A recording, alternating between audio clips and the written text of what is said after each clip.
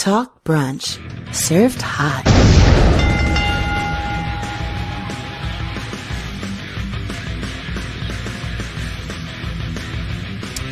Talk Brunch Live. Rick Dara here, aka Captain Brunch, being joined as always with his co-host, Destin Soul Glow Frazier. Really, E? Again? Yeah, again. It's an anniversary. You gotta do everything according to the calendar, my friend, and you know that? That's the way it works. April 15th. Never forget. Never forget 4/15. The North remembers, and the South, apparently. Yeah, rough stuff going on. I was thinking, nothing's probably going to happen this week because last week was WrestleMania. I could probably just not do an episode, a show, nothing, because what are the odds of anything important actually really happening? I think I'll preemptively plan something different just in case it's a slow week. And then the universe said, hold my fucking beer. They did. They really did. Like, really? Again? We're going down this road again, guys. Really? Yeah, they did their sweeps. Now they do it to the calendar. Very professional. Very professional. It worked out so well last time. Well, it's definitely working out well this time. Thank you for everyone joining us once again. It hasn't reached wrestling burnout at this point in April, the busiest season of wrestling of all time, essentially. Everybody on iTunes, Stitcher, TuneIn, SoundCloud, Podcast Addict, TuneIn. What else do we have? Did I forget one? I feel like I forgot one. iHeartRadio. Let's not forget that. On Google Play Podcasts. And of course, the two video streams on Facebook.com/gaming/TalkBrunch, as well as Twitch.tv/TalkBrunch and TalkBrunch.com. Like, at this point, if you can find somewhere where they have podcasts, you can find us there. Yeah, I don't like having to plug that every time. You should have common sense. Just Google us. At this point, just change it to Insert Podcast Network here. Yeah, just Google us. We're not one of those shows that is like you're only going to find it like on a free platform somewhere. So, it's everywhere. It's everywhere. And on demand. And on demand. That is true. All right. Where to begin, eh? Because I can't begin there. I don't know if you heard about it. We could start with a story that made me laugh this week. Really? Go ahead. Did you hear Ryback decided to do a poll? I did. I heard that he decided to do a poll. And I'm assuming, I didn't even bother to click into the article, to be honest. But I'm assuming that the majority of the votes of his fans recommended that he retire instead of come back. Yeah, basically he had done a poll, I believe, on his Twitter of like, where you guys think I should go next? And it was places like New Japan, I think AEW. I want to say ROH might have been one of them. Mm-hmm. And then everybody, like 40-something% of the votes was like retire. Well, why did he put that there? Because I was like, oh. Wrestling fans are trolls. Why did he put that there? Don't you think it was foolish that he put that there? As many of those wrestling fans, did you pissed off? Like, why would you ask that question? Why would you do that? He asked for it. Right, like, you don't piss, especially how many times we've seen, because I mean, we don't really talk about it on the show, but as many times as he's been like, oh, these guys are interested in me. These guys are interested in me. They're never interested in him. I also saw something he put up complaining about the fact that he's essentially saying what he's trying to tell people, because he put up his Twitter stats, the analytics, how many people click the tweet, all that kind of shit, which is really just supposed to be for the content creator. Anyway, what he was trying to explain for anyone to understand where he was going is he's claiming that Twitter has shadow banned him. He's claimed this for a very long time. Whether or not they have, I can't say. But what I can say is that it's just because I didn't bother to look, because I'm really busy with an actual program of fucking news and not whether or not Ryback's been shadow banned. But if you are inclined to find out, you can literally probably Google, am I shadow banned? And there's a whole bunch of search tools that come up. You could just put in any Twitter account in there, hit the search button, and it'll just tell you if this account has been shadow banned or not by Twitter, even though Twitter claims that they do not shadow ban people. They do. And, if Ryback can use that tool, I'm surprised somebody didn't just suggest it to him to find if he's shadow banned. Like, none of our accounts are shadow banned, for the record. I mean, I think on YouTube we might be. But for anyone who doesn't understand what shadow banning is, it's essentially rather than giving the content creator notice that their stuff is being blocked or removed, it will be for content creators that I guess are more vocal about that kind of stuff. They would rather just put something, and I'm kind of explaining it simplified here, but they put something in the algorithm where your stuff just simply doesn't show up on the recommended, and people don't really see it, and when they click it, it doesn't get engagements, and it's just essentially a shadow banned. It's not part of their algorithm. They take you out of the algorithm that they've coded, is what shadow banning essentially is. Manually search for them. Making the content creator dependent on their own plugging and their own community to share their stuff out. Wrestling had a bad name. It was considered not ad friendly, which is what led to a lot of that stuff happening. And Ryback is claiming that this is what Twitter is doing to him. Twitter has been known, or at least been accused of doing it to right-wing people, Republicans, just basically pushing left-wing stuff and burying right-wing stuff. I don't know if they make a habit out of it. I could say that upon the few times that I have investigated it, it's absolutely been true. Whether or not they make a habit out of it, I don't know. But whether or not it happens, I can 100% say it has. I've seen, like, with my own eyes, this kind of stuff go down. And that's the lesson that they don't teach you in school, kids. The most important lesson of all, which is that at the end of the day, all of the people that are in charge of everything are human beings and people just like you that have opinions and feelings and emotions and all that other kind of stuff that are not above meddling with shit. Everyone just assumes because it has a corporation or it's a copyright or it's a trademark or it's a business that there might not be a guy like me or you or someone else that we know that you like or don't like at the helm of this thing. That might be cool 90% of the time, but with a 10% of specific opinion, be like, hey, fuck that group over there, and just use that power to their advantage. Whether it be a Twitter or Facebook and Instagram or whatever it is, you'd be naive to think that these companies run unbiased and that they just objectively let everybody do whatever they want. Any more than any other job or any other place. There's always going to be some sort of a favoritism there or some sort of leaning. It's almost impossible as human beings not to. And I mean, for people to try to objectively tell me that they don't, I think that they're full of shit. Because if I had / have power in this world that I could wield at my advantage in order to get certain results that I want, if I consider them to be positive results, then of course I would use it. That's like asking somebody if they gathered all 7 Dragon Balls, whether or not they'd make a wish. Right, like, of course you're making a fucking wish. Do you think this is the right thing to do, Destin? I mean, we gotta have a fuck. Yeah, dude. You know, come out, Shenron, or whatever the words are. It's like, I'm not here to debate the morals of this. This is once in a lifetime. I have power here. I'm going to use it. If I don't, somebody else will. You know, use it for what I want. If I get that magic lamp or those Dragon Balls, I'm going to do it. So it's just weird for people to believe that, like, if they had a thing like if they made a thing like a Twitter, an Instagram, a Facebook, or even a WWE, that they wouldn't use the fact that they now have a place that everybody's looking and paying attention to them to be able to say things that they truly believe in or don't believe in. You're telling me that if somebody killed your mother and you owned a platform like Twitter, that you would still let them and their peers exist on that platform? Even having full control, you wouldn't press a few buttons, a few clicks. Destin's banned people for just being outright condescending in the room. And you're telling me that if you were on Twitter and someone killed your mother, or at least let's say just shot her in the kneecap, you'd be cool with that? Like, well, whatever, we're an unbiased platform. We're an unbiased platform. Nobody's going to do that. So it's like, I'm not even judging here when I say that it happens, but I'm saying that it does happen. If somebody has power and they see somebody, think about it. I'm not saying whether or not it's true or not, because I'm not getting into the politics anymore. But if people genuinely were to believe that Democrats or Republicans were crazy and that they were trying to end the world and that they were trying to cause riots and that they were trying to cause everyone to have guns and there be shootings everywhere and kill their families, and they knew that there was a chance to just curve that shit a little bit with a Control Alt and Delete of somebody's account or tweet, just sweep them underneath the carpet, you don't think they would do it?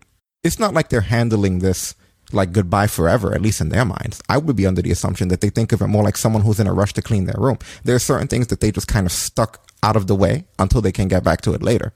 The problem is that just like everyone who has that mentality, Twitter and a lot of these social media platforms have the habit of never going back to that place where they stuffed everything. You know, so it just winds up becoming a mess. So that's what we have going on here, I think. And I think in the case of Ryback, he got paranoid because he does get political, and a lot of other people do get political in the wrestling world. And some of them do get shadow banned. Some of them get outright banned. I mean, the last president got outright banned. The moment that he was no longer president, well, they couldn't wait to ban that motherfucker. You guys honestly believe that was unbiased, that it was just them objectively waiting? Like, no, they must have been dying to ban somebody. to do that. Think about it. Whether you agree with it or not. You know what I mean? Like, whether you agree with it or not. That's like if a teenager was moving out of their parents' house, and as they're putting their shit out, the parents are putting their shit in for it to be their plant room or their office room. Like, literally, like, it's like a two-way train. Like, the kid's carrying his boxes on the parents. They're already putting the desk in and said it. Like, they couldn't fucking wait. There was no decorum here. It was like, we couldn't wait to get rid of you. We had the shit so planned, we couldn't even wait. You're not even 1 foot out the door yet, and we're replacing your ass. That's sort of what it feels like here, you know? And as you loading your bed out, I am loading the stripper pole in. Yeah, so if they were able to do it to the president, it was like the moment he was gone, he was gone. They didn't put up with him on a second sooner. Well, he wasn't out of office a week and gone. Well, he was gone. I just deleted that shit. Wait. Nobody even talks about how fast that shit happened. Like, somebody at Twitter was waiting. Like, all right, here we go. And I think the problem... I think the problem with social media in general, and this has always been a problem, is that everyone's first instinct when something bad happens is to see who's in trouble or who's going to get heat for it. Whereas my first instinct, even if I'm not involved in the situation, is to see whether or not I have any heat or anything wrong anywhere with me, and I don't give a shit about the other thing if it's not for me covering the news. And a good example of this is the Ryback story, because I'm shooting here because I read it, but I didn't put it in the program. I didn't care, but you brought it up, and I'm glad you did. But what I did was, when I read this story, I thought about what I told you guys. I said, you know, there are means for people to see whether or not they're shadow banned, and Ryback didn't do it. And this is big news. Oh, shit. There's a big opportunity for me here. I could get the app, and I want to find out whether or not I'm shadow banned, because that's more important to me. And then I want to find out whether or not Talk Bunch is shadow banned. And by the time I did, I was like, oh, good, nothing shadow banned. And you know what? I forgot all about Ryback by the end of it. I forgot why I was even there until Destin brought it up just now. Priority was me. You know, by the time I didn't even leave, I forgot why I was even there, dude. I was thinking, why am I checking my shadow ban? I forgot all about Ryback. But you brought it back. That's right. I was checking to see if we were shadow banned because of Ryback. Look at you, Ryback. You did something right. You made sure we weren't shadow banned. But I didn't even get bothered to check to see if he was. You guys could go check if you want. I'll even put the thing in the chat room. I think this might be. Do I still have it in my history? The place I went to see if we were shadow banned? Yeah, here it is right here. Shadowban.io. You can go there and put in any name. A simple way to check if your Twitter account is currently shadow banned. And it looks like one of those fucking those shadow Pokemon is the logo that they use. Oh my god. Fucking that Twitter site is a ghost type. Ain't that some shit? Yeah, look at that. You're there? That's awesome. No, I'm envisioning what the fuck you mean, and I know exactly what you're talking about. That's shadow banned. You put any name in there, it'll tell you straight up, am I shadow banned? What's Ryback? Wait, that is it's a haunter. Is that how? What is Ryback's Twitter? I could check now just to do some justice here to this. I don't even know his fucking Twitter. Anybody know Ryback's Twitter? Maybe that's the problem. Maybe he really isn't getting these engagements. I mean, shit, nobody seems to know the Twitter right now. I feel like that would just involve giving that shit about Ryback. I think that's the problem. I'm gonna look. I'm gonna see if I can find out what Ryback's Twitter is, and we'll get this whole thing debunked once and for all. Because he goes on and on about it every week. I kid you not, and I feel bad saying this because, you know, I liked Ryback and I felt he had a lot of potential stuff.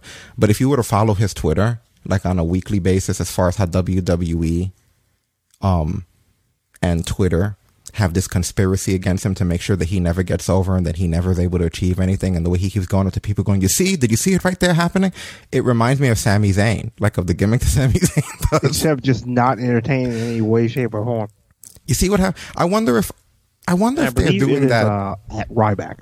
Do you think that they're making fun of him and it just went over our heads? Because that's who it reminds me the most of now, where it's like, you see, there's a conspiracy here to keep me down. But then again, I feel like at the same time, for them to make fun of them, you'd have to actually remember he was there. And let's be real, shooting straight, until we bring up stories involving Ryback, I forget he exists. It shows here Ryback is not shadow banned. If his real name is at Ryback, Ryback is not shadow banned. Assuming this thing works correctly. Yeah, it's not that you're shadow banned, just nobody gives a shit about your Twitter. It's okay. Because his whole logic was that someone that has I forget how many, he has so many million followers should not only have 55 engagements. It's only 55 people give a shit about you. Welcome to reality, kid. I mean, it really depends, man. It works both ways. Look at our community. We have certain platforms where we have way more views than follows because a lot of people will look at something and not follow it or really interact with it. That's literally what the internet is. It's more lurkers than actual people in the forefront that scroll past things, tap into them, give it a few clicks around, click the timeline a little bit, and then pack out of it. People automatically assume that everybody that sees every single piece of content on social media clicks into it, goes, who made this? This is actually really amusing. This was really worth my 3 minutes of investment. What is this channel? I think I'm going to click here and follow this. Now, am I following them both and liking, or am I just following? Okay. And who runs this? Who's the host?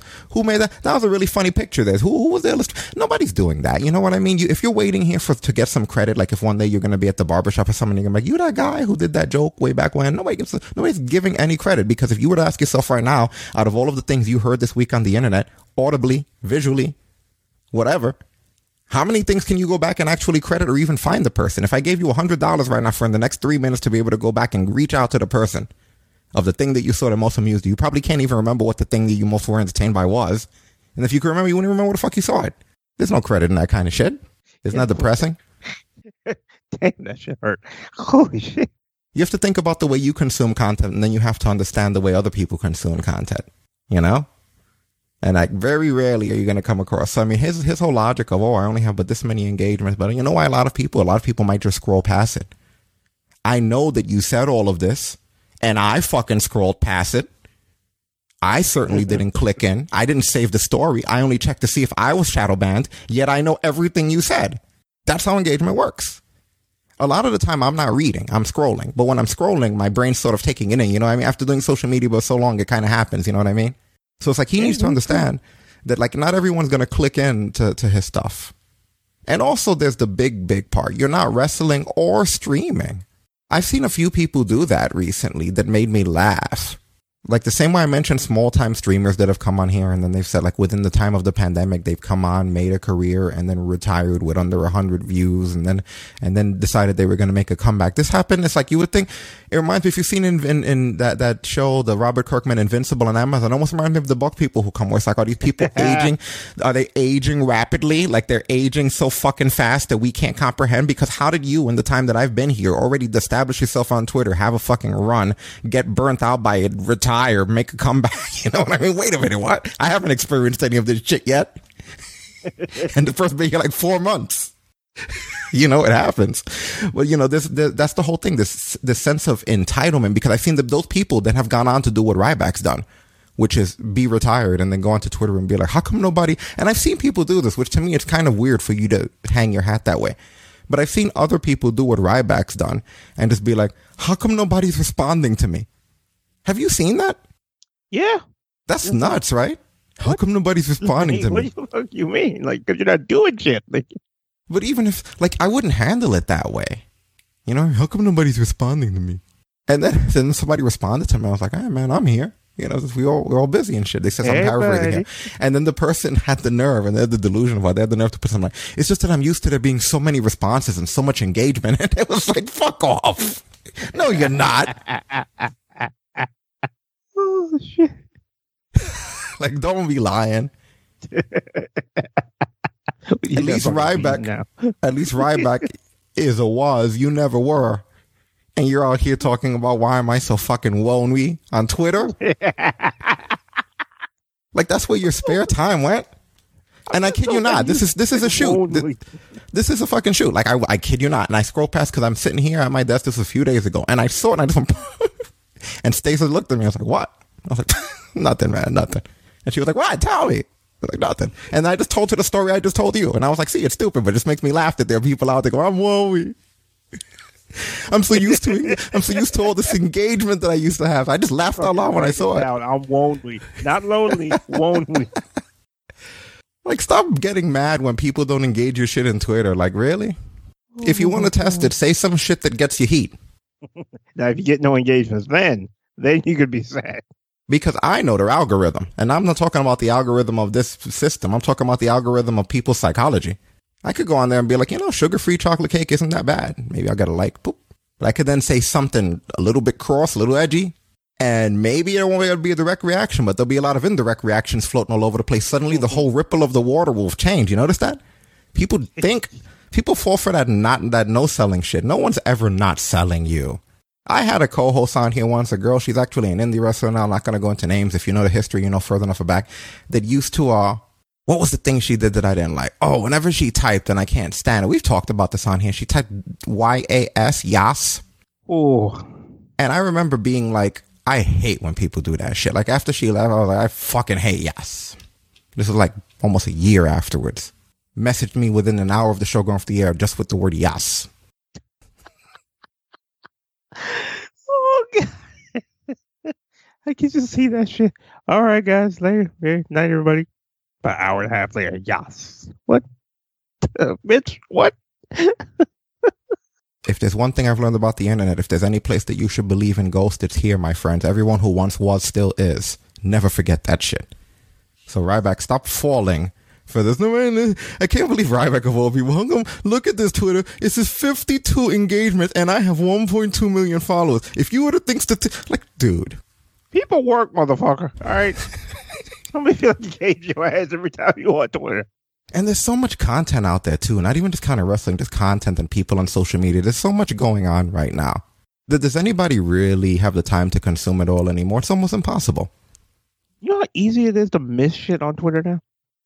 I used to tweet during UFC, and it wouldn't even be anything like the stuff that I bring in onto here. It used to be just tongue-in-cheek stuff, just stuff that crosses my mind, like maybe about a KO, just something. Oh, they started him, whatever. Minimal effort, just the way we're talking now. We get so much fucking engagements. You know what I mean? But it's like, there weren't as many people everywhere across the entire, not just country, but planet, tweeting or engaging in this kind of media. Take into the fact that afterwards it became a new wave, it became a boom period for this stuff. And then add a peppered in pandemic where people who never intended or never had any idea of coming into this world were literally ushered into here. And there's just a lot of content right now. You know what I mean? At the end of the day, there were people like us who were doing this because this is the platform that we chose. Then there were people who caught on and have directly even messaged me and said, hey, I saw you doing this and now I want to do it. And then there was like now the new layer that we never even expected. People who never would have gotten involved with any of this shit. Never know what a Rode podcaster is or a HyperX or fucking Blue Yeti or what Elgato is or OBS or anything. Or what Twitch is or Facebook gaming. That were then, or even what Zoom is or Skype. That were then told, hey, look, you're not able to go anywhere or do any of the things that you normally do, but here are the alternative ways that you can get some of the things done. And now when you look around it, everyone has some sort of a platform that they're streaming something off of. The competition got thick. It's not the first time something like this happened. Ask anybody who was born a few decades before you that thought that their garage band was going to be able to become a big band.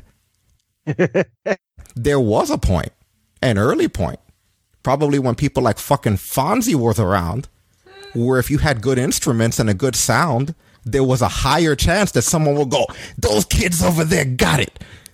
But somewhere down the road, it became such a thing that everyone that you knew in every school and every friend you had a garage band. Sometimes you had multiple friends that had different bands and different things going on. You know what I mean? People get into fights because they would want the drummer from the other guy to be with this guy. And before you know, but the thing at the end of the day, how many of them actually were at Ozfest? Like, motherfucker, this is 3 doors down. This is 2 doors down. This is 1 down and a quarter. Like, what? That's what I'm saying. It's not to say that means that sucked. I'm not saying, oh, well, fuck your garage band. I'm just saying that at the end of the day, it could have been good. And that's the reason why people like garage music sometimes. Because a lot of that shit doesn't get over because there's just so much of it. So it's like this is the first platform that's ever happened with. But I think that Ryback is looking at social media and he's getting salty. But I really don't know, out of all of the things that Twitter was dealing with, like we're talking about the president of the United States, we're talking about Joe Biden, Donald Trump, you know what I mean? Democrats, Republicans. I've seen them mess with that, but I just don't know if like right under that on their list is like Ryback, you know, Secretary of Defense, you know, and then Ryback. It just sounds like another case of Ryback once again thinking he's more important than he is. Someone should add that to Twitter's Wikipedia page, fucking around. Like those who'd like to edit Wikipedia, they'll change it back eventually, but just be like, you know, Wikipedia's been known to manipulate information of high-powered individuals in our society, such as like Donald Trump. But elevated, like by literally Donald Trump, Joe Biden, Nancy Pelosi. Do it like that. Like go down the chain of command, Secretary of Defense, etc. Enzo, Ryback, Yoshitatsu. You know, because it's just like, I don't see it. Not seeing it, man. This was an interesting story, though, to talk about because it segued us into a bunch of other things. You know, Ryback's paranoia about stuff. It's a shame, though, because I like the guy. You know I like the guy. You know what it is? I like him. I'm just over him at this point. I just had a lot of fun with it. When he first came out, I was like, yeah, I like that. This is like all the things that are cool. Like, it's just like a cool wrestling thing. It's not too complicated. We don't always need like a complicated guy. Like if I'm looking for my complicated, crazy match, I'm not looking for it in him. But I did like the big guy element. That's the first time in a while that we had a convincing version, in my opinion, of like a big guy come out and squash people. You know what I mean? Oh yeah, his ass like was Goldberg, vicious when they had him yeah, squash match. Goldberg did it. Lesnar did it. Both very convincing when they had those squash matches and then even Rusev. You know, But there was something special about Ryback when he first showed up. I don't know. I can't put my thumb on exactly what it was. If he would when have they used stayed, to have him for those little jobber squash matches, like his were like, oh fuck. If he would have stayed and tolerated a lot of stuff, he would have been that guy who had that documentary where it literally almost was like a Goldberg one. He came in as this guy who was taking two people onto his shoulders and hitting them with his finisher and mounting them on top of each other. He was unstoppable for a while. Then he was in a feud with John Cena and CM Punk and blah, blah. Like he was literally building a legacy, just got impatient with it. Yeah, I think that's one of my biggest problems. Like it's like he didn't want to go through the grind to the top. And then it's like when he left, now it's just seeking attention. Like it's like I said before, the whole thing about like, oh, Impact interested in me. Impact wasn't interested. AEW was interested in me. AEW wasn't interested. It's like what? Like I've seen a lot of people. Not a lot, but I could give you a good case of individuals that have literally been at both the very top of the card, pushed as an invincible person, and then put at the very bottom of the card almost to an unrealistic point, and then still were able to be back at the top and it worked out. Yeah. If you literally go back and watch Kane's career out of everybody, I would say Kane is one of the better examples. And there'll be a lot of shit that you guys won't remember, but I promise you it's there. There were points where Kane was like a jobber. I'm talking after his thing with The Undertaker, where like people who you would not believe were fucking him up and just beating him like a regular guy. And it's not like they changed the way he looked or anything. He was just losing badly. And it happened a few times in his career. It wasn't like once. I remember Mass Kane. I don't remember the specific circumstances, but back when Vince used to end the storyline book matches, I remember he was a heel and Triple H was a babyface, and he said something to him. He was like, "You're going to have to start from the bottom of the barrel. Tonight, you're going to have to face Kane." And then like Triple H left pissed off because they have to face shitty Kane. Like that's the way he was being portrayed on television. And then eventually he got built back up. And I don't know what the story was behind that, but the point was it didn't hurt him. Secondly, there was a point, and I found this one weird. I think it was once again a situation. Was it Randy Orton? I think beat Kane. This is Unmasked Kane. A few years back. And like they had Kane at the end of the match, post-match, do this really uncharacteristic thing where he kind of like humbly shook Orton's hand and like bowed his head, like, you know, like showing humility. And they were like, this is not a side of Kane we've seen ever. And this was after, because I remember watching that match thinking this motherfucker's been losing to everybody for someone who's The Undertaker's brother. And I remember coincidentally in that match, they just did this really weird thing where after Orton RKO'd him, he kind of took Orton's in his hand, like he took his hand in his, like sort of thanking him, like for the match, like with a lot of humility and shit. And it was really weird, man. It was really unusual. Like they were trying to just not make him non-threatening. Let's not even talk about when he was teaming up with fucking Santino and these guys. What were they called? The Core? Or the Apple? Or whatever the fuck those guys were at WrestleMania. It was fucking Santino and Kane, and it was some horrible thing. And they made him do the trumpet. He did the trumpet. Remember it was Giant Kane doing the fucking thing with them? That was around that era. That was around that same era. You almost would think that he can't fix it. How much he hated that shit. It sucked, but he was all right. You know what I mean? It never hurt him. You know, and I kind of feel like Ryback never had a lot of the shitty things that Kane had. Like Kane had a lot of shitty things. As much as Kane had a great story, there was a lot of bad things, like the Katie Vick thing. Kane wasn't the Katie Vick thing. He was the direct fucking victim of it. The only bad thing Ryback ever had was Rybaxel. And even that was all right. Yeah, that wasn't like awful. I think the lowest point he hit was when he was friggin' trying to do the CM Punk thing with Kalisto on the pre-show. But it's like, yeah, if he had just stuck it out, dude would have been fine. But it's like he got salty at the bottom and just said, "I'm out." Like, and we're gonna talk more about that later, because one thing that we've learned from this week, which we're gonna get into more detail on, is that if you're not like a really top person in WWE. Like, if you're not someone who they really give a fuck about, who's like a draw, but they're still using you moderately, the last thing you want to do is constantly be being vocal about the fact that they're misusing you. You know, and like I said, we'll get into that later, but just remember, and I've said this before, you know, don't be like in this company for like a year or 6 months or just got here and you're already talking shit about your spot. Because I can most certainly assure you that at that point, they're not going to give a fuck how many people are mad on Twitter. They're not going to give a fuck how many angry emails they get or what the backlash is or how it looks publicly. If someone in that company is brand new or somewhere that you as a wrestling fan, people who listen to the show, will consider, they're fairly new. And that person fucking starts complaining about what they should be getting or what they should be doing or whether or not they were at WrestleMania and shit like that. They're going to cut you loose really fucking quickly. It'll just be like, nope, done. You know what I mean? Like they're just going to be like, done. So you got to be really careful about that. That's giving you a little hint about some of these releases, but you can't be coming in there. And that's what Ryback did. It's kind of funny. We're talking about this on Plan, but Ryback, these people, when you think about it, we give Ryback shit for that. And this is a guy who was in a lot of pay-per-views and was with John Cena and CM Punk and everything. And we're like, dude, you just got here. You should have calmed down. So out of the people that were released, just think about some of the people that could have been complaining about spots that no fucking business doing it, man. None. So just remind yourself that when you're dealing with a company like this. I know that they're cold-blooded, but don't ever try to like match them. You know? Don't ever do that. But we'll get into that a little bit later on. Right now, I am looking at what is this? This is Zack Snyder's new Army of the Dead movie. Yeah. Okay. Is this connected to any of the others? Is this like part of the George Romero? I mean, it can't be for Zack Snyder, right? You can't sequel it if you're not George Romero. I don't believe it's connected. I haven't seen anything on it. I just know that it exists. Anyway, let me see. Do I got the thing here on our screen? I'm loading up Art Tron for the first time today. There we go. Oh, this is coming out on Netflix. I'm so used to, I'm not used to this new world where it's like everything that's coming out is like coming out right in our house, right?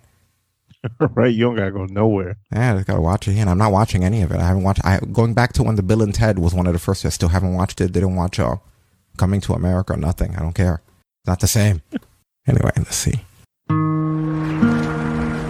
As Vegas was walled off, with the zombies left inside to haunt the abandoned city. There's Batista. I remember when Shawn Michaels had that job. $50 million. Yeah. On a warm summer's evening, on a train bound for nowhere, met up with a gambler. Don't want to hear shit about the music right now. Like, yeah, I could beat it, but I don't feel like typing tonight. Okay, so they're showing a casino and stuff. Whatever we gotta use. Come up with your own music. Do it, Vince, though. Can you get the CFO $ people? This whole thing's gonna have the music. Yeah. Well, anyway, I'm looking at the trailer without the music just because I don't want to have to explain in a freaking document that it was used in fair use, even though it was. Oh, look, is that what's her name from Fear the Walking Dead, or am I thinking of somebody else? I don't know. When did the Dead come out in this shit? $200 million in the vault beneath the strip, with a 32-hour window to get it out. Find the safe. This should be a simple. This looks a little more like a. It's not too late to go back.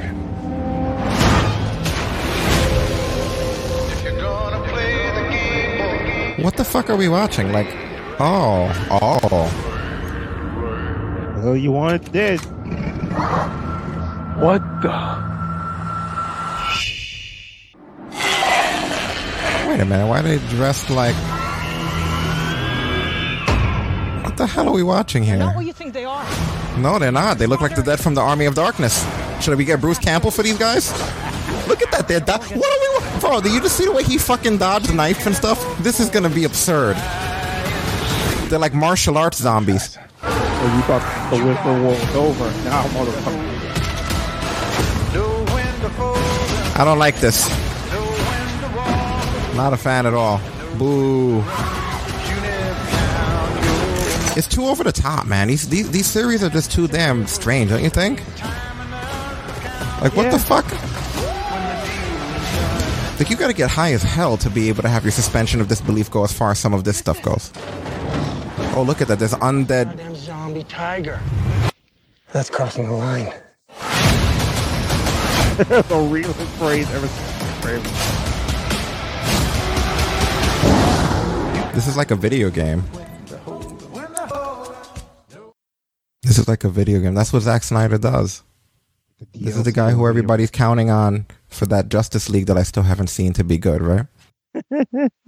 What do you like of Zack Snyder? Batista looked the same in that movie, so congratulations. But what do you like about, in regards to Zack Snyder?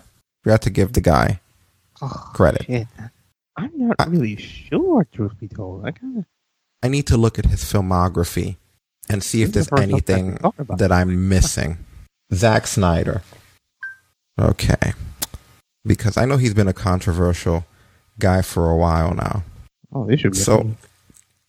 He did Dawn of the Dead. Was that the first film ever that he directed? Was the remake of Dawn of the Dead back in 2004? I like that.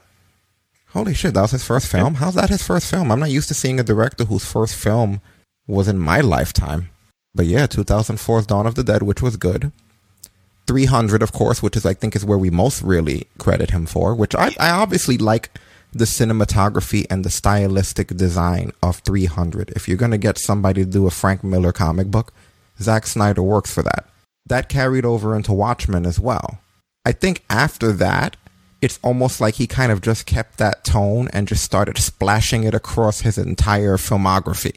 There's some shit called Guardians, the Owls of something, Sucker Punch, which I hated, you know, but once again, he kind of used what he learned from doing 300 and the other stuff, you know, Watchmen and shit like that there, but it just doesn't work the same. Then he did the sequel to 300 I didn't bother with. Man of Steel, of course, which I didn't like. I think that Superman just has no soul. Batman v Superman, which we became a running gag on this show, how much I fucking hate the idea of the way that he did it. Suicide Squad, which was meh. Wonder Woman, which we just spoke about the other day, you know, then Justice League, then finally Aquaman, then the next Wonder Woman, then the next Justice League, and now here we are, Army of the Dead. So it seems like it started out okay with the Dawn of the Dead remake and 300, and then it just slowly went downhill. I guess, because it's kind of weird. I always used to look at Zack Snyder as a good name. I guess because of the Dawn of the Dead remake and then the 300, and I loved Watchmen, especially the Ultimate Edition. But I think what it is at the end of the day is there has to be accountability at this point from the studio in selecting the correct director. By the time you get to 300, Watchmen, Sucker Punch, it's kind of like the writing is on the wall for the kind of director that Zack Snyder is. Now it's up to you to ask yourself the kind of DC universe that you want. And if somebody would ask me as a fan, do you want a Zack Snyder DC universe? I would probably be like, nah, not really. Like, there's certain things that should be dark, but not to that extent. Like, it shouldn't be dark that I need to turn the brightness up. That's not the way the dark works. And that's sort of the way Zack Snyder's worlds are. You know what I mean? I hate to say it, and I know he's getting a lot of heat right now. I'm not going into that because I didn't look into the information. But Joss Whedon, you know what I mean, was perfect in doing comic books. And they hit the jackpot with him doing the Avengers because Joss Whedon, and I said this before he did the Avengers, I said that his stuff, Buffy and Angel and all that shit, it reminds me the most of anime. And it's able to do the highs and the lows that comic books are able to do. Where, like, you could have, like, an episode where you look back and you were like, man, those were good times. You know, then you could have, like, an episode you look back and you're like, that was fucking dark. Like, I didn't know that was going to be that serious. You know, but it's like the characters realistically hit those highs and lows without it ever feeling like they're not themselves or that it's forced. He was good at doing that. If you go back and look at Buffy and Angel, like, the characters have, like, really dark backstories and a lot of serious content. But there are times that it makes you laugh, but in a realistic way, where it doesn't feel like it's a movie trying to make the audience pop in the theater. Because you know when they do that. But more so like this is just the way these characters' personalities come across. So I think that he used what he learned with years of doing Buffy and Angel. And when he did the Avengers, it came out the same way. If you really look at the way the Avengers interact with each other, it's no different than the way the Buffy cast or the Angel cast do their interactions with one another, which is why it's believable. They all have personalities and they all get along sometimes. Sometimes they don't. Then they argue, they break apart. Some of them fucking leave and walk out and go off on their own for a long time and don't come back. You know what I mean? All those different elements of the way things work is something that I feel Joss Whedon did. Zack Snyder failed at. You know? In most of his movies, it's just a dark overtone. And now this thing, it just looks like another fucking set of the same nonsense. With Batista. With Batista looks the same. Good for Batista. Keep looking the same. I can't even be like Batista look good in his movies anymore. Batista looks remarkably the same. Batista. He looks remarkably the same at this point in everything he does. I'm tired of saying he looks good. No, he doesn't. He looks like Batista. At this point, if you just have him looking like Batista, that's just like, yeah, okay, cool. If you think Batista looks good, then he looks good. But to me, he always looked the same. It's becoming like a Schwarzenegger thing. Where it's like, no matter how many roles Schwarzenegger has, he's really just Arnold. I can't remember the name of most of his characters. Some of them, of course, the really iconic ones. But like, I don't remember who he was in Kindergarten Cop. Who the fuck was he? I don't remember his name. I don't. What about in Last Action Hero? Who was Arnold? You know him as Arnold, right? Nobody knows. You went to Kindergarten Cop. Good Lord. Batista's going to be the same way in the future. People are going to remember him as Drax and as Batista and everything else. So, there you have it. See if we find any other fun stories here before we get into the dark shit, kind of like anime and comic books. Yeah, start off fun and then the Saiyans arrive.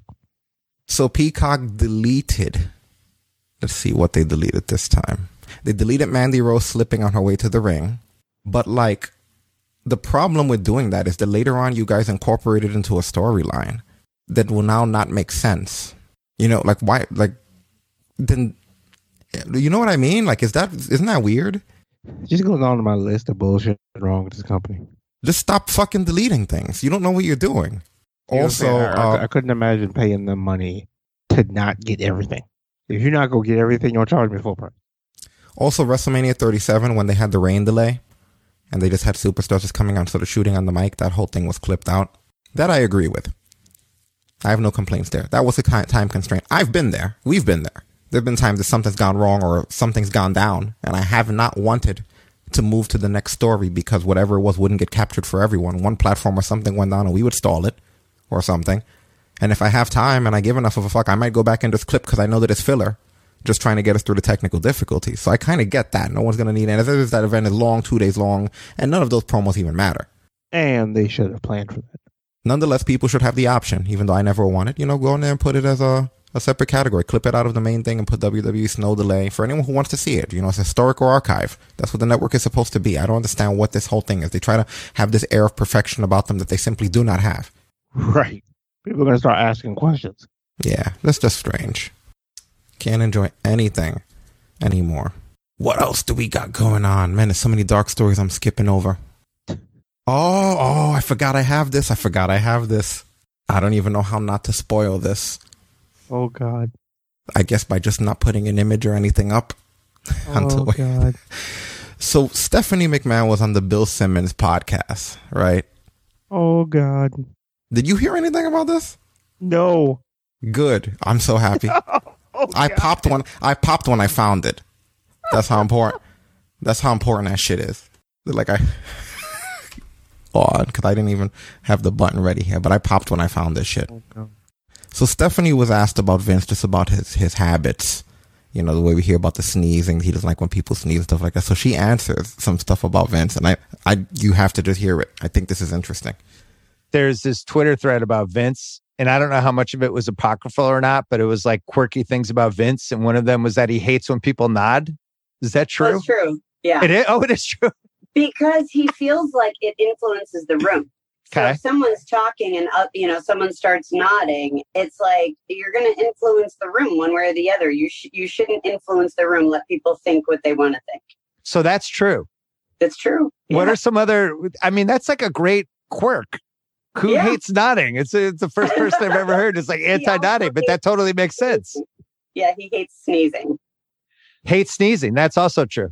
Because it's involuntary and he cannot control it. He hates sneezing.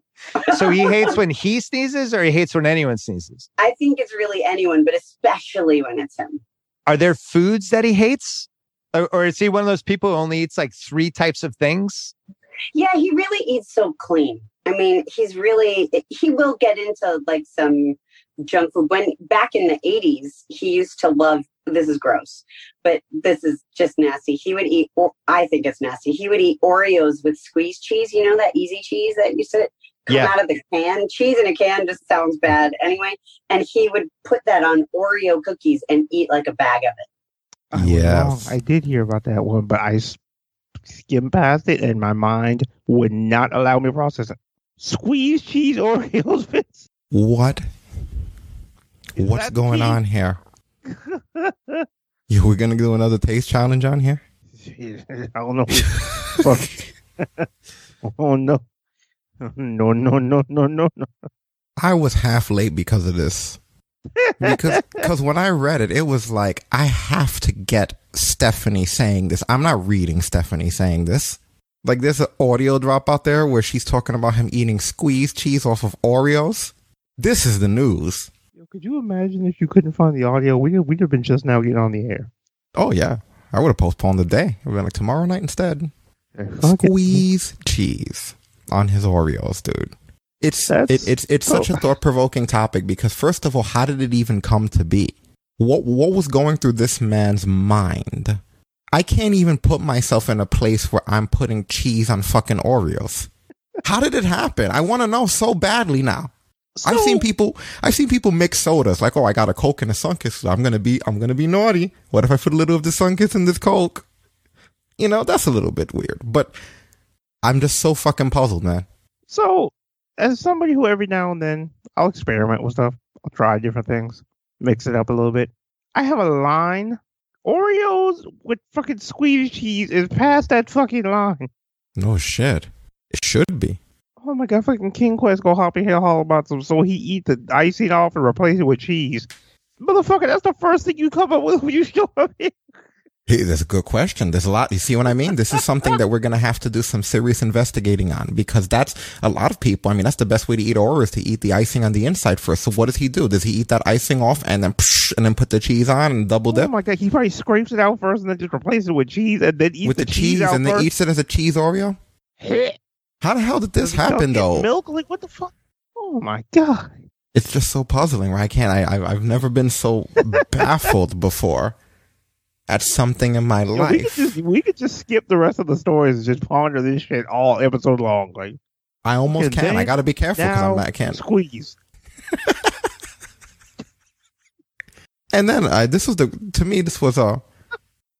in the comment. Ringside had comments underneath. They had a guy who comments and he puts, I remember hearing a Shoot interview where someone said that Vince used to pick up burritos and eat them sideways and the only thing that he would put on them was ketchup. Like what the bad part is? What was it I wound up watching again? Oh, it was whichever Dark Side of the Ring it was, where Godfather confirmed the story about him taking finishes in the strip club. I remember that. Point, I fucking believe it. Like, no, it was the LOD one. That's what it was. Because it's like, yeah, if you take a doomsday device in the middle of a strip club, at this point, I believe fucking anything. It is unbelievable. Is that the artwork? No. I already have other plans. Thanks to Raw. Like as soon as I saw it, I immediately knew what it was. So it's like, yeah, there it is. There is the graphic. And it's not even something that exists. I'll have to put it together, but that's okay. It'll be worth it. It'd be more effort than they put in half this shit. Squeeze Cheese McMahon. Okay, you got no cheese. That is messed up. If they make Rod the system, they could do that, damn it. So, I don't know if you guys notice, but WWE, they changed their catchphrase. It used to be then, now, forever. But according to Heal by Nature, they registered a new trademark this past April 9th. And it went into the database this past April 13th that was then, now, forever, together. And apparently they also filed 4 trademarks for Then, Now, Forever Together. International and domestic filings. They did Then, Now, Forever Together and then Now, Forever Together. So they have the two terms swapped. So just to give you a timeline of how this went, because I know a lot of people have been asking about it. To be clear, April 13th was the filing for Then, Now, Forever Together. Then they filed the 4 trademarks of Then, Now, Forever Together, Then, Now, Forever, Then, Now, Together, Forever. And then finally, April 15th, they settled on Then, Now, Endeavor. Write it down. So, yeah, that was a nice segue. I'm more upset at myself that it took a second. I was like, oh, you bastard. Okay. Who needs Then, Now, Forever when you could Then, Now, Endeavor? That's the trademark they wanted. Time every fucking year, so you might as well. You're gonna go look for work together forever. Don't ever trust these motherfuckers forevers. They're the most fire happy company I've ever seen. Let's have a look at this nonsense. I'm sure you've all seen it enough times already, but so there it is. Then, now, Endeavor. No, it doesn't say Endeavor. I don't try to shit down on here dramatically. Together, then, now, together, forever. I've seen one that also was the other way that said together as the last thing. So yeah, they are going to be swapping it back and forth. But I don't know when they're going to start using Endeavor. That might only be for behind closed doors, right?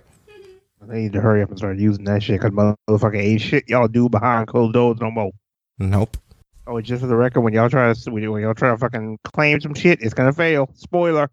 You literally took the words out of my mouth. I was about to say, and because we're complaining, go ahead and copyright claim this, and it'll be released in a week, motherfuckers. Because they tried that with every episode so far that we've had to throw shade at them. We're gonna fail again. Doesn't work that way. Gonna keep getting to the ropes. You kick your ass, and so do we.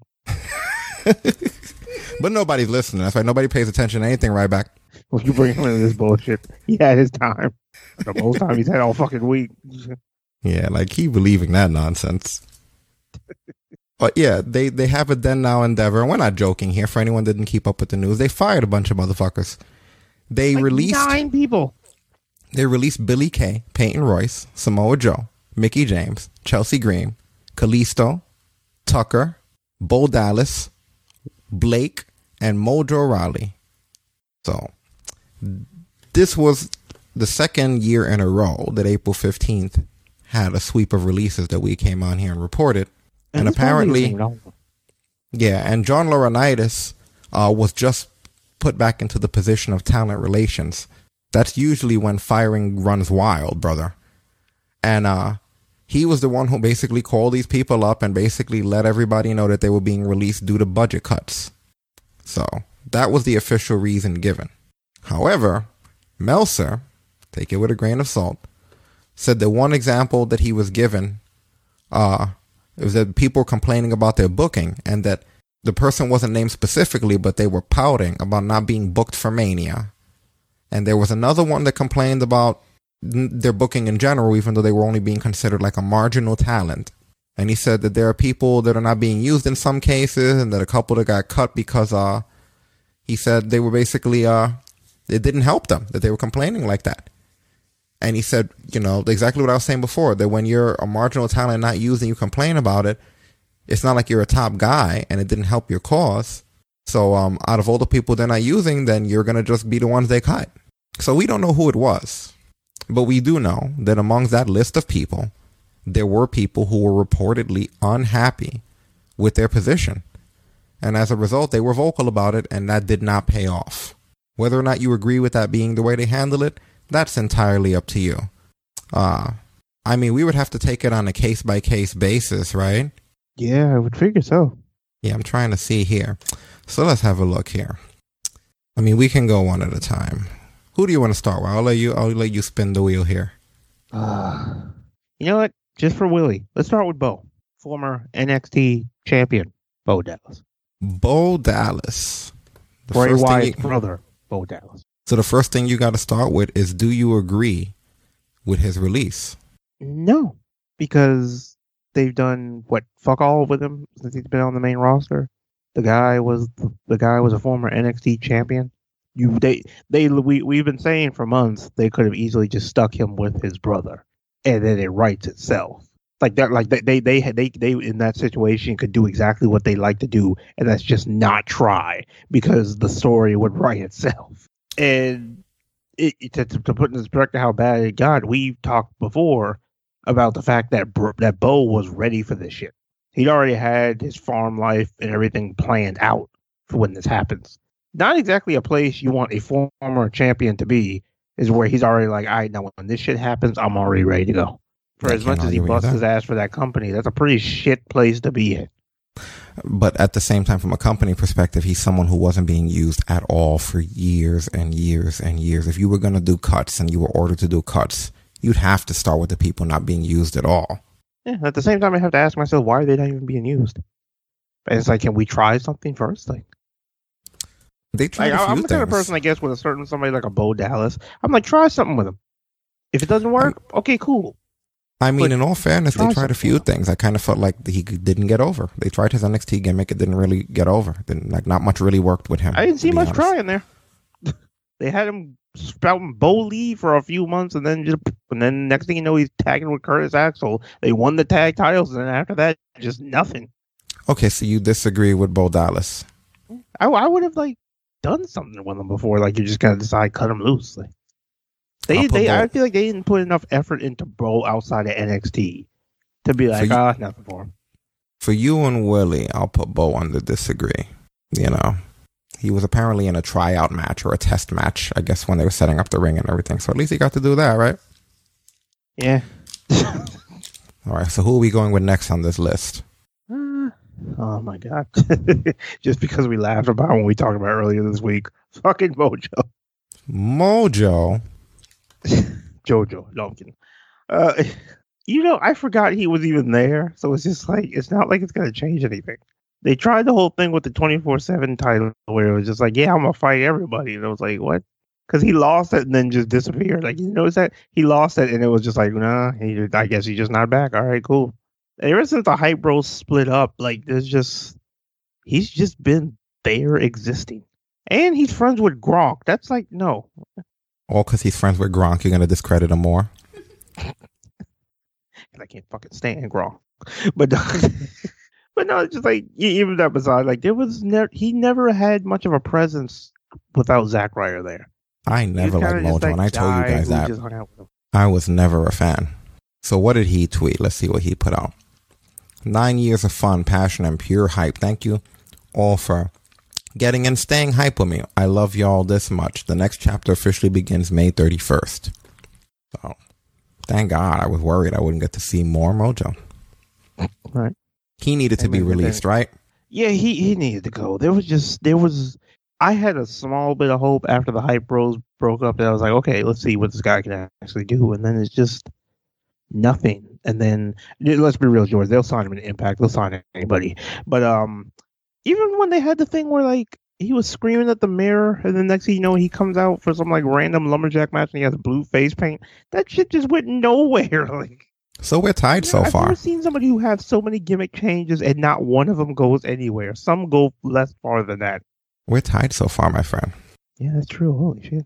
That brings us to, I don't know, you can pick whoever you want. This is a very interesting list the more that I'm looking at it. I would go the former Cruiserweight and United States Champion Kalisto. Good old Kalisto, who I kind of saw this one coming. They seem to hate his ass now, right? Yeah, they threw him to the wayside and just stuck with Metalik and Dorado. Yeah, tough times for our boy here. So, Kalisto, let's see what he's done since. If he's put out a tweet or whatever. I have everybody's stuff in front of me to make sure, since I knew this was going to be a story in progress. So he says, I guess he started using the name Fuego del Sol. And he said, I'm about to blow up all of your favorite indies. Well, that is only if I'm not locked down somewhere else first. So, and he also put a countdown on his webpage. Did you see the countdown? Yes, I did see the countdown. It's a countdown to when he can work again. So that's kind of cool. Yeah, I mean, this guy, he is an amazing talent. I mean, former NXT Tag Champion, former Cruiserweight Champion, former, 2-time United States Champion? Mm-hmm. And he just they never got his feet up under him. I don't know what happened. Because the Lucha House Party, after a while, just became just a joke. It was hey, they come out with piñatas and throw candy, and then that's it. Whereas this is the guy who used to headline with El Generico at Evolve pay-per-views left and right. It's kind of a thing where it's with some of these guys, it's unfortunate that they just don't seem to try with them. Or if they do try, they'll try for a half second, get bored, and then just throw them to the wayside. Because when he broke off from Lucha House Party, I was sitting there oh snap, what's he gonna do by himself? And just nothing. I could have told you that. They were treating him like they felt he was an asshole. A few people on this list, I feel like there could have been something next, but no, they just went straight to the cutting board. I mean, I told you guys that I always watched this guy, and that he was really amazing, and he was a draw in the indies when he was Samurai del Sol, and that it was a waste that they had somebody like that there and that they didn't even bother to utilize the guy correctly, you know? That's their own fault for not realizing what they had or how they had it, you know? And, yeah, I can definitely strongly disagree with this one. I can go with you on a disagree here. Kalisto, more so than Bo Dallas, should have been utilized and not thrown off. I could see it coming, but I don't agree with it, you know? So that's a shame. That's a real tragedy right there. All right, well, next up, who do we got? What's the score right now? We got 2 for disagree, 1 for agree. So far, Mojo's the only person who we really feel needed to get out of here. Yeah. Should we do Billy and Peyton together? Since that was the only time they've ever done anything relevant with together? Billy and Peyton together is the only... It's kind of funny because that's a good question. Because you would get a different answer depending on what you did. Yeah. Because, see, I have a way of looking at it when it comes to both of them. So I almost feel that there's an easy way I can do it. We're going to do Peyton first. Because after the Iconics split up, she wound up doing the least. The reason I disagree with Peyton is because before they started teaming them up in NXT, I remember watching her and I was like, okay, that girl has something. She had the personality. She had the spark to her. The girl was ready to go. I mean, when it comes to some of the stuff like her Northern Light suplexes, spin kicks, certain things she did in the ring were really good. And I feel like if you would have worked, if they would have actually because I mean, we heard right when the Iconics split up, that was the one that was supposed to get the singles push. And then she wasn't. Then they threw her in a tag team. Then nothing. It seemed like they flipped the script so many times. It was like, if you just stick with something, maybe something would actually work. But it's like they kept, it's like they had the worst case of ADHD on the planet with this girl. Every 2 seconds, something was switching. So it's like she could never get her feet up under her after the Iconic split because they kept changing stuff up. So I feel like if they would have just stuck with something, something could have stuck. But they just never did. The plans changed every 2 seconds. They were like worse. They were worse than somebody when they first played Skyrim. And they're switching classes and switching hairstyles. And they just don't know what to do. So eventually they just uninstall the game and just play something else. We've seen that person before. Like, it was terrible. And I felt bad for her because I was like, see, if you just stick something to that girl could probably be fantastic because she'll get focused to it. She'll lock into it. She'll be great. That was the thing that made them work for the Iconics. It was something where they could both just lock down on and then just run with it. Ever since they split that team up, every week it was a different thing. She was by herself for a second. Then she was teaming with Lacey Evans. Then she just disappeared. Then she had to go on Raw Talk. Unfortunately, that shot her in the foot because we know how they feel about complaining about the fact you're not doing anything with them. But if you're going to split these girls up, you're going to split them up for a reason. I agree with you there. And it sucks that it just felt like it was just for the hell of it. Yeah. It was just like, all right, now that we split them up, now let's figure out what we're going to do with them separately, which was a bad idea. They should have had something already ready. And if you don't have anything ready, if you're going to do something first, like if you're going to have her start coming out by herself, stick with that.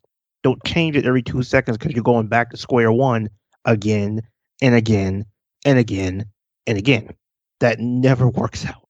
So the thing about it is, in the case of Peyton Royce, my friend, you are correct. This was done. She was done incorrectly. She was good. She's good enough to use. And you know what? I even give you a different answer as far as whether or not I would split them up. In the case of Peyton Royce, is it okay to split them up and utilize her? Definitely. In the case of Billie Kay, is it okay to split them up and utilize her? Definitely not. Like, Billie Kay's no good. You know, I mean, there's no easy way to put it, but I mean, we're on here reviewing stuff. Billie Kay's not good. That's a big problem. Just not good. It's not even like not good like the way some tag teams have like the weaker link. It's just like Peyton Royce is the better everything. You know what I mean? Like, let's be honest about it. Peyton Royce is the better everything, and she's kind of carrying the other girl, and the gimmick only works because it is the two of them, and the gimmick is more over than they are. This girl's over. The gimmick's over. Billie Kay is not. She was being fucking carried, and she did her job well. But I mean, really, she wasn't going to be a breakout star here, in my opinion. Yeah. I should have her on the screen instead of Peyton Royce. Yeah. And then we talked about it a little bit when this stuff started breaking out. The thing that pissed me off with Billie Now, if they were going to stick Billy with another team, stop pussyfooting around and just do it. They had this whole thing where it's like, oh, she's putting out resumes for a new tag team. She's looking for a new tag team partner. Then they just fucking fire her. They had her do one match with Carmella that nobody's going to remember, and boop, fire.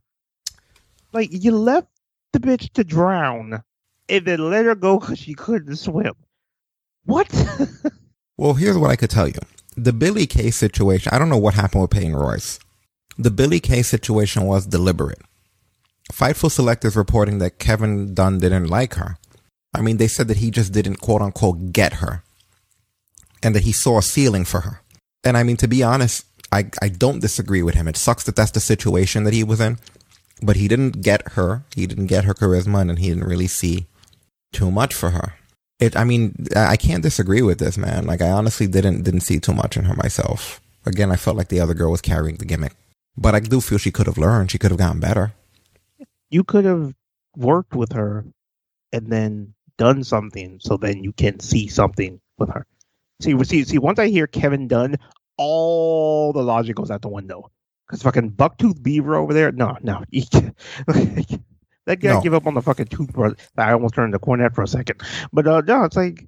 I don't think that every team has one lacking partner, as a matter of fact. I disagree with that. I think, if anything, the best tag teams are the ones that they both have strong points without a lacking partner.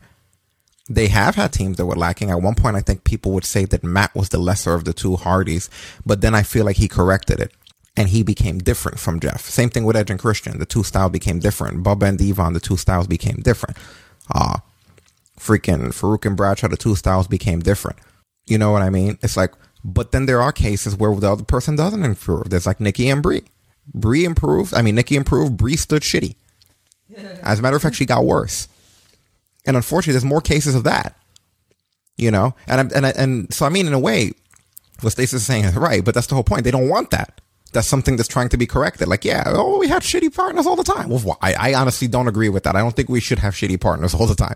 And Peyton Royce was a formula to have a weak link in a partner, and probably should have gotten a lot better by the point where she was at. Yeah, but the unfortunate reality is that the difference with Matt and some of these other people, they tried. They didn't try with fucking Billy. I don't agree with you, George. I think that Peyton they let Kevin Dunn get bored in 3.5 seconds and then throw it to the wayside. And I don't agree with you, George. I think that Peyton can go for a green girl. The other girl sucks, but Peyton can go. They should have taken some actual time rather than fucking with our shit and banning shit on Peacock. Actually work with the girl. See if you can find something. Maybe she's only good as a manager.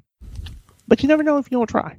That Raw Talk show, it's funny how this time around, instead of them canceling Raw Talk and talking smack, it seems like they're letting the superstars go on there and hang themselves. It's kind of like, you know what? We're not going to cancel it this time because we didn't like the shit that you guys said on there the first time, and then we got heat for canceling it. This time around, you go on there and you say some shit, and they probably didn't even warn them. You're going to know. We're going to make you very reluctant to go onto Raw Talk. It'll exist. And when you're in shoot interviews, you're going to tell people, oh yeah, we're allowed to say whatever we want on there. But, you know, I think that's what they're going for with the psychology here, because Peyton Royce talked a lot. Didn't we play it on here when she was talking shit on Raw Talk? She was complaining. She basically went the fuck off. And clearly, that was her plan, because if that was them building a character, then where's that character? As much as people might say, oh, they're part of the storyline. What storyline? The storyline where she gets released? Right after that? That's the last time we saw her? But you know what I think about, though? Considering just like how they changed everything with Peyton Royce's stuff, they probably got bored. That could have been a character, but then the next week Vince changed it. I don't believe everything that Meltzer says. Stuff and get bored all the time. I don't believe everything that Meltzer says, right? But it is a coincidence to me that he said that there are people that complained, and that's why they got sent their walking papers. And when I think about the people in my head that have most recently been complaining, such as the Peyton Royces, especially the Mustafa Ali's. You know, Mustafa Ali complains a lot, right? Do you ever watch his Twitter? How vocal he is? Oh, yeah. He's pretty pissed off, right? What about Murphy? Murphy's not doing too great.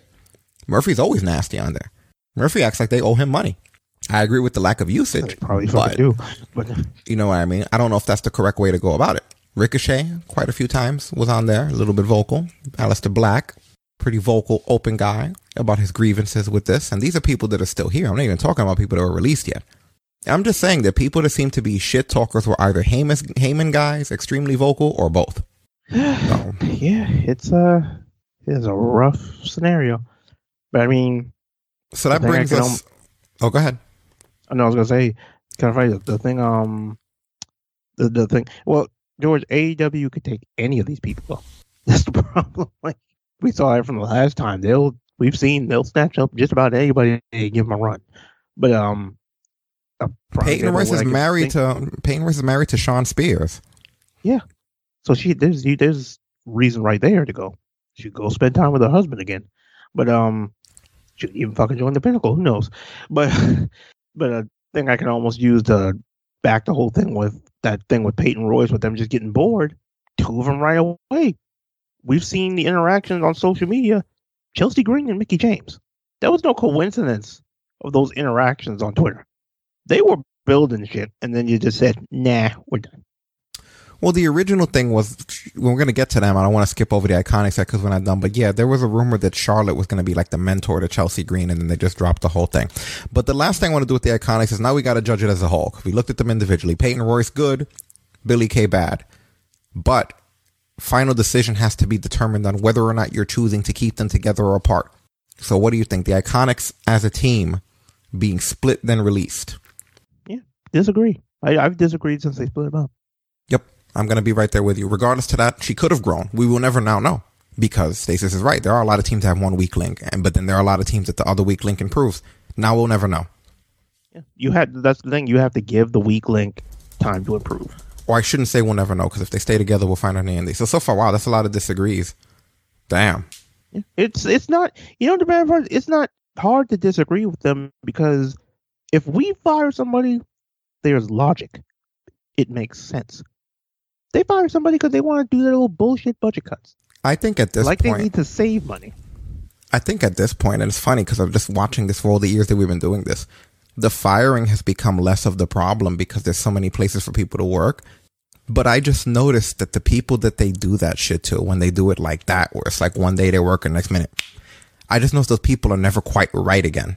You know what I mean? And we've heard this like from the AEW locker room. Remember the time we were talking about how people who were never in WWE would see people who came there and it almost seemed like they had like a PTSD, where they would have to tell them like, yo, chill out, man. Like it's all right here. Nobody really, like, we're cool, like they literally had to tell people it's okay.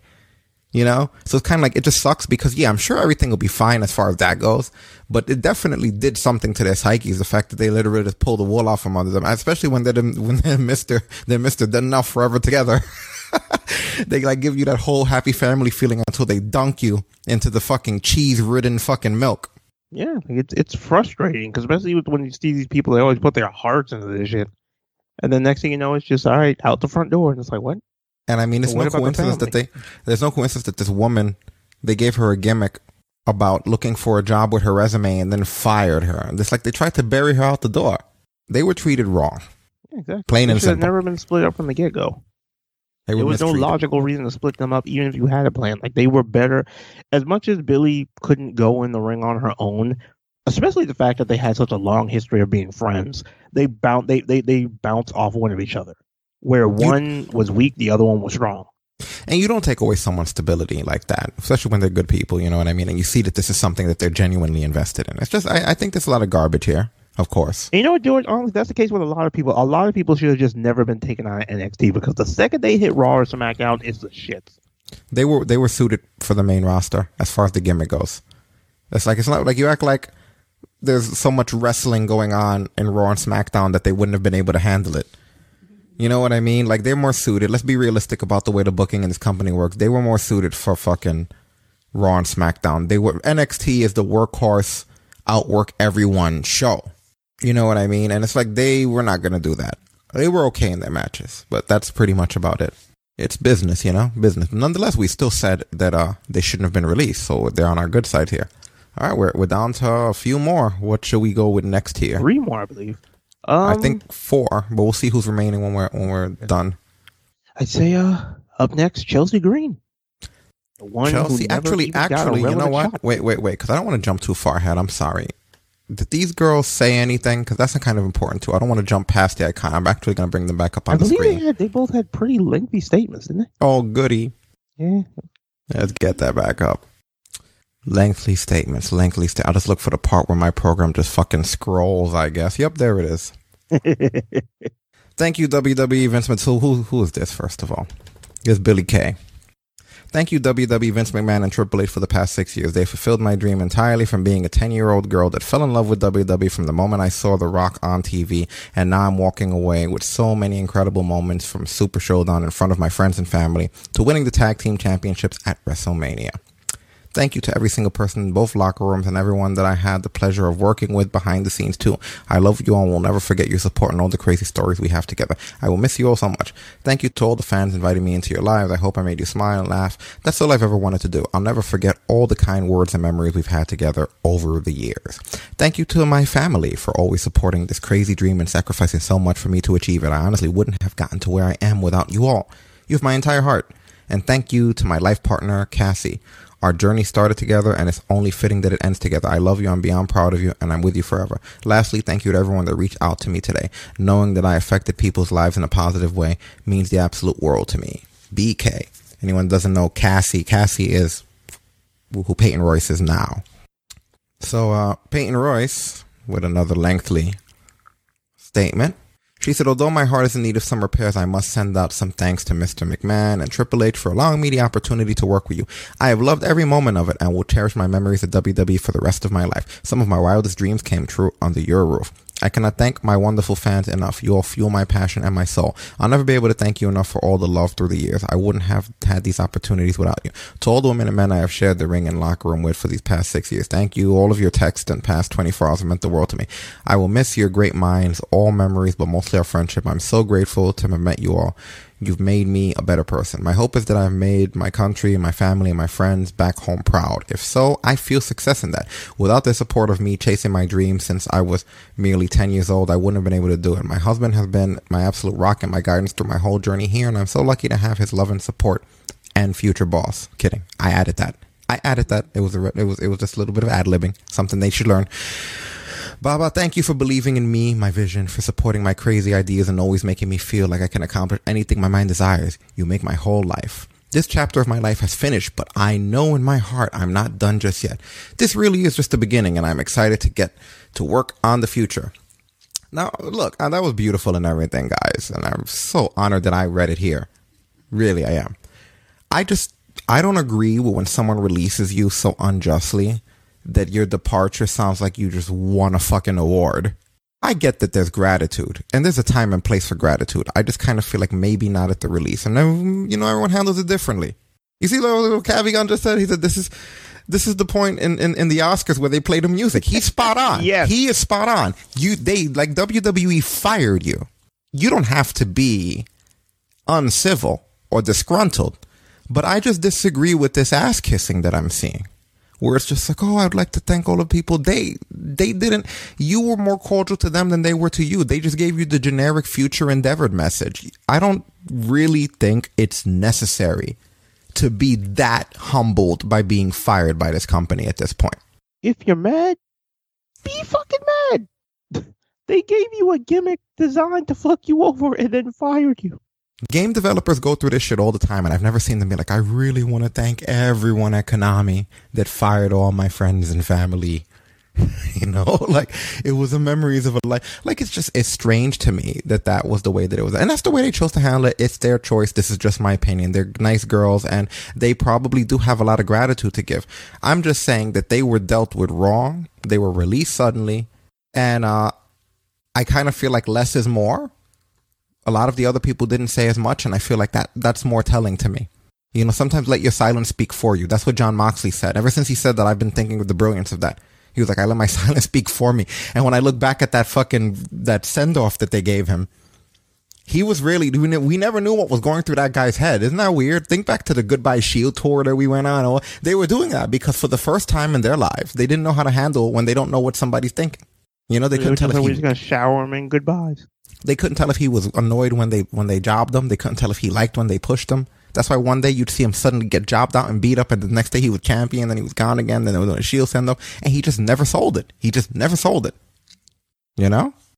So, I kind of feel like the long goodbyes aren't the best. Okay, the short fuck yous, but yeah. And of course, there was Kevin Dunn, who has a lot to blame. Billy Kay said that Kevin Dunn's considered like God or out there. He's heard about, but he's never seen, you know?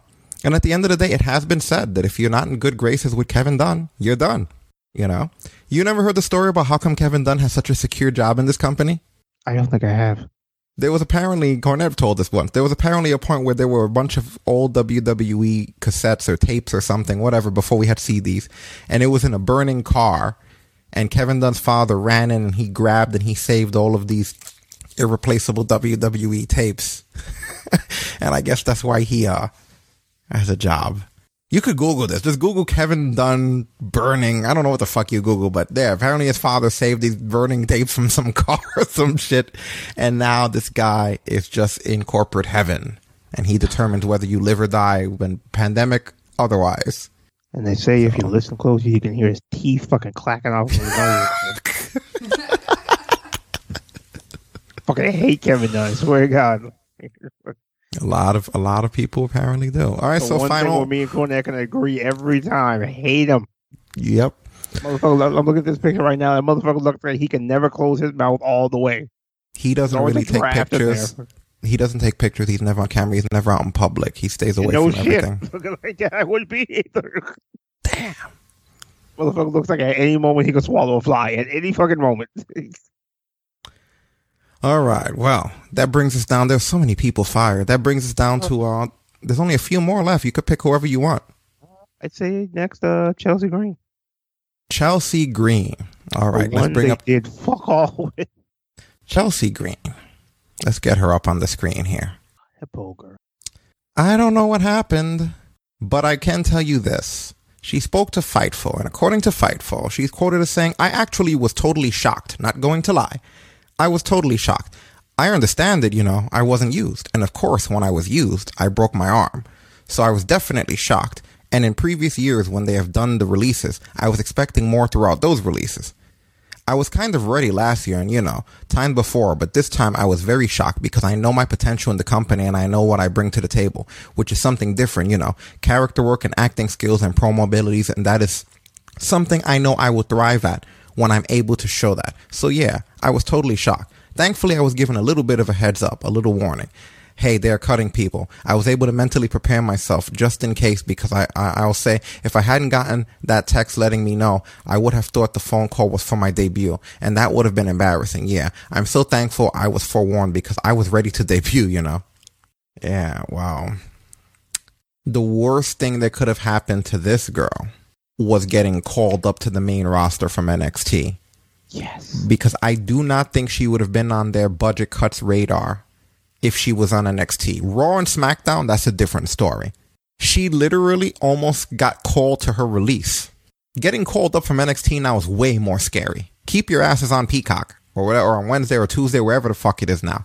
Because they're playing a different game over on the USA Network and Fox. They're playing a different game here. This is like a different era when compared to what we were dealing with when we first started this. And what was it about? It was about the ratings and the WWE Network, really, Now it's like this is a expanded universe. They have all these different properties. They have things that they have to worry about on Hulu. They have the partnership with Peacock. They have this with Fox that they're going to be worried about the ratings. Because remember, when we talked about how once SmackDown moved to Fox, this was no longer going to be talking casual, Like they have to have their shit right with ratings for that company. And on the USA, I think that they just are trying really, really hard to just show that they make a lot of money. All the cash flow positive that will be shown from the profit margins only comes if you fire people.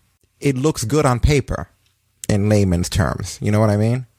Now, as far as Chelsea Green goes as a character, what do you think of the Lost Tale? We didn't really see. We know her from TNA and all those other places, but what do we know of this Chelsea Green? We didn't get to see much because they had her in NXT for 3 seconds and then brought her up and did nothing. We didn't get to meet much of a character of Chelsea Green. But she got injured, right? Where did she break her arm again? I don't even remember when that happened. It was sometime right after she got called up. I think it was the one time she ever got hurt. I want to say it might have been that thing with Charlotte. Don't get called up and hurt. I mean, I know it's sometimes you can't help it, but I mean, you can't say they didn't try to use her. They brought her up to the main roster. She did one match. But was that the match where she broke her arm? I don't even know if that was the match, but it's like... I'm pretty sure she broke her arm on her debut. And then time shifted and things changed. You know what I mean? Like, she was given that spot. She was given a trial. They're not obligated to let you heal and let you try again. I don't agree with it, but what I'm saying is, from a company standpoint, you were given a spot on television that everybody is basically pushing for. You broke your fucking arm during the spot.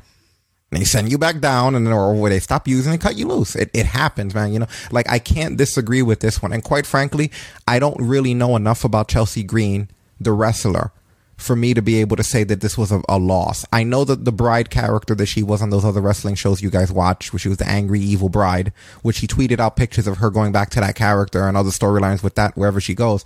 But I don't know enough about her as a performer to say, oh yeah, you know, they made a big mistake here. I know she broke her arm on her debut, and that's, quite frankly, anyone who just watches WWE, that's all they know too.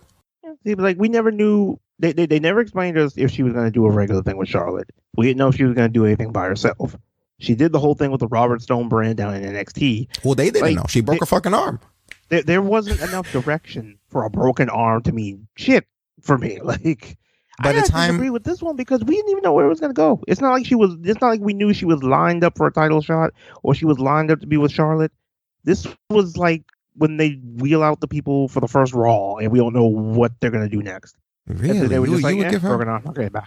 And it's weird because you're not on the minority with this. Like, I see on Twitter and everybody's like, oh, Chelsea Green. Whoa.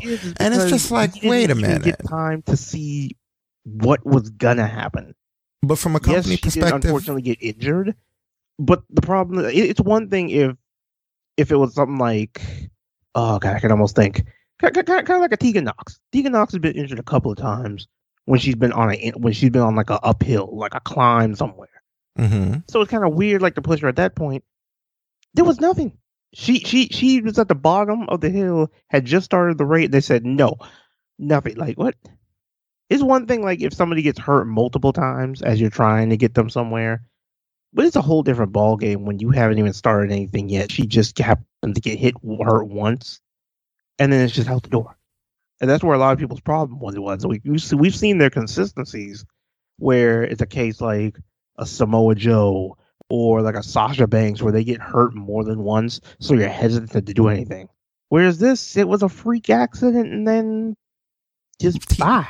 Tegan Nox got hurt in NXT though, you know? Yeah, it's like, and Sasha's been hurt. Sasha and Joe have both been hurt on the main roster, and it's like. But after establishing themselves, you can't. That's like if you get hired for a job. That's like if you get hired at a new job, and then, like, in the first day you get sick and go home early, or on the second day or the first day in the week, and then they fire you and replace you.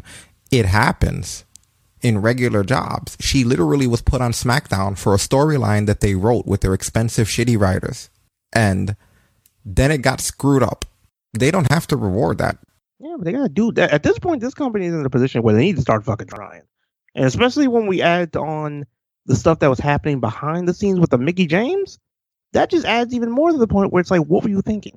It's not like they don't know that these interactions were going on. It's not like they don't see this golden egg of a storyline, which would be for, 10 years coming around for Mickie James brewing? It's just like you have gold sitting right in front of you, and it's just like, nah, get rid of them both. There's too many things that work against them where I'm just like, Mojo's like the only one I can agree with because, like, Mojo, there was fuck all going on with him. But it's like with everybody else, it's like there's so much more you could have done and just didn't. And I think that's my problem with this place. There's so much could have and didn't with this place. To where it's like, why do people even want to come here anymore? Yeah, and it was her wrist because Cabigon just sent it to me. Here, let me put this up on the Brunchtron. We got, I don't think we need the audio for this. But let's have a look at what this is.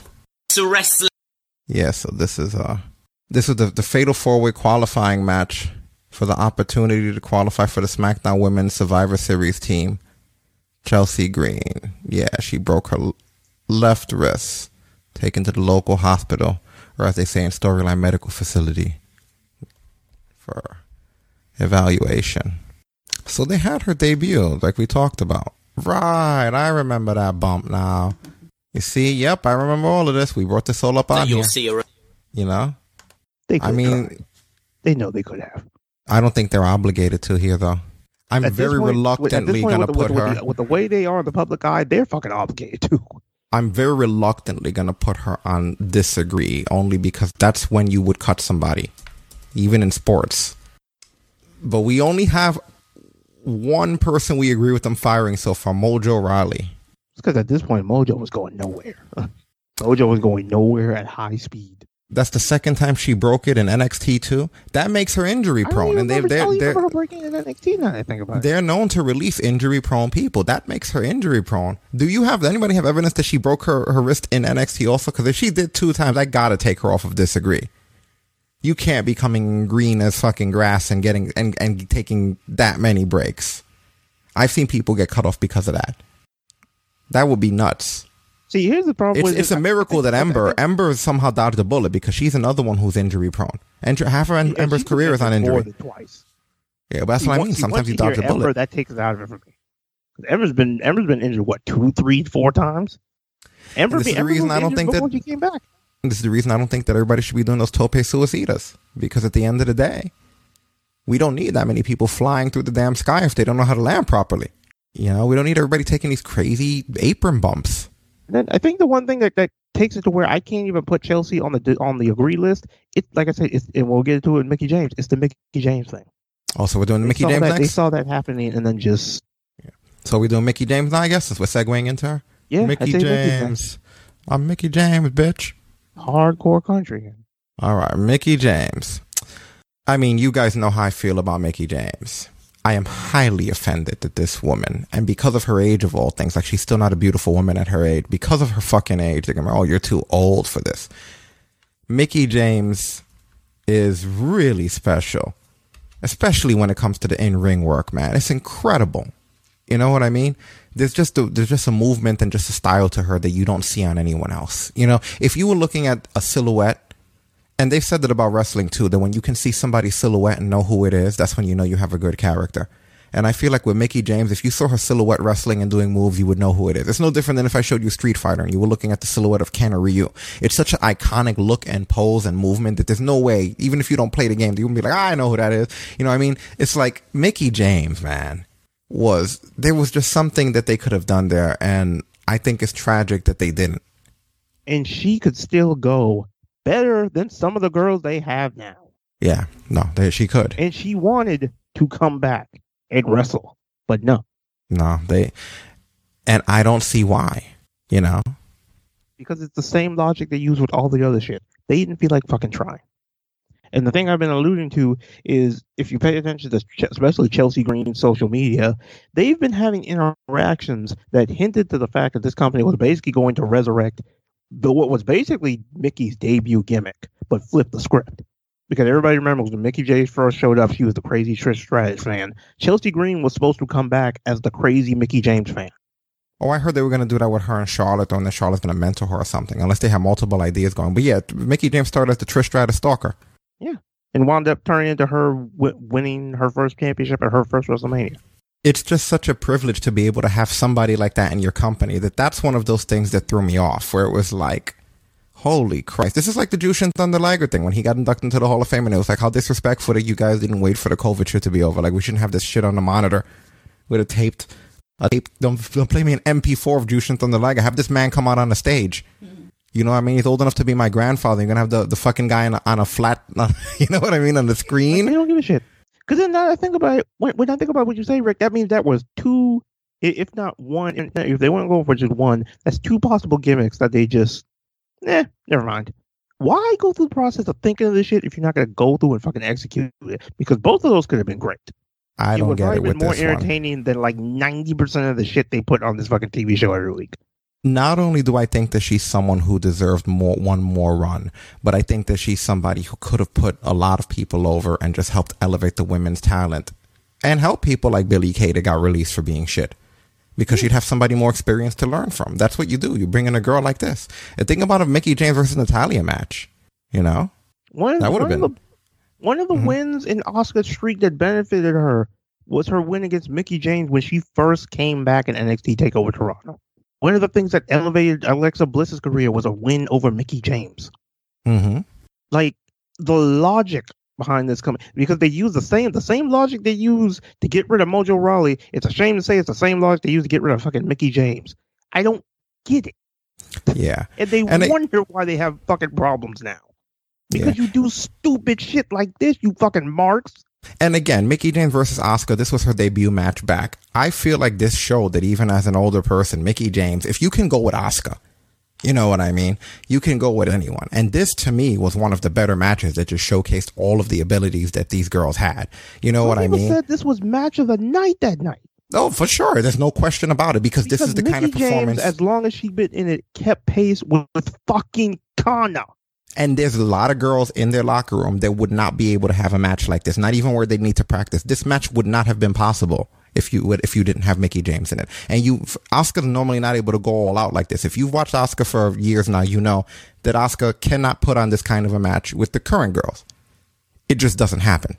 And she put it on with one of the girls who was here before them. Yeah. So again, this is just something that I find tragic. You have a girl that is able to do so good, a veteran in the business. And then you have someone like Asuka, also a veteran in her own right from Japan. And I love this match so much too. And I just kind of thought this was the beginning of a great thing. It's like now we can show these girls, the average girl here, what this is, you know, what the real art of this is. And they just fucking shitted on it. You know? It's like this to me, if you can watch a match like this, if you can have your company put on something like this and see where they are and then not do anything afterward, it just goes to show. Mickie James did it. Oh, we tried her as a commentator and an announcer. Why?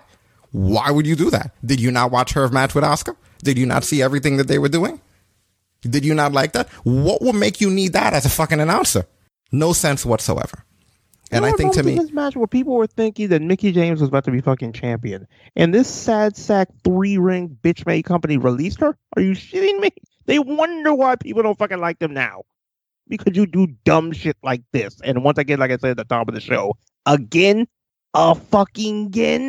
Yeah, and there was a lot of athleticism here. You know what I mean? The timing that it would take for the two of them to put this together, which I don't think they did. A lot of it seems like it was cold in the ring to me. This wasn't rehearsed.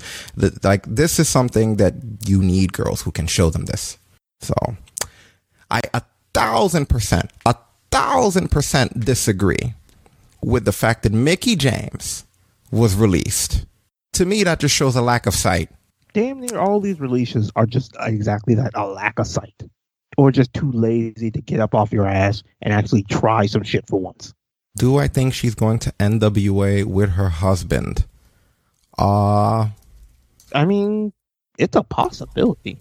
I hate to say it, but I hope not. Look, I have no disrespect to that. The NWA, they're doing the thing I respect it, but it's a YouTube only show. And I know a lot of wrestling, like Impact is on Twitch.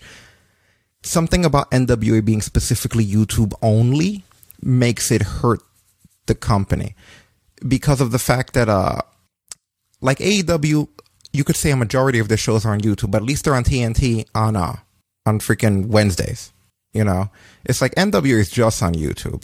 I don't know if she should go to Impact either. I mean, at the end of the day, and we're hearing the Impact wants to build their women's division. They're going to be scouting a lot of new talent. I know they would yank her back right away, but at the end of the day, you know where she's most required and most needed and where it would help the most. Mm-hmm. You know, and I mean, right now we're always talking about trying to build the AEW women's division and put talent in there. If they're going to release somebody like Mickie James, then let them put her somewhere where there's stability. And I know you like TNA, George, but I can't always guarantee. I admit they've survived. I just don't know how stable they are. And I'm sure Mickie must know that, being that she was someone who was released. It's not like Mickie James. This isn't the first company that's released her. Impact did this to her too. Wasn't the end of her storyline that James Storm threw her onto the tracks when the fucking train was coming? Yeah, I wouldn't want to fucking go back. They essentially killed her off. She can't go back. They killed her. They killed her, George. Who does that in wrestling? They threw her on the fucking train tracks. Fucking Impact. And you're like, do you think she'll go back there? Hopefully not. Let's try AEW. She's not dead there. Hey, George, maybe. Guess what? AEW won't push her in front of a fucking train. No, so she can give Penelope Ford experience. Which, by the way, I like Penelope Ford, but so she can give her experience. That's the thing about it is you don't even see, because I was one of the people where I was right there with you, Rick. It's like, hey, she could go for another run, or she could just be there just to help some of the girls. Either way, it's utilizing her in a way that's going to benefit in the long run. Either the Mickie James fans get one last world title run out of her, or some of the girls who need work, like the Billie Kays and all those other people. They get a little bit more experience. And then the bigger picture is that even though we agree with some and others, we don't really, just mainly Mojo. Like they have the money to not need to go firing people. No other company that's lower than WWE fired anybody during the fucking pandemic. Just them. It's not like we're like, and these are the other company. No, we're on here every week. And there's one company firing people. It's not like we're just talking about them. We talk about whoever fires people. How come they're the only ones coming up? Exactly. You know? And the other part is, that's my biggest problem with this. It's not even who got fired and why. There is not one single, even a percentage of a reason that 20 people had to go last year and fucking 9 had to go this year. I would be able to sleep at night if I worked there, man. Like, if I was a person who had to deliver that news during a fucking pandemic, I wouldn't be able to sleep at night. You know, because this is like, and then to me, who wants to work there? Like, would you really want to go back if you could? Now that you know that, God forbid, there's an emergency, which there literally was for the first time in our lifetimes. Would you really want to go back to a company when the first thing they did when it happened was they tried to cut you loose? You know what I mean? None of these smaller indie companies did that. People who easily could have and probably could have used the save and the money did not do it. As much as we shit on Impact, Impact took care of every single body. And keep in mind, this is the second time that Destin and I are talking about this, so I can't give them credit because this was April 15th last year. We were on here like, how could you fire people during a pandemic? Now here we are a year later, April 15th, like to the fucking date. It's their budget cut date. But again, I have the same stance as last year. Go back and listen to last year's April 15th. How the fuck can you fire people during a pandemic? They need to stop. But that's the thing, George. This is their most profitable year of all time because they didn't have to go on tour and there was a lot of they had a lot more resources as a result of this happening. So it's not like the money. They're just no, it is the money, but they want more of it. He's right, it's about money, but that's how crazy this is. Remember I talked about that WWE stink that NXT had, which is why they got their asses kicked? It's because of shit like this. Because people know it's still under the same roof, just 3 different letters and it's painted gold and black. It sucks. It really sucks. And I do feel bad. I couldn't believe it. I was messaging Destin as this was happening because I was like, what? Wait a minute, another one? Because they were doing them one at a time. We were like, well, look, another person fired. Wait a minute, they fired. I was like, why? You know what it's like? They got them. They did everything they did. And this is after every WrestleMania. They got their network subscribers. They got their subscriptions and all that shit. When they hit their quota, it was like, now it's time to trim the fat. Oh no, Spartan G's. They probably sent them off with severed pastors. It's probably the fucking Cheese Whiz Oreos fucking Vince likes. I don't know if you guys were in the chat room before, and I'm only going to segue back into that one more time just because I'm still somewhat in shock before we finish talking about these budget cuts. But this that I put on the screen is what Vince eats as a snack, or at least used to eat, according to Stephanie. I just can't believe it. Out of all the things, this shocks me more than the budget cuts. Who the fuck puts easy cheese or spray cheese on Oreos and lives to tell the tale? Why is that, man? Fires Mickey James. I'm calling the police if I ever see this. I'll call the police. I'm gonna kill you where you stand. You don't need to be breathing my air. You do not. And I never thought. Only on this show would you ever have to say. I never thought the sense was scary. You do not put spray cheese on your Oreo cookies. I don't care how much fucking money you have. That's some shit you don't even have to tell a 4-year-old. Like what? I just wish I understood how he discovered this snack. Someone should try to eat that in front of him and see if that'll make them safe. Wouldn't that be great if that's the thing? If Vince sees you eating his snack, spray cheese Oreos, he feels like you're somewhat relatable. He's more empathetic toward you. I almost want to try it, but then I know I'd have to call out of work the next day. That is an amazing discovery. I have to call my boss before the first bite. Like, just so you know, I ain't coming in tomorrow. Crunch. I just can't believe this is the snack. Like, I cannot believe it. When I found the audio of Steph talking about this, you can ask Stasis. I shoot pop. She didn't know what was going on. I didn't tell her what I was looking for, but I was sitting here behind my keys just working quietly. And I was like, yes!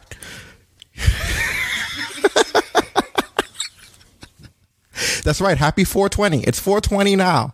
People with the munchies, you could try. We used to do taste challenges on here. If you want to come on the air and tell me on the air, we put the camera on and you eat this shit. Remember, we had a girl on here who ate fucking waiver first.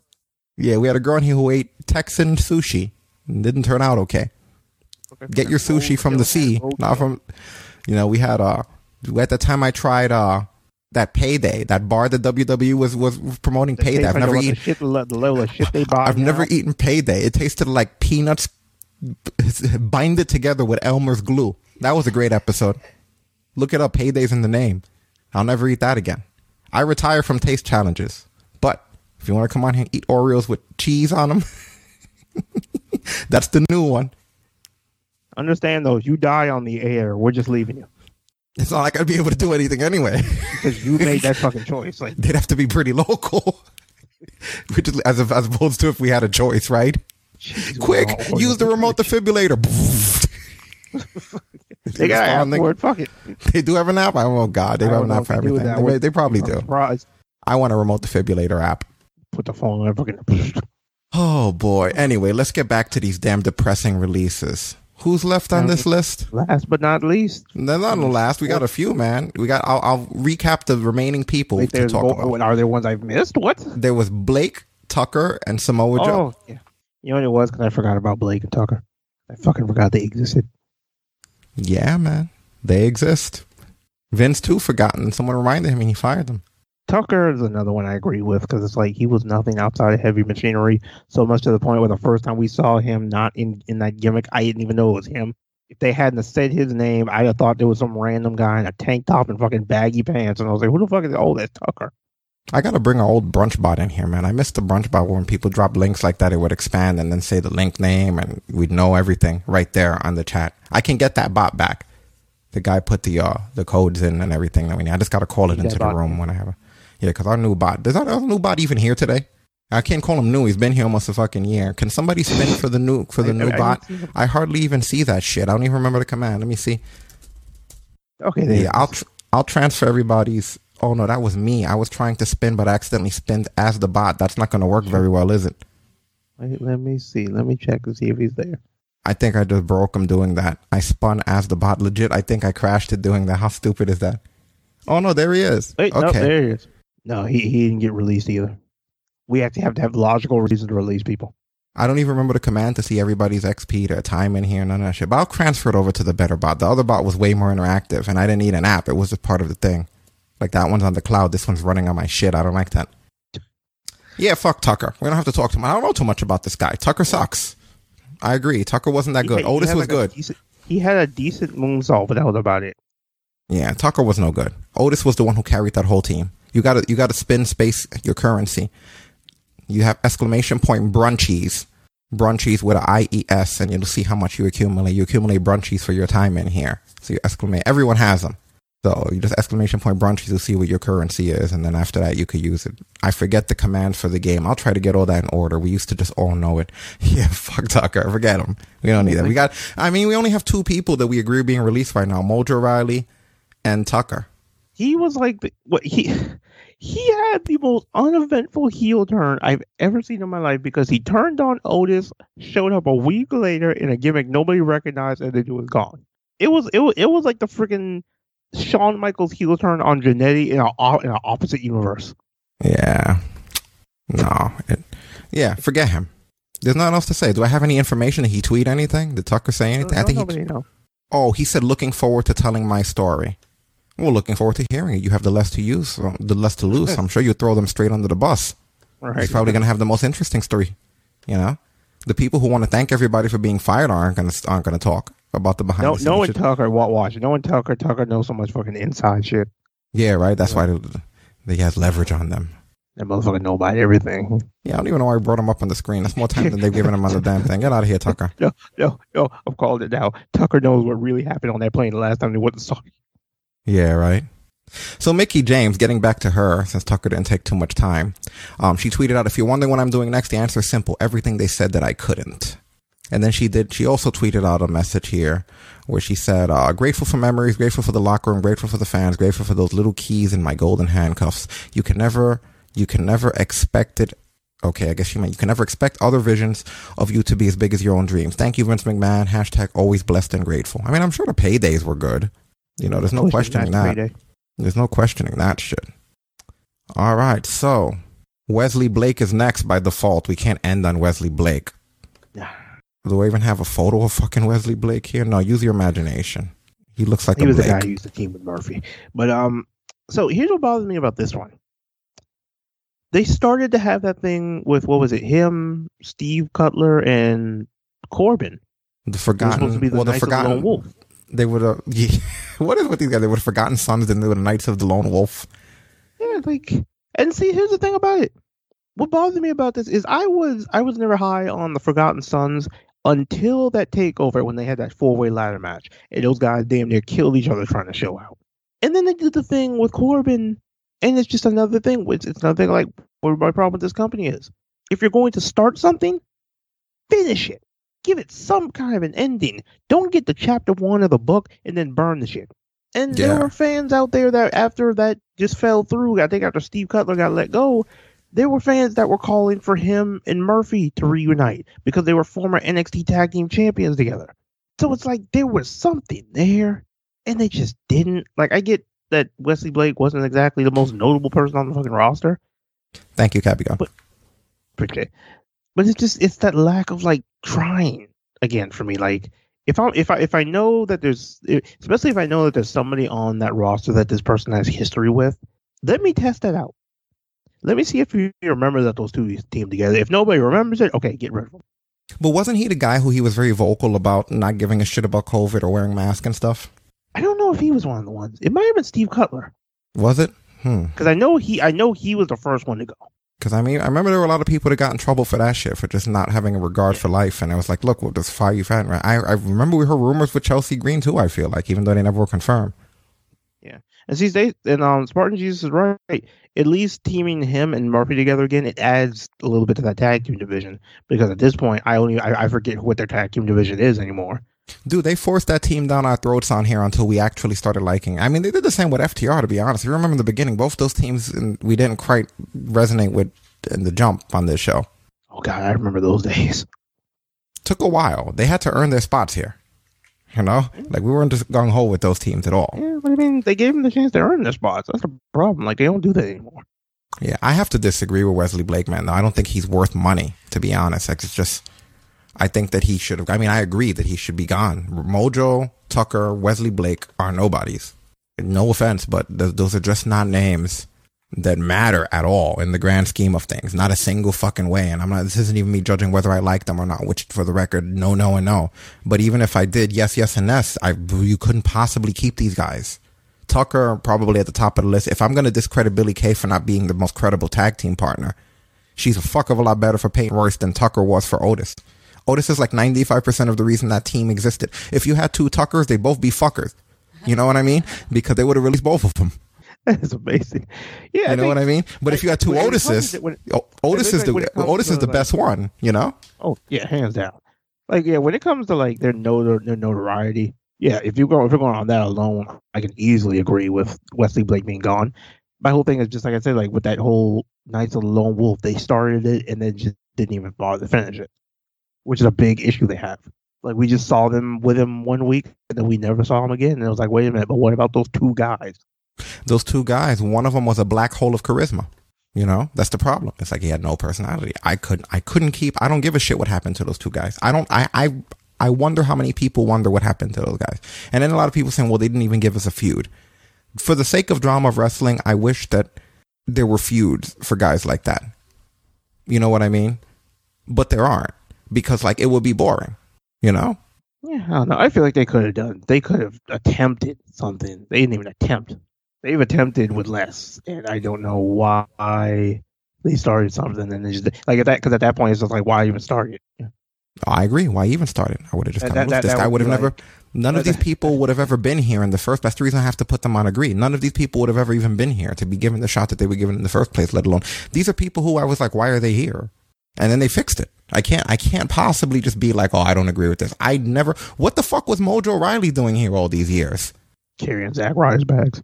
But at least, even if it's only in the confines of NXT, Wesley Blake had at least accomplished something. What? He and Murphy were former tag champs. Okay, yeah, that's true.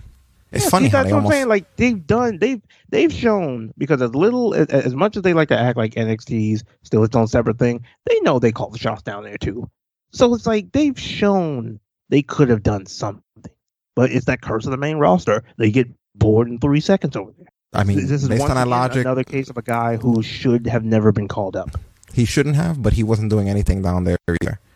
I mean, you can do something with anybody. That doesn't mean that you should. You know, I'm just saying, we're talking value. Like, anyone who they got rid of, like, I just can't believe that this person is not going to be utilized. You know, the way you had Mickie James up there fighting Asuka. There's no great clip I can put up there of what the fuck's this guy's name again? Wesley Blake. Oh, Riker. Look at that ladder match. Or whoever. Street Profits one. That's a highlight reel worth of shit. that guy had more value than they show. But the problem is they covered up the shit that had actually value. They didn't mention anything that Forgotten Sons had done while down there at NXT, which those guys did a lot of shit in NXT. Man, so you're not firing hardly anybody. With a lot of people. Like I said, so you're not firing hardly anybody then. It's just because I know what was there that they just didn't even bother to try to use. Like with Mojo, I know Mojo was nothing down in NXT. But let's just say that I gave you X amount of money and X amount of spots on your roster. And I go, all right, fine. You make some good points, my friend. Fucking Wesley Blake's interesting. They could have done something with him. They could have done more with Bo Dallas. So you could keep them and in exchange, go fire the numerical equivocal of these guys. Just swap them out. Who would you have fired in exchange to keep these people? Okay, so who am I getting rid of to keep what? Like what's in the Wesley Blakes? Anyone you want. You could take anybody you want from this thing, give them their job back in exchange for an equivocal firing. If you could, and if you're coming, who would you have just been like, you should have fired that guy instead? Like, let's get rid of these dudes. Okay. So let's see. First person I'm getting rid of. At this point, like if I'm looking at where they're at this moment in time, right? At this exact moment in time, you know for sure that these people are fired unless you replace them with other people. Okay. The Carmelo thing's not working for me. It would have to be, wait, do I have to outright fire them or could they swap them down to NXT? No, the ones that are gone on this list. Gone. If Peyton Royce is gone and you want her back, you gotta get rid of somebody else. Oh, shit. Yeah, see, that's where it does get a little bit tricky. You see, that's what they had to deal with, though. But see, the problem with this, I don't even know if they would have put as much thought into me. I'm sure they had to. It's not like they needed to. Because I feel like with X amount of dollars, I would have had to actually save. Holy shit, George says Tamina. Obviously, but just actually, wait, George makes an interesting point. Fucking Tamina. They pushed Tamina for like 3 months and then they just forget about her. Okay, you guys got one person, you got one replacement there. Like Tamina would have had to go. At this point, I feel like as much as I like her, fucking Naomi would have had to go because you let go of Naomi. Ever since that SmackDown Women's title run, it's just been tag team after tag team after tag team. I can't deal with it anymore. Okay, that's two interesting choices, but you only get two people back now. See, and at that point, I would have taken out of that group because of the whole thing with him and Murphy.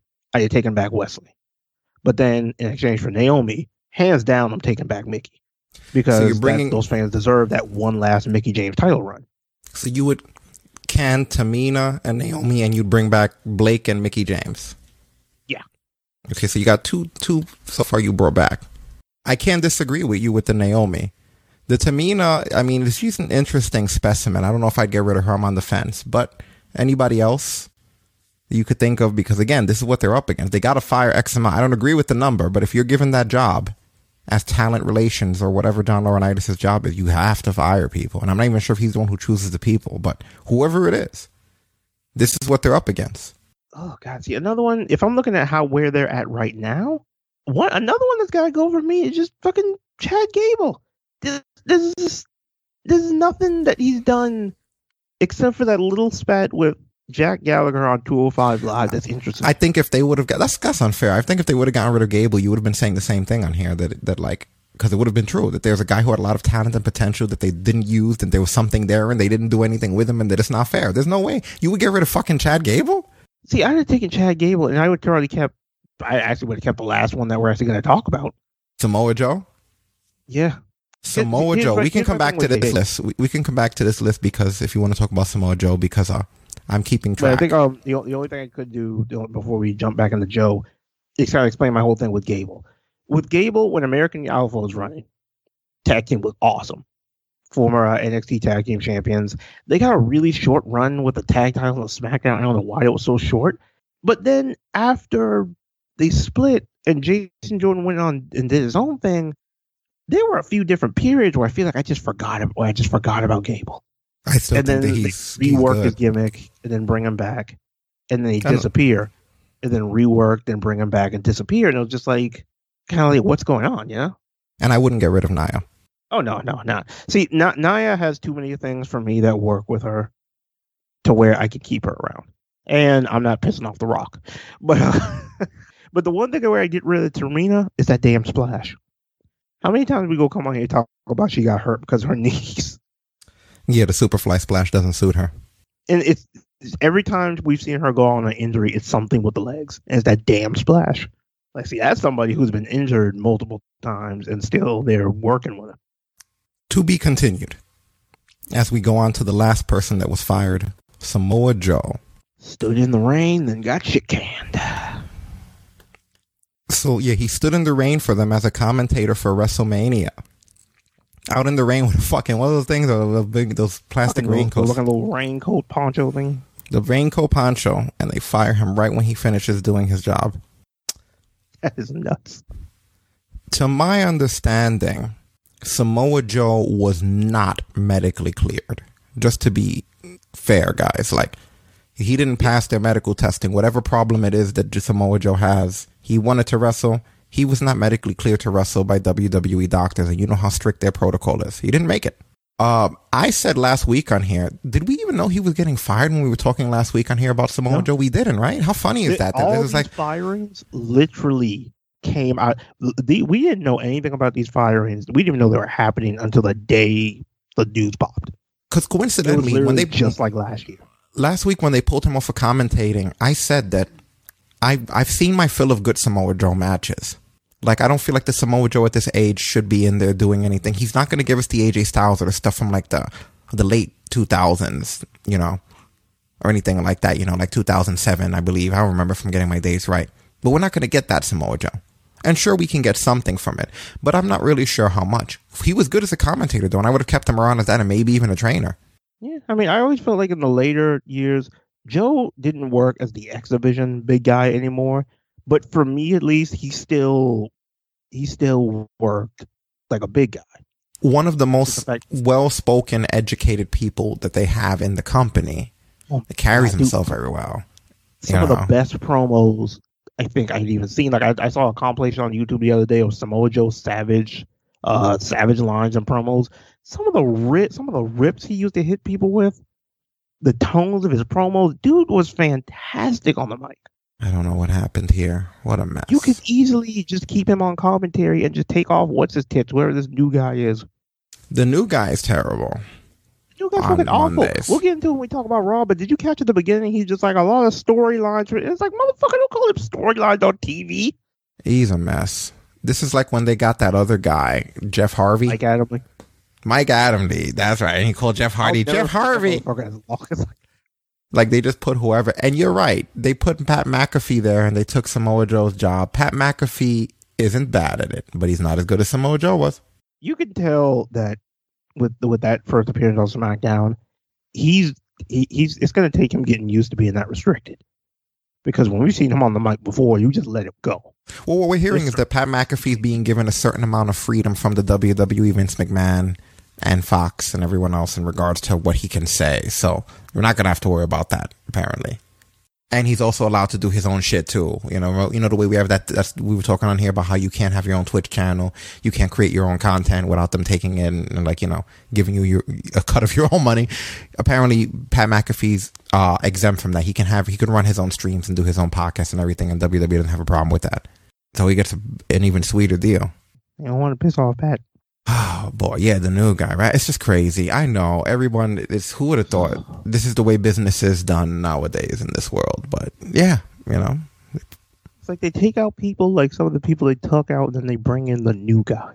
It just like amplifies the stupid in some of these decisions. And yeah, Samoa Joe. It's a shame that he didn't have the career that he should have had. Because even if he's not the one we saw wrestle with AJ Styles and Christopher Daniels, they could have given one, even if it's a short run for the WWE title. One. And of course, there were a couple of times where I feel like he was going to have that. I mean, the guy was the first ever 2-time NXT champion. You think you can give him something? Yeah, and of course, Cornette had something to say about that. This is kind of long, so I'm just going to poke around on it. But let's see what we got here. Samoa Joe is where I was going with this. What the heck? Why would you, with the announcers that they have, and you need to get rid of Joe first? Or is this saying that they are not going to clear him to wrestle again? I know he's had concussion issues, but that guy has had a gypsy curse on him for almost 20 years because he should have been 15 years ago. He should have been one of the biggest stars in the business. And it's either where he's been or how they've used him when he's been there what was the line? And that was over 10 years ago. He said, I tripped on some bad booking. That was in TNA. They fucked him up from scratch. And I never understood how that this is almost a foolproof talent and part of it was TNA being just a vastly secondary product at the time. And of course, to attribute most of that to the creative, and we know who that was. But they spectacularly couldn't convert their 1.5 million people on Spike into buying the pay-per-views at all because that was creative's least concern. He didn't book at all. He didn't write to put cards together on pay-per-view that would draw money. He, just fucked up every segment of the show to get gawkers looking at the accident on the side of the road.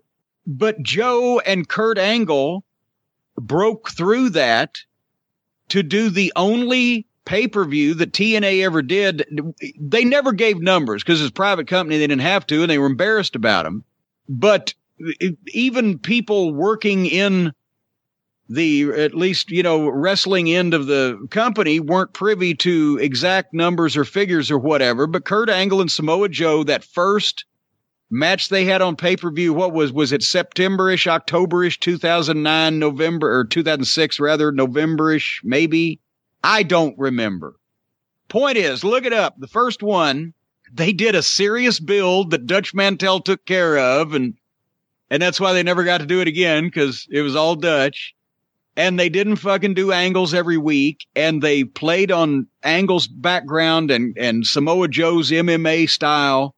And they did, depending on who you want to listen to, somewhere around 40 or 50,000 buys, which was by far the most successful TNA pay-per-view of all time. Let's jump a little ahead. I don't care about TNA. He came out one time with a goddamn fake Samoan tribal tattoo on his face. And at one of the pay-per-views that Shitstain got his way on, I think after Jeff was gone, they brought Samoan fire dancers to bring Samoa Joe to the ring for his entrance on one of the pay-per-views. And he told me he said, I've got a college education and I'm from fucking California, right? The Samoa Joe, the whole idea of the Samoa Joe gimmick and Samoa Joe and his personality was that he was an update, a modern version of the wild Samoan, in that he wasn't fucking out there eating raw fish with goddamn Lou Albano. He was a fucking college-educated, well-spoken guy that could cut good promos, but had a different physique. He was thick and big, and I know sometimes he got too big because he wasn't motivated because they were jacking him around. But he was a badass with an MMA-influenced style, and he could smother you with his weight, and he was still a Samoan. So for the natural toughness that they both have and can project in physical situations. So he can work. He can work with people where they didn't feel he was there unless that they asked him to lay shit in, or it called for it because of the fucking angle, but he was an excellent worker. Got the fucking picture.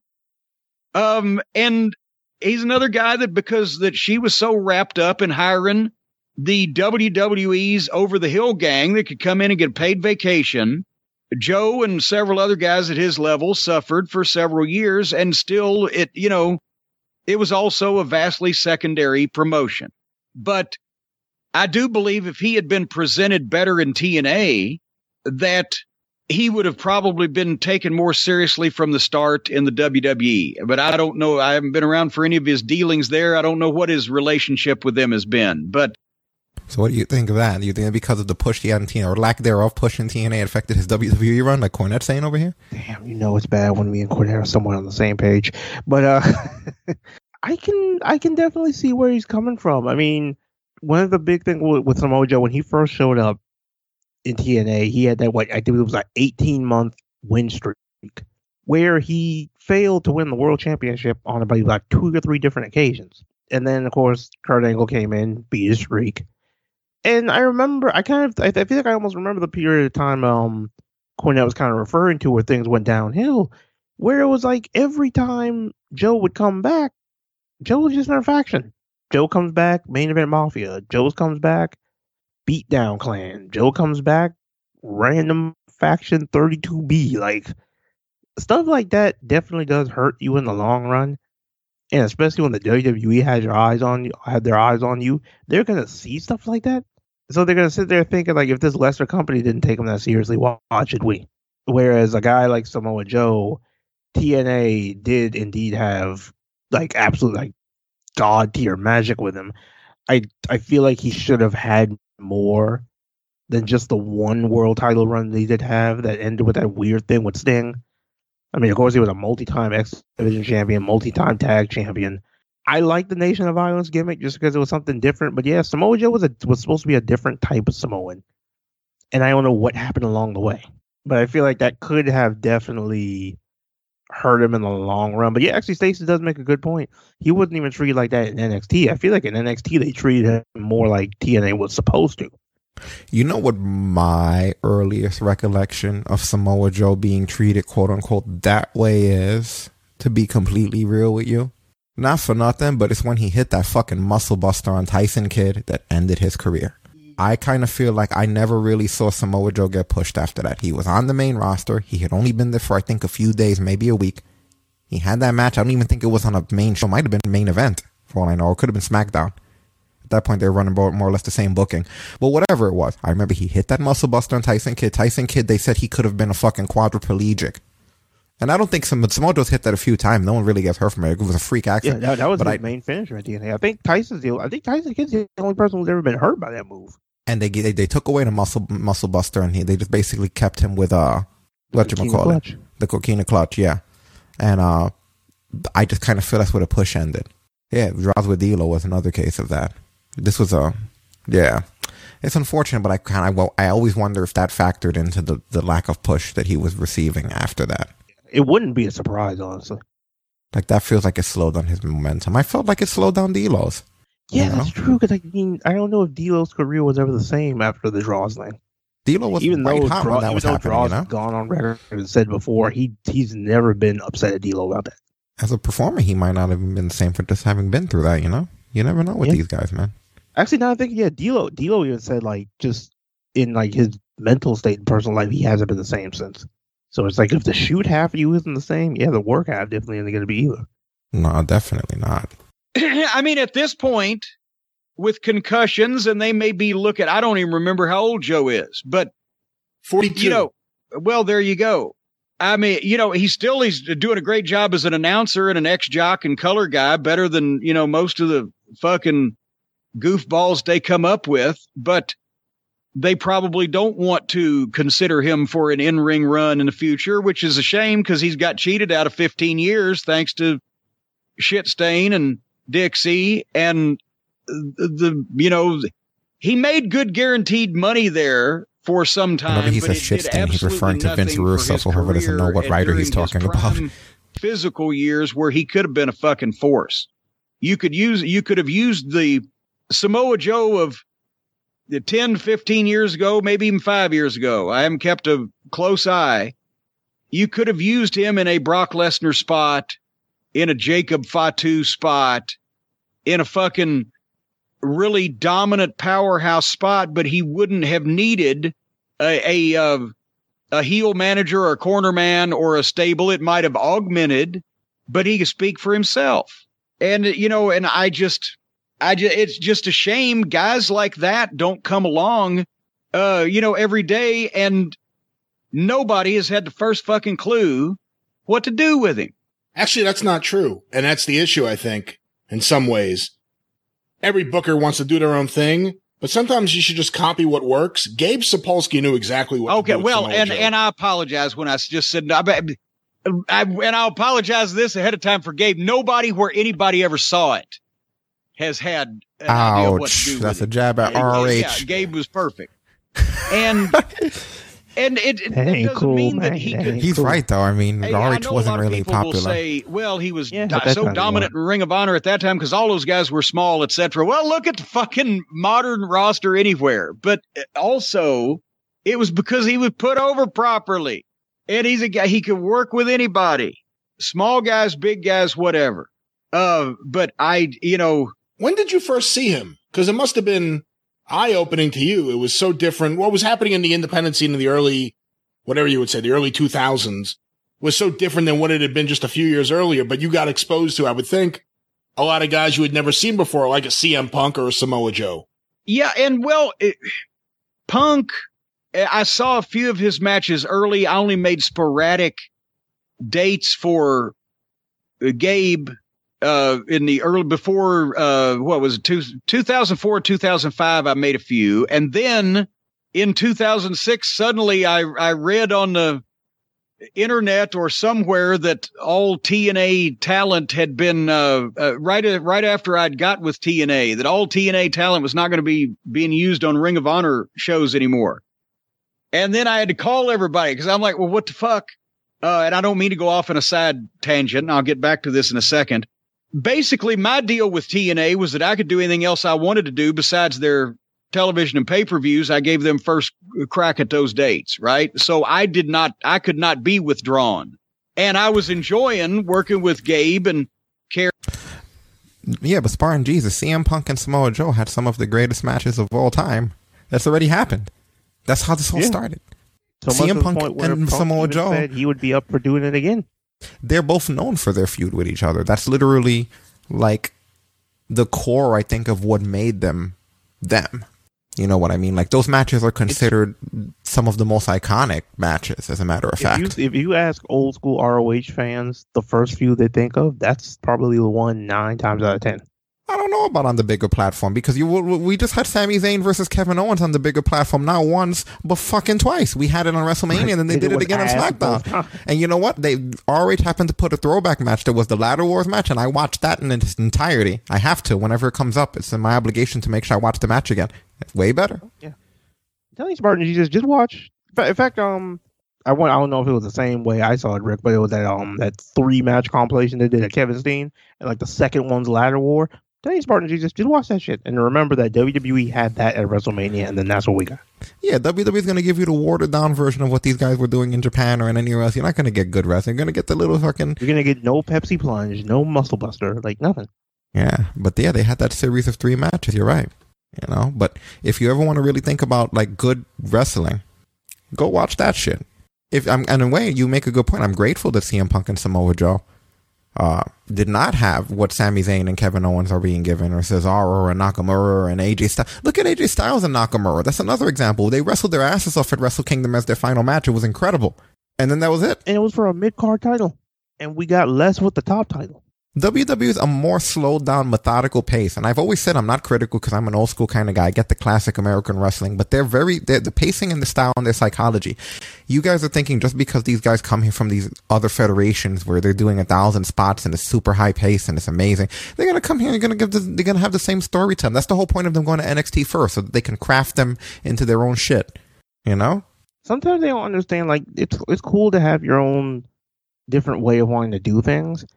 But when you're building up certain matches like this, they have to understand what the fan's expectation is. And sometimes you have to break that mold. Sometimes just once, just to give them that expectation. When those fans are thinking, wait a minute, we're getting Shinsuke Nakamura and AJ Styles at WrestleMania, in their head, they're thinking we're getting Wrestle Kingdom Round 2. Sometimes you have to break the mold and give them Wrestle Kingdom Round 2. No, we'll give you Wrestle Kingdom. We'll give you Wrestle Kingdom Round 2 Pocket Edition. No, like nobody wants Pocket. Nobody in their right mind picking Modern Warfare on the Xbox One X over fucking Modern Warfare over Call of Duty Mobile. We'll give you. You took the words of my mouth. I'll say we'll give you Wrestle Kingdom Round 2 Mobile. Right. That's what you're gonna go if you get these guys in WWE. No. You're gonna get the mobile version. You're gonna get the last gen version of CM Punk and Samoa Joe. And it's not even entirely WWE's fault. Samoa Joe is not that Samoa Joe anymore. Yeah. unfortunately, you get, especially when him and AJ started their feud, I went into it knowing I wasn't getting anything like we'd seen at stuff like Against All Odds and some of the stuff in ROH and the freaking Unbreakable 3-Way with him and Christopher Daniels. I went into it knowing I wasn't getting that, but still I was just like, give me all you can. Like whatever your max is, give me that. They did. Yeah, they gave us the max. But then it's like we get the freaking Sami Zayn and Kevin Owens, and it's like, wait a minute, this isn't even like first gear. What do you like? What? Trust me, man. I know. Like, first of all, I'm kind of already over this chicken shit Sami Zayn. Like, I'm over it at this point. It was funny at first. Tired of it. For anyone that hasn't seen it, there's some old school CM Punk, Samoa Joe stuff on the screen. It's too bad I don't really have highlights, but yeah, you know, like that's the stuff that we need, and we're not going to be able to have it. But yeah, at least we got Logan. That was the one, right? That we got Logan Paul. I don't even remember which one. Yeah, not the one that fucking knocked out Askren's fat ass. Fucking. Oh my God, that's right. There was a thing. I didn't see it. What happened? Fucking Askren got knocked the fuck out in the first round, Rick. The first round. That can't be possible. You know what's funny is a lot of people are saying Askren threw the fight. You think? Which, if that's the case, that makes him look even worse. How the fuck would he have been able to beat him? An MMA fighter, like a trained guy? Yeah, who's allegedly retired after freaking Masvidal kneed him into oblivion. No, I'm not buying it, man. They conned the shit out of you guys. If anybody bought that pay-per-view this weekend, congratulations. You should have known. I would, dude. I didn't even know what was happening. I would have seen the writing on the wall. Like, that's a con and a half. Anywhere. Because a lot of people are like, because the fans, the people out there who don't believe that Askren clearly threw that fight, they're just like, oh, you know, Askren's a wrestler. He kind of works at, get the fuck out of here. Even wrestlers in the UFC know how to do some kind of stand-up in the case of their wrestling not working. Who in their right mind would have invested in that fight last night? You can see. Fucking Marks. Wow. I wish I had a clip up here to bring, but I'm assuming the clip would be the whole thing, and then I'd just be accused of running the paper. And you know what the funny thing about it is, one of my friends pointed out to me the other day, if you notice, like, with freaking Jake Paul, he's just fighting guys who are retired. That's all his fights have been. Either they're retired or they don't actually do this shit. Because the last guy he knocked out was a basketball player. He'll probably go for Tiger Woods next. But he just beat up an MMA fighter in the first round. What is going on here? Like, how are they conning people into this shit? Because people will buy anything. And if you don't believe me, people who don't create content bought WWE on Peacock. Yo, CM Punk had like a whole training camp and couldn't fight like a really low-rank guy. The low-rank guy beat the shit out of him all over the place. And you're telling me... the former world champion. And he was... UFC, that doesn't make any sense. That's not how martial arts works. This is the world we live in. You cannot be Jake Paul and just walk around and do that shit. They're going to make people think that they could be Jake Paul and they're going to die out there. We can clearly visibly see the fucking... We can see the trick behind the curtain here. You cannot make motherfuckers think they could walk around like Jake Paul and just level up like that. That's crazy. Oh my God, Spartan Jesus is right. Fucking Aaron Carter and Lamar Odom are apparently going to fight too. This whole world sucks. Just do whatever they want, right? Fuck it. Let's just Jake Paul everything. Write it down. That should be the name of the episode. Let's Jake Paul everything. Jake Paul. I won't make it that though. No, because neither of those fucking shitty Paul brothers takes ground in this show. Yeah, I'll do then now endeavors. There you go. You don't fucking run around a Suicide Force and then take ground in this show. Fuck you. I like then now endeavors better anyway for all the people that were fired. That was what you didn't say going into this show. That was the fucking like, wow, fucking Spartan Jesus ain't shit. This motherfucker said Aaron Carter has that crackhead energy though. So again, so he does. Oh boy. Okay, you know you're right, Spartan Jesus. I'm so glad we don't do post shows for boxing or UFC anymore. No, but I agree with Cornette about Joe having a gypsy curse on him. Everywhere he goes, something goes wrong. Mm-hmm. It sucks because I mean, Joe is WWE champ. You know what it is? When he had that thing with Brock, I thought they were setting him up to win that Universal title. Because if you remember that feud, he was whooping Brock's ass every Raw. I really enjoyed it. Some way, shape, or the other, Brock was getting his shit fucked up every show. And people were sitting there like, wait a minute, Joe about to get this shit. And then Brock just ran through him. You know, yeah, like, what? Got your hopes up. See, they do that shit, and then they wonder why they're pissing people off now. Like, stop dangling carrots, motherfucker. No, then now carrot. No, fuck you. And all Joe did was he put an animated gif of Jim Carrey from The Truman Show, that last scene where he steps through the door and he bows. when he like comes out the other side of the show. That's what Samoa Joe put as his departure tweet, just the Jim Carrey bowing at the end of the Truman Show and saying thank you. So, yeah, I like it. Short, sweet, and to the point. All of these people cannot sign anywhere else until their 90-day compete clause expires, which means you will see them in the future in other companies July 14th, provided that WWE doesn't bring them back. And the reason I say that is because I think that there is a possibility that they all come back. Because it's been pointed out by Meltzer and several others that WWE made this decision sometime Tuesday, right? Yes.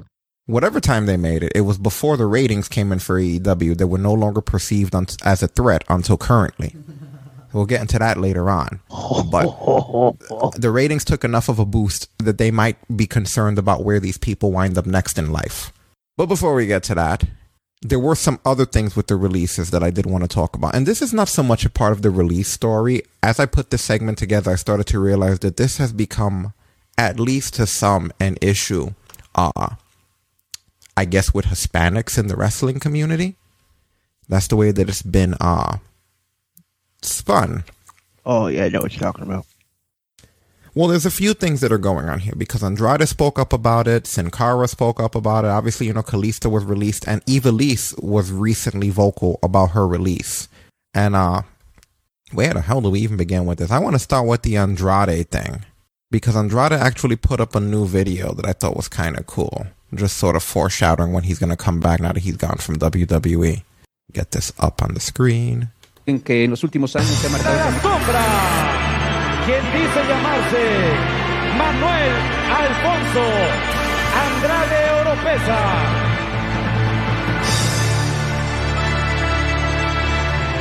¿Cómo no lo van a buscar? No nomás del extranjero, de Japón, de Inglaterra, de todo el mundo. Los ingobernables se escuchan en todo el mundo. Los rumores son muy fuertes, pero nada está concreto.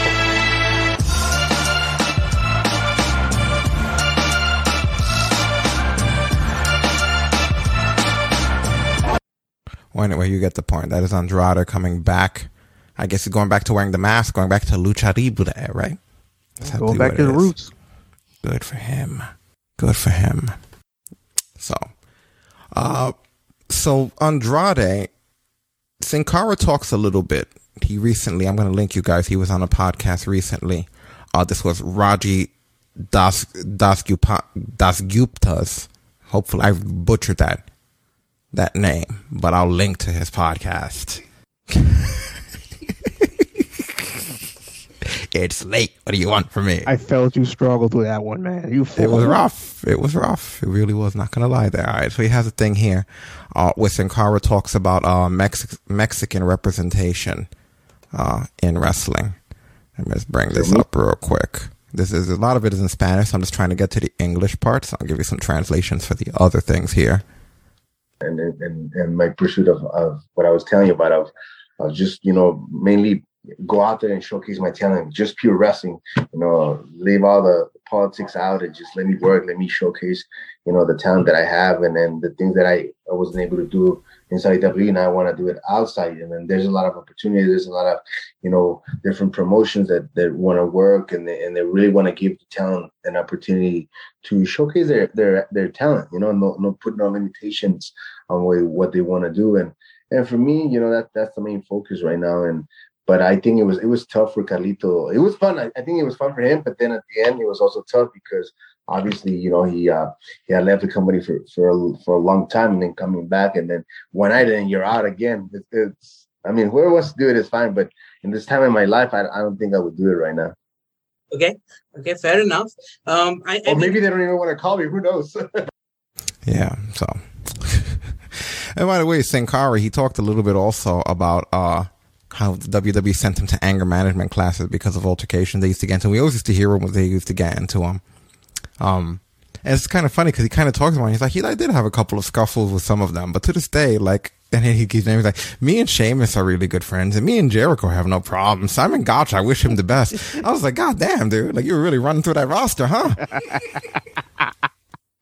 That motherfucker was like Cobra Kai style, no mercy. Finish them. Always finish your opponent, strike hard, strike first, no mercy. This guy's fucking people up. He shoot fucking people up. I don't need storylines or writers. I make my own path. That's what the Oracle told me. We do this shit like New Jack, motherfucker. My ass. I'm just really beating people up. There's no civility in me. Yeah, I got sent to anger management. Well, Sheamus still thinks I'm cool. So does Simon Gotch. Me and Jericho don't have that much of a... I heard Jericho got into a big brawl and shit backstage too. You grown ass men.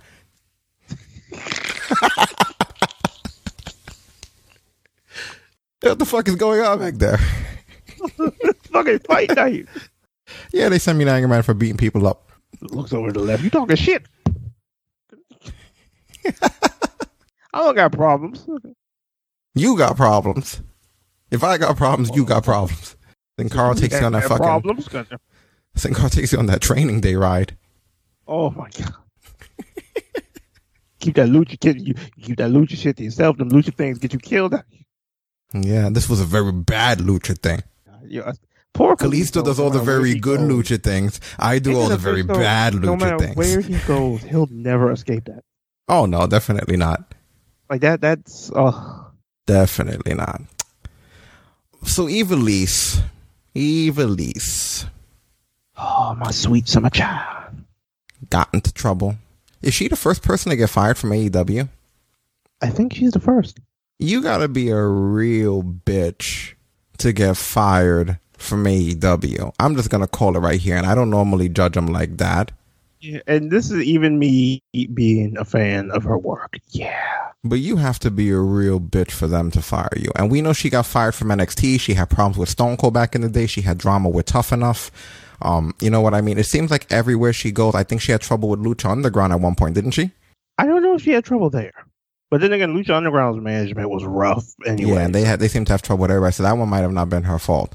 But yeah, she was basically a couple things here. Obviously, Thunder Rosa on the screen, but according to Fightful Select, they were saying that she wasn't at the Resync tapings and that they don't expect her to return because she was having disagreements with agents backstage.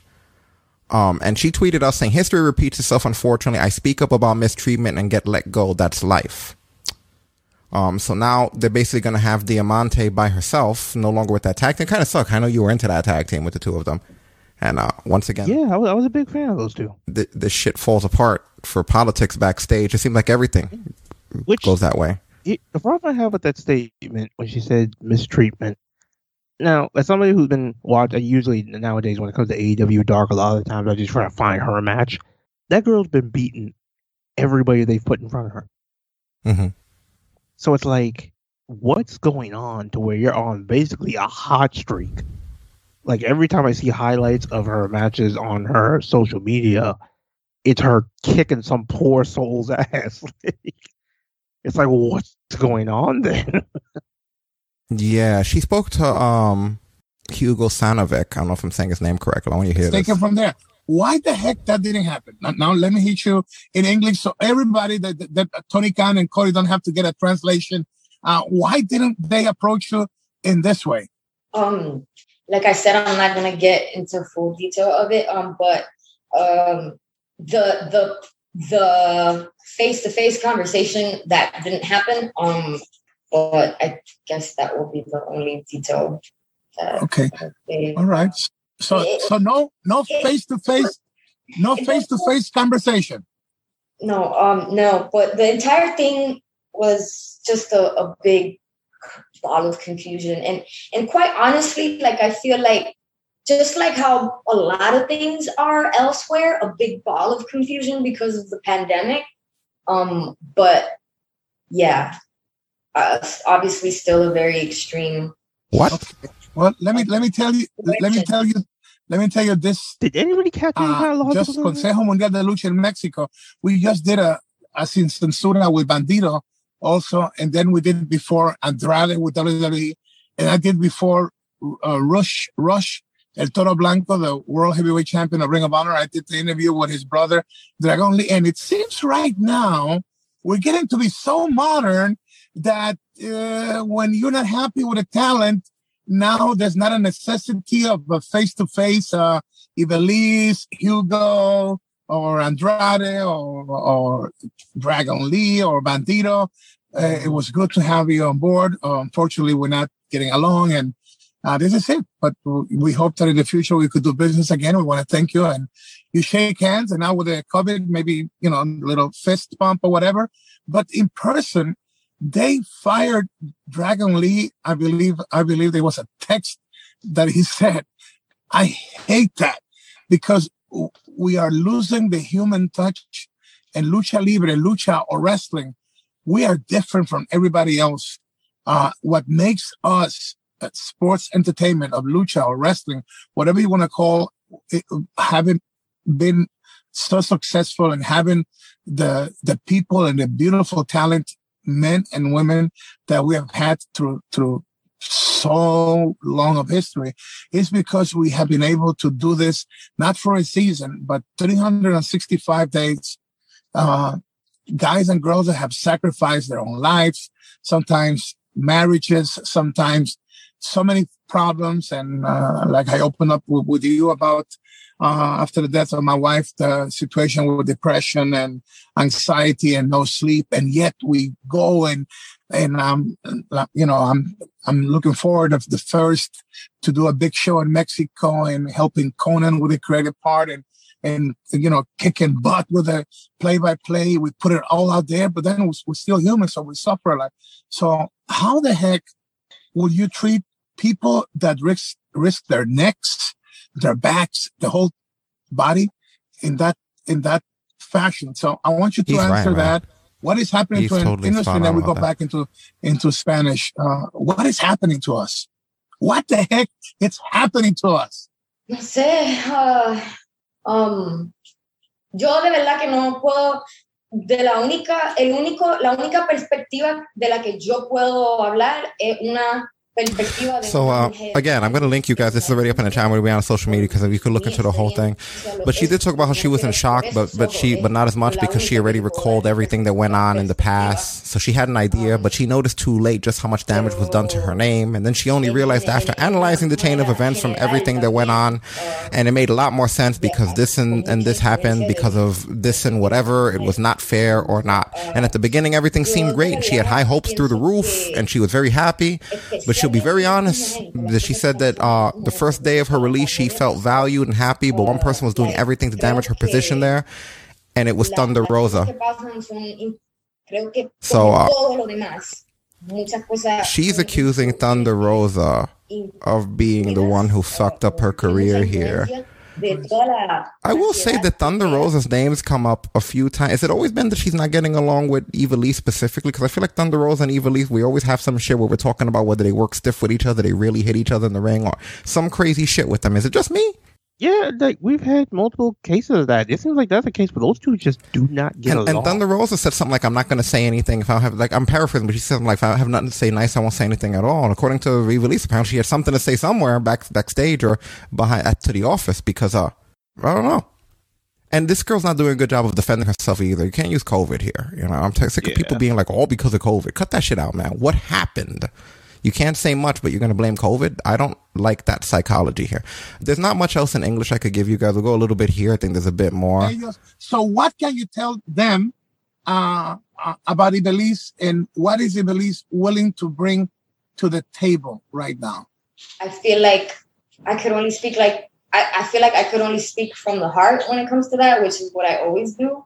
I can only continue to give my very best to women's wrestling, give my best in every way, shape, or form, professionally and personally, as I always have. That's really all I can. Again, it's what I've always done, is what I will continue to do. I really wish that I could do that in a bigger stage, definitely. But I know that I can be an incredibly valuable asset in the women's world, women's side of pro wrestling. And I think many, many other female veterans could be a great asset to women's wrestling. And I really wish that we, she's awful on the mic. She's not even on our list to judge here, and I'm going to go ahead and put her on the list. I agree with release. We could all come together.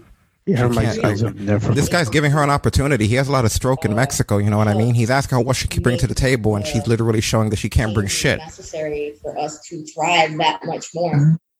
I mean, she can kick ass. I also think that as crazy as this might sound to you, tan loco puede sonar esto, it's moments like this when, oh man, you think the whole world is collapsing when things happen. Es un ejemplo de momento voy y le digo al promotor de Panamá, it seems like things were getting stuck, and I told the promoter in Panama, let me go there, let me do 6 shows in Spanish, 6 in English, let's do the openings, everything on exteriors, and let's get ready to have this, bought. Anyway, you guys could listen to it. I mean, you know me, I intake all this shit throughout things. We don't have enough time on our own show, but I tend to keep things running in the background all week to prepare for Monday, so. Yeah. I'll put it like this. I've never been a fan of Ivelisse because of her mic skills. I didn't realize they were that rough until she verbally had to defend herself here, and I just don't even really see what she's saying in a lot of things. She did go on to speak to Fightful Select, and she's quoted as saying, I spoke up about my mistreatment from a coach, even to other women too. There were witnesses, and I was the one suspended and left in limbo and just now let go. And nothing has been done at all the entire time about Thunder Rosa slandering my name the entire time in AEW and doing everything to sabotage my position there. I kept quiet. Thunder Rosa also has a history of getting involved with officials in order to get ahead, which there was a lawsuit and everything in Lucha Underground. Yeah, because that's true. This isn't the first company they were both in Lucha Underground together. I hate to say it, but speaking like a wrestling booker, let's just say that she's correct, right? Are you going to cut Thunder Rosa for Ivelisse? Look, this is politics, dude. In this wrestling locker room, as much as everybody tries to make this an SJW corporate world, in the wrestling locker room, you should... And I hate to sound out old school, and I'll get heat for it, but there needs to be some level of carrying other people's bags in these fucking locker rooms, not for nothing. And I think that that's what's missing from the wrestling formula. Back in the day, the green guy, you'd come in and you'd carry the veterans' bags and you'd do shit for them. You would be the young boy. These guys are getting these senses of entitlement of why am I not being pushed? Why am I not in WrestleMania? Because they skipped the bag carrying phase. You know what I mean? You should be bag carrying. I know people be like, oh, they still... Only in Japan is everybody thick-skinned enough to still do the young boys. Because of the world we live in now, this new SJW snowflake bullshit, we get that whole, you can't have that anymore. You know what I mean? But I think that it was effective. It's just an effective way to go into the thing. Yeah, you should be the guys who take the ring apart, put the ring together, carry the fucking bags, all that stuff. I miss that mentality, and I'm not saying that this is where Ivelisse is because she's a veteran in her own right for as long as she's been in the business. But based on that logic, to a less extreme degree, when you were in a company and there is someone who is a draw, you got to kind of give respect to that draw. It used to be a thing where if you had a guy like a Brock Lesnar or a Rock or somebody, at the end of the thing, you'd go into the locker room and you shake their hand and you would thank them for the fact that they came for this event. Because the fact that they were there increased the purse of the whole house. And that drawer helped contribute to your money. Whether or not you personally like the person, professionally, they helped line your pockets. Thunder Rosa in her own right is a fucking draw, man. And I didn't give a single shit about anything that was happening with the women until they brought in Thunder Rosa. And I even said myself that WWE has the market on the Japanese girls, but AEW is overlooking this Hispanic market. They shouldn't even try to do the same thing with the Japanese girls because they're getting the leftovers. You guys can get to get with the Lucha characters because these girls can fucking go. I hadn't seen much of Thunder Rosa or Diamante. I saw some Ivelisse early in her career, but I just felt that gave me more of an impression of what I wanted to see in wrestling than anything before it. And if it hadn't been for them completely, honestly, even though we covered here, I would have just bumpered over the fucking women thing. I had no interest at the point. There was nothing for them to offer. Chris Statlander came back tonight. We'll talk about it soon. She's in great shape. But the point at the time, the women's division looked sloppy. And I feel these women had a lot to contribute to it. But once the three of those showed up, things picked up drastically. Yeah. But I digress. Ivelisse, I feel like in this situation, it was her responsibility to make that shit work with Thunder Rosa. And I don't know if Thunder Rosa literally went back there and started like burying her, but I don't know if that would be enough in AEW because it's not like AEW is a hive mind. That kind of logic would only work in WWE where there's literally a chain of command. If Mark Carrano didn't like someone and then it got to Laurinaitis, which got to fucking Kevin Dunn, and then Vince hears about it, and then they all decide they're gonna fucking release somebody. I could see that. But AEW is not hive-minded. Everyone's sort of doing their own thing, and then they're coming together and collaborating at all. She would have had to piss more people off than just fucking Thunder Rosa, who's not even in the company, who's just somebody there who's from NWA in order for that to happen. The problem that Ivelisse is facing right now is that I don't know what the hell she's going to do. I felt that way years ago when she was on Tough Enough. You guys may not remember. She's one of the people that Stone Cold told wasn't going to make it in this business. And then she managed to make it to the new NXT. And she said some slick shit to him on social media or somewhere where she saw him. Kind of like condescending, like, I told you, you were wrong or whatever. And then she was difficult to work with and they released her there. I heard she had issues in Impact. They released her there. AEW won't even put up where they released her there. You're not going to have many places to work. And if Thunder Rosa is the champion in the NWA, then you just got a 2-for-1. Because now you can't fucking work there. Ring of Honor doesn't have much of a women's division, you know. Instead of talking to Hope would be Lucha Underground coming back. Instead of talking to Hugo via Zoom or whatever it is, you should ask him to send you a fucking plane ticket. Because I think your time in America is done. Unfortunately, the only thing left for her to do is hit Mexico or Japan. And yeah, Rose is a powerful woman. I don't know whether she was right or wrong or not, but I do know that this don't cross powerful people. It'd be the same thing if this happened with Randy Orton and Sami Zayn. If Sami Zayn just fucking said, Randy Orton's an asshole, he might get rid of you. You guys brought it up. One of you said in the channel about Ken Anderson. Let's not forget, you're right. Ken Anderson got released because he injured Randy Orton. The top guys are going to hold some power. They don't even have to hold power where they want you. Is either him or me. You fire him or not. That's not how it works. No, when you're a top guy, all you do is you say, I'm not going to work with that guy. That funnels you into a very limited window. When Stone Cold said to Jeff Jarrett that he wasn't going to work with him, what was Vince going to do? Force him? Piss off Stone Cold? Ruin the Attitude Era? And then at the end be like, well, at least Jeff Jarrett's not upset. Or was he going to do what he did? Have Jeff Jarrett fight Mae Young and Moolah? That's right, motherfuckers. That's what happened. Go back and check the archives if they haven't cut it out already. Jarrett was supposed to feud with Stone Cold. Stone Cold didn't like him. He said something. He did something with his gimmick. And he said, I will not work with that guy. And what did they do? They had him job out to Mae Young and Moolah. They had the women beat his ass out the door. What happened, right? That's what's scary about wrestling, They can use, as much as they say it's not real, it could be more real than anything. Because your real actions can determine the storyline that they put you in. How could it not be real if you can do something that offends someone and then they can write you into a dilemma that actually happens to you? Is it real or is it fake at that point? Oh, boy. But anyway, we got to move on. Anything else? Any other input on this? No, that's it. I mean, as somebody who's been a fan of her, good luck to Eva Lise wherever you go. Please chill out, baby girl. Please. Yeah, stop fighting with everybody. You're becoming like Sin Cara. Go to anger management. Just less botchy. Yeah. Actually, she doesn't even botch, so never mind. Just not otherwise botchy. they're gonna then now endeavor you. So the next story, and this one came up from last week. Ethel Johnson. Remember that name? That name ring a bell? If you can't put the name with the face, that's WWE's fault because they put the wrong fit name with the face themselves in the Hall of Fame. Oh, yes. Their wondrous Hall of Fame, part of their glorious WrestleMania week.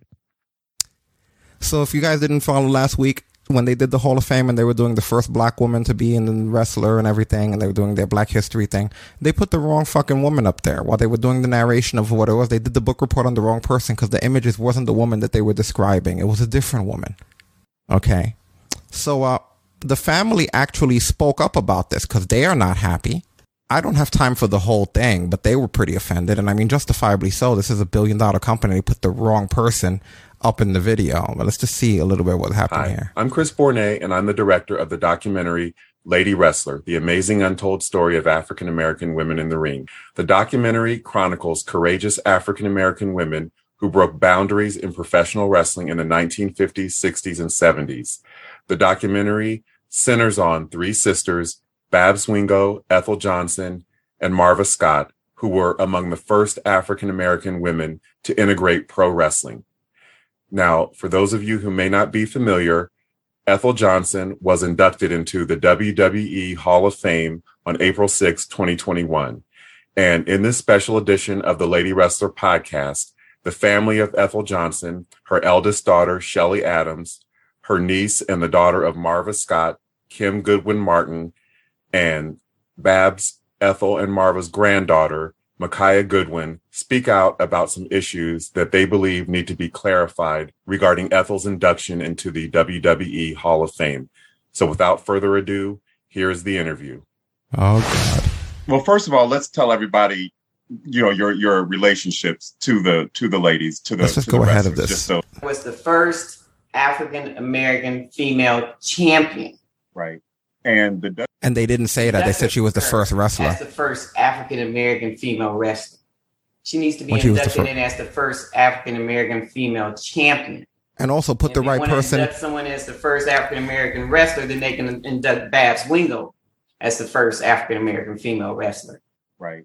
And the WWE did not contact anyone in the family. They did not contact anybody or say anything that they were even inducting anybody in. So I didn't get any contact from anybody until after I reached out after I saw what they had put up to induct her. And let me interject.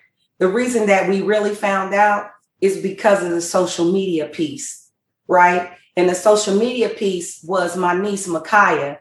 And we heard that, they had put up the wrong information, and we saw for ourselves where it was the wrong information, the wrong video footage, at which time my cousin Shelly called WWE, right? And yes. I contacted WWE. Mr. Mendel called me back. I told him what the errors were in the video that they had. He said they were going to correct it. They didn't know when the corrections would be made. But he recently reached out to me on the 9th and said that they had made the corrections. However, I can't find the original advertisement or video. The link. Yeah, they still didn't. They didn't provide the link, so I don't know actually what they corrected. That's amazing. These motherfuckers can edit out Billy Kay or who was it, Dana Brooke slipping on the ramp, or Mandy Rose, rather. And they can edit out all this stuff from the Peacock. And you're telling me that they did think about, and the Hall of Fame already pissed me off, the disrespect beyond it. But these people are acknowledging something in their family. And they didn't even have people that research this shit correctly. And again, and I've said this on the show many times over the years, guys, but these guys make like a lot of money, like the kind of money we wish we would have, where you can support your families, buy multiple properties and houses and boats and shit just to be able to do good writing on a silly little wrestling show that we're reviewing, just to be able to get information like this correctly about who's who and what's going on. Something that we do just because of our passion for this kind of shit every week, without the fraction of the salary that they get. And you're telling me that for the money they get, these motherfuckers can't even get this right? And then at the end of that, when then the family reaches out to them and they can't even go back and correct it, but they're busy editing other shit out of it's ridiculous. The corporate nonsense that I'm seeing here. And as a fan of this for years, and I've said this before when we started this, we thought we were doing a fun wrestling podcast. This is more political than anything in the fucking world, whether we talk games or wrestling on here. It's all politics, really, at this point. And it just sucks that that's the way things have to be treated with. You know what I mean? Like, they don't seem to care about us as fans. They don't seem to care about, they didn't care about anyone when they did that Peacock movie. It was more like, hey, get over here. Or, they're giving, this I think is disrespectful, especially to someone who's passed, like an older woman who is like a historical. It's like, Jesus Christ. You know what I mean? Like, there's just no respect here. It's just sad to see a company that you grow up with, and it's like they literally have turned into like just something really negative, Like, good Lord, man. Just be a little bit more fucking apologetic about the mistakes that you made. You don't have any kind of fucking humanity left in you? No, because they're too busy firing people. Fucking crazy. Trying shit with them. They're too busy editing shit off of Peacock instead of pouring over the people who have been there since the goddamn beginning. I would have fired that person on the spot. I've been like, this is inconsiderate. With the internet, you're telling me you couldn't get the right woman's face up there with the right video package of who it is? You know how much shit we have to look up every week? I kid you guys not. I don't expect any credit from it. I wake up Mondays. I specifically leave Mondays free. I wake up Mondays and I get to do nothing but put this together to make sure the information is as accurate as I could get it. And we hardly ever really fuck anything up. And it ain't easy to run all the stuff saying that. And you're telling me that this company, with all of this shit, can't have a little bit more consideration towards their people when they're being paid? You know how many times are we going to come on here and talk about that instead of them actually putting out a good product?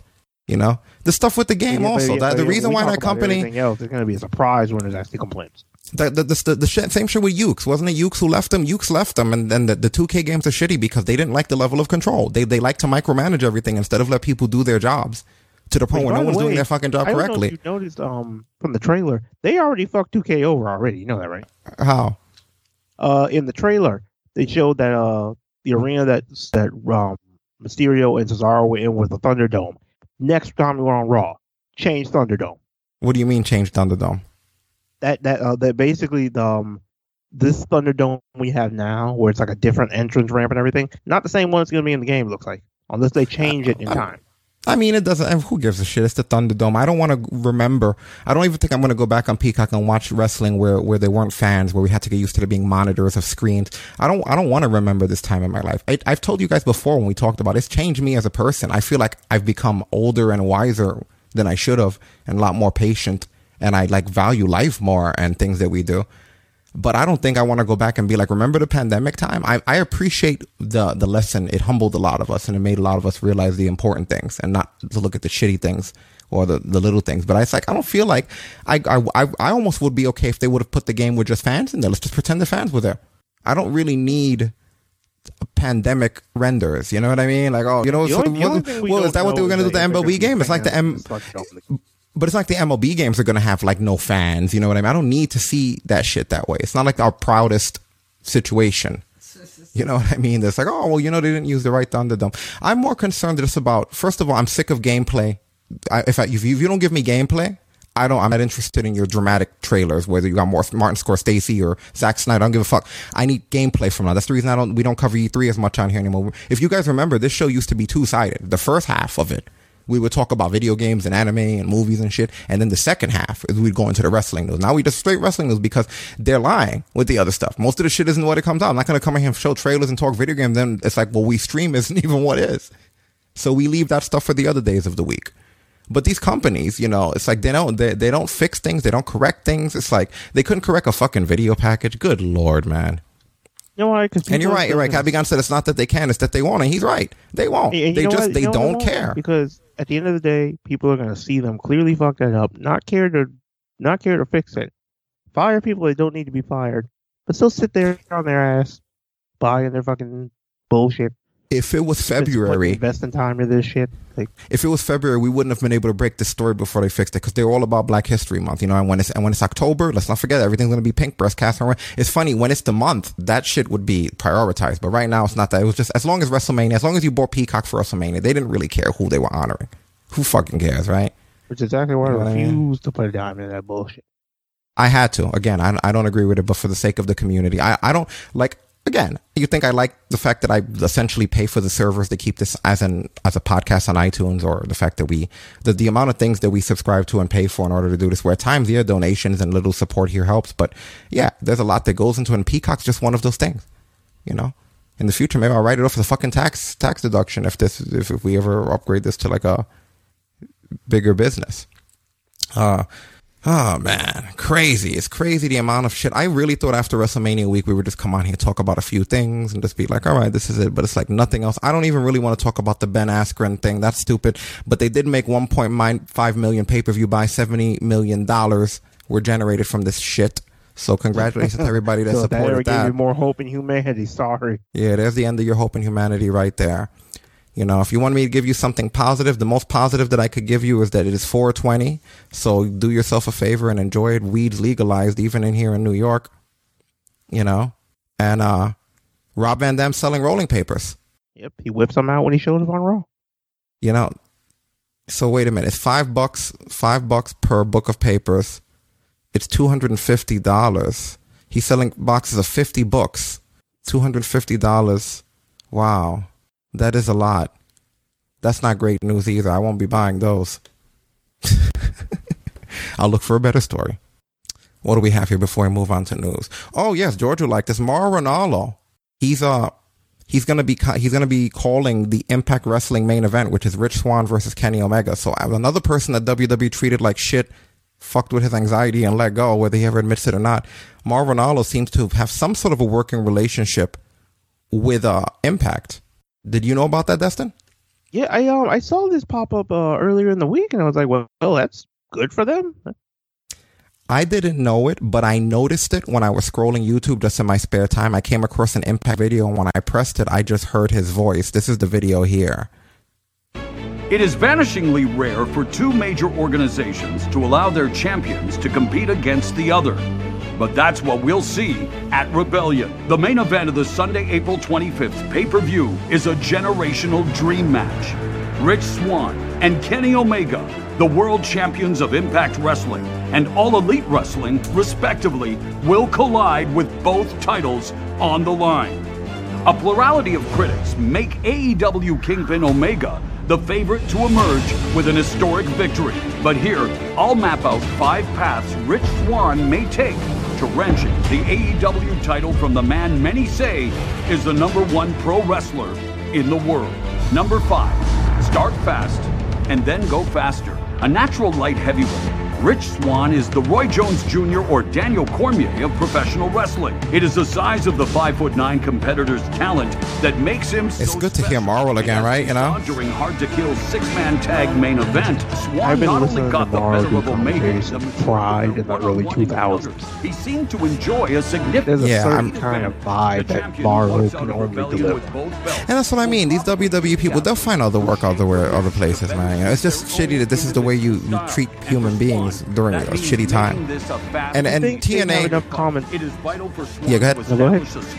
You think they have enough common sense with all the other places out there? You treat people like gods even if they are shit. Number 4. Yeah, that'll fuck with their karma. Somebody else. We've seen over and over during his... And also off topic here, Impact needs to do something. I get it's a pandemic, but everyone else has found ways to deal with it. They need more fans, or they need monitors or something. Having the empty thing with the sound, where you hear the crowd sound piped in through a sound bite, but there's no one there, is worse than if they was just quiet now. Because I'm hearing a crowd that doesn't exist. By backing up to they need to fix that like now. V-Trigger, love that move. He never kills anybody with that, Shayna. You know, it's a safe move as crazy as it looks.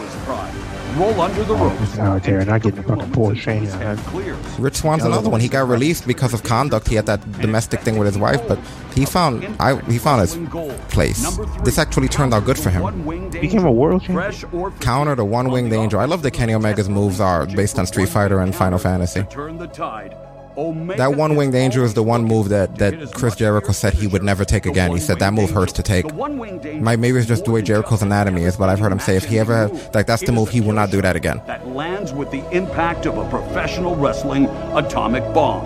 But like many of the world's they built him and Okada's feud on if he could hit that. Omega usually needs his opponent. That one-winged angel is nasty though. From the electric chair straight down like that. And then drive the victim down to certain You have a lot of trust in Omega when to let him hit you with that move. Diffused the one-winged angel at Hard to But he never hurts having people. The wherewithal to scramble off the AEW champions. This could be a really good match, man. You know, like this has all of the potential to be a really good match. When is this happening?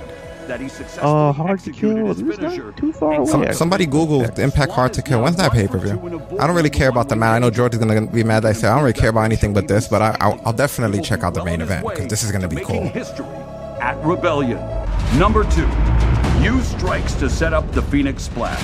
There's a strong case to be made that Saturday, this fucking Saturday, having their brains scrambled by Kenny Omega's V-Trigger. Jesus! It is Rich Swann who will be the most dangerous striker at Rebellion, although he no longer uses it. I guess it's a good thing we brought it up. Swann's spin kick has won him several international. Man, no rest for the wicked, I guess. Wide arsenal of martial arts kicks have sent many world-class opponents crashing down to defeat. April 25th, 5 days. Swann got the better of Omega when it came down to plain old-fashioned. No, it can't be 121-21. That was that passed. That had to be. More educated striker in this match. Yeah, it is the 25th, so you have 5 days. So it's this Saturday, guys. And then hit the move he never. Good Lord. On the AEW champion in January. I'm talking about Rich. I'll check it out. You know, whatever. I'll check it out. Only because I'm actually curious. Like, usually I check out wrestling because it's like time to watch wrestling, but I'm actually in one of those situations as a fan. I want to know what's going to happen.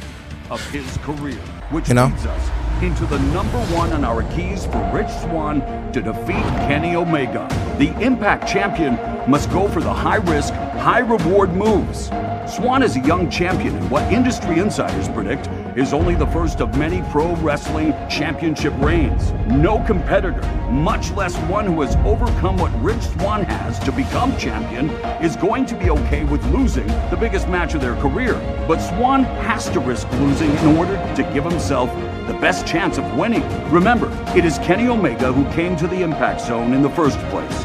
It is Kenny Omega, who is the self-proclaimed belt collector, who says this is all part of a plan to do nothing less than take over professional wrestling. It is Omega who brags on social media about how many stars his matches are awarded by critics. All the pressure is on Omega at Rebellion. Like there's so many critics that give stars out, right? Every ounce of this weight of public expectation, he should also give himself permission to fight as though he's got nothing to lose. Morrow really makes this match exciting, man. I'm more excited now. I'm watching this for the first time. I'm way more excited now. Every high risk, high-reward attack in his arsenal. They should have had moral hype of WrestleMania. I would actually halfway gave a shit by 92. Well, if they still had him employed, they would have. From exhaustion, everyone in professional wrestling is But they asking, fucked up. who can beat Kenny Omega? At Rebellion, Sunday, April 25th, the answer may appear in the form of a massively talented athlete. That's good booking, man. You know what I mean? You got to give credit where credit's due here. This is how you will book something and get people invested, whether they're longtime fans or just now tuning in. That, you know, as much shit as you guys give Impact and George sits here and defends it as the solo guy, that's good booking. They put that was well written, well put together. You know, these two guys can go. They have a good match. Go both good workers. There's literally no down points. I didn't leave that worried like I do every other fucking thing. It was just like, yeah, I'll watch. Sure, sign me up. I have no reason not to see that. You know? Yeah. I have no reason not to see that. We need more of that. Less of people getting shot at winning. I wish I knew specifically who's doing the segments in Impact, because you got some good people there. Which, by the way, we talked the other day with George. I think we were saying it's not fair when you judge someone without knowing. Guess what? Just to give you an example of that, Logan Paul's bullshit in WWE, that was written by Shane Helms. He's the one who produced those two matches during WrestleMania. He also did the Rollins and Cesaro match. So now we can say that he's an underwhelming booker, because a lot of that stuff left stuff to be desired. All you guys were wondering was, why was Logan Paul there at the end of that? So now you see, that's what I mean. I don't blame anybody till I know it was them. There's a lot of people all doing this. It's not like one person wearing a lot of hats. So now we can say in WrestleMania that Logan Paul shit, that was all former Hurricane Helms, Shane Helms, the Hurricane. Stand back. There's a hurricane writing this. Stand back. There's some shitty booking coming through. So Hurricane booked that. You know, but I would love to get, if we could get a breakdown. We used to be able to get it leaks of who's putting together what parts of every aspect of things. We don't know that right now for sure. But yeah, they were basically saying he's going to call the Kenny Omega Rich Swann match Mauro Ranallo. I'm not sure where it goes there. They're only using him for that match because they want to keep it special, you know? I don't know how well that works, because I feel like a commentator like Mauro, like, I think it's better to have him there all night, you know, keep him nice and warmed up going into a Kenny Omega match, rather than for him to have a cold start and just come down the ramp for like the match at the end. And not that it's not still good, but I would have liked an entire evening of Mauro. Maybe we can lead up to that, get him as a permanent commentator, because over in WWE, they don't know what they're doing with the commentators anymore. We got rid of Samoa Joe. We got rid of Mauro Ranallo. I mean, they don't have JR. We have fucking Tony Schiavone over here. They're getting their asses kicked in the commentary thing. You know what I mean? It's so bad. You used to say everybody's Tom Phillips. Now everybody's just that one new guy on Raw. You know, and Tony Schiavone being at AEW adds like something that I didn't even realize I've been missing when Nitro went off the air. You know what I mean? So it's kind of like, and then having him with Jim Ross, that's a lethal combination. You know, I love that thing out there. If it wasn't for there being Excalibur, it would be perfect. You know? But, well, while we're talking a little bit about AEW's booking, they spoke to, the Young Bucks were interviewed by Scott Fishman of TV Insider, and they basically were asked in regards to the fact that something we complain about on here regularly. Too many people in stables, too many guys all teamed up, too many X-Men, X-Force, freaking X-Factor, you know what I mean? Avengers type shit going on here. No one's by themselves. So Nick Jackson basically was quoted saying, New Japan Pro Wrestling has been booking factions for more than 40 years, and they're still around. I see the argument, but I think North American fans have never seen this many at one time. They're used to 1, 2, or 3 stables in a company. It's easier to book angles. It's easy to get more people involved with different groups. If you're not aligned in a stable, you're alone, and that's hard to book sometimes. That's why we have a lot of factions, and it's clearly worked. And I cannot disagree with the Young Bucks here. Someone who said that for years on here to you guys before them. I said WWE hates stables. They don't like you to be in a team. I think it's both kayfabe and a shoot, because when you got guys traveling together, they may develop a relationship very close to one another where it's almost unbreakable, even if you wanted it to, like what happened with the New Day. They don't like the fact that people do form, those factions eventually form into realistic cliques. You know, these people form real life friendships, and now, you know, they're going to sort of fight against the machine. You know, it's like WWE likes to keep everybody divided. I've always suspected as to why you don't have a lot of teams in stables. WCW were the ones with the NWO and Raven's Flock and the Four Horsemen and all that other shit. WWE did stuff every now and then, but really their biggest stables was a 4-man stable. When you look at it, DX was 4 guys in China. It doesn't really ever get big. You don't have stables like of 8 or 9 guys. You know, even when they did stuff like Nexus, the majority of them didn't stick around. It always came down to 4 or 5 guys. Retribution, they tried to bring it as like a whole group of people, and then it was really just 4 or 5 guys. They don't like their stables to grow. in WWE. And I've always said it is easier to book when you're doing something with a lot of stables, because you do have all of those linked elements. One person might come out to help someone might turn, someone might know somebody else. You wind up with tag teams and other things get involved, and you can move everything around. It works like comic books. Wrestling is booked no different than comic books are written in a lot of ways. You know what I mean? So when you can have those crossovers and these guys teaming up and going away and doing stuff, it works better than if everybody's their own single guy. You know? Destiny, you gonna say something? Oh, no, because yeah. I mean, he does make a good point where it's like, what, in Japan we have LIJ, Bullet Club, Chaos, this new one that Osprey's created, that, God, the fucking name keeps escaping me, Suzuki-gun. He does kind of make a point where with multiple factions, you have at least a little bit more leeway and more options that way. And it kind of makes it to where, another thing where WWE has a problem, people don't just get left out in the dark. And I've always liked teams. I've told you guys on here that my favorite pay-per-view used to be Survivor Series. They managed to squeeze the life out of me on that argument. But back in the day, when I think of the things I remember as a kid growing up that influenced me to get to where we are now doing this, it was always Survivor Series. That doesn't mean I don't like the other pay-per-views. But when I think about it, you know, big things that I think about, like the debut of The Undertaker, that was Survivor Series. You know what I mean? The debut of the Elimination Chamber. Yeah, that was Survivor Series. When the end of the Alliance, that was Survivor Series. When you look at The Rock's first heel turn, when he actually was with the corporation, the double turn, that was Survivor Series. When was it Team Bischoff and Team Austin, when Austin got fired because his team lost? Survivor Series. That was Survivor Series. Shawn and Brett with the original Montreal Screwjob. That was fucking Survivor Series. John Cena and The Rock teaming up the one time ever as a tag team against Awesome Truth. That was Survivor Series. You know what I mean? The Rock's debut match as Rocky Maivia, where he was the last man standing on the babyface team and he managed to go over. That was Survivor Series. So Survivor Series has always been my shit, because I'm expecting something crazy that's going to last the rest of my life when I see it. And it's always been a pay-per-view that's been about getting a lot of people into the mix, because and that's the thing. Been based around the teams. It's always 4-on-4 teams. You know what I mean? It's always elimination. I always get excited. I like the psychology of tag teams a bit more than I do regular wrestling in a lot of cases, because there's more that goes into it with the different planning. There's so much that can happen if you have good tag teams. Something as simple as a hot tag, or something as simple as a blind tag. Those blind tags really work when you want to keep a babyface protected. They did it, I think, tonight or sometime. I watched somewhere, I don't know, where someone has a blind tag and the babyface doesn't realize that the legal man's not in the fucking ring, and they hit their finisher, and then they're gassed out and they get hit by the other guy. Shit like that. Just the way tag teaming works, I think, is a lot more of a psychological thing. And I like team fights so much. When I go back, I usually look at the big teams. If you look at the early Attitude Era after Shawn left, when Triple H took over DX, one of the cool things that they did was all 4 DX members had a feud against 2 tag teams, since there were 4 of them, and it was LOD and DOA, the Disciples of Apocalypse, and of course the Road Warriors. And it was like the 4 of them, and they did it for a while, and it worked. You know what I mean? Then of course DX versus the Nation turned out to be a good feud. You know, there's always a reason to do that. So my problem with AEW, because I know I've been misunderstood on here, when I complain about their stables, it's not the stables, the existence of the stables.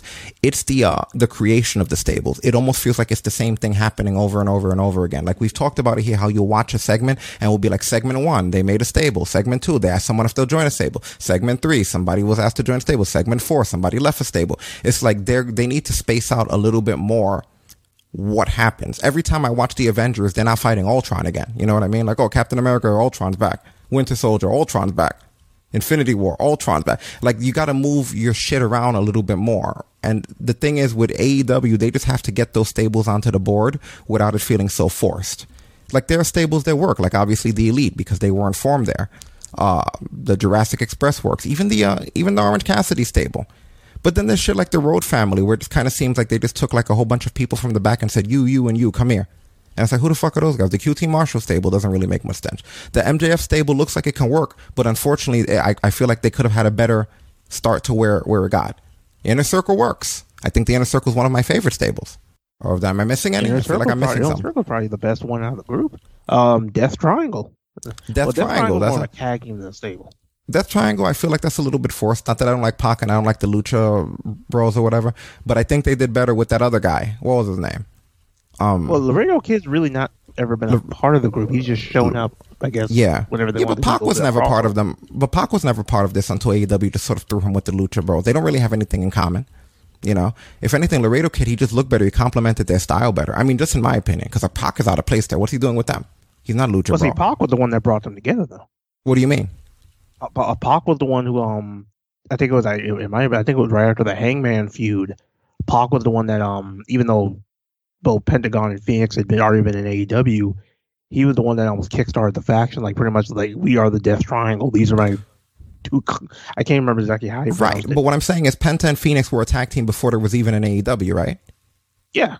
Yeah, but that's like but what I'm saying is that's like the equivalent of like if Road Dogg and X-Pac were part of AEW, or Road Dogg and Billy Gunn were part of it, and then Al Snow came and like brought the two of them in the ring, and we were like, well, Al Snow's the one who brought the Outlaws together. Not really. They were always the Outlaws. He maybe brought them together in that instance. But the point being, Phoenix and Pentagon go back as a tag team. Yeah, literal Lucha Bros. Both that tag team he didn't bring together, but I'm talking about like Death Triangle as a whole. But Death Triangle as a whole is just them plus him. So all he did was insert himself into the tag team, right? Like, it's not like there's nobody else but him. He's the one that started the fucking stable, is what I'm saying. He didn't start the tag team, but just the whole 3-person stable. I don't know. It's for me, that's kind of weird. Like, if Edge and Christian were Edge and Christian for like years and years, right? Didn't mention anything about it before Pac said anything. But what I'm saying is, like, if Edge and Christian were Edge and Christian for like years, and then they came here and Adam Page came up to them, and they were like, we are the trifecta. Would we be like, Adam Page is the one that made this stable? It's really just Edge and Christian and then him. Yeah, I mean, like the whole group, not the tag team, but he's the one that incorporated the tag team into this group idea that he had. I guess, but if we take out Pac, then what do we have? Then we just have we just don't have the stable. We just have a tag the Lucha team. Bros. Yeah, so that's what I'm saying. Let's make a different stable then. I think that there'd be a better stable with Laredo Kid and them. See, Laredo Kid isn't in AEW enough, so that's a problem. Everybody's familiar with Pac. Like Laredo Kid, if you weren't watching AEW when they first showed up, you wouldn't know who he was.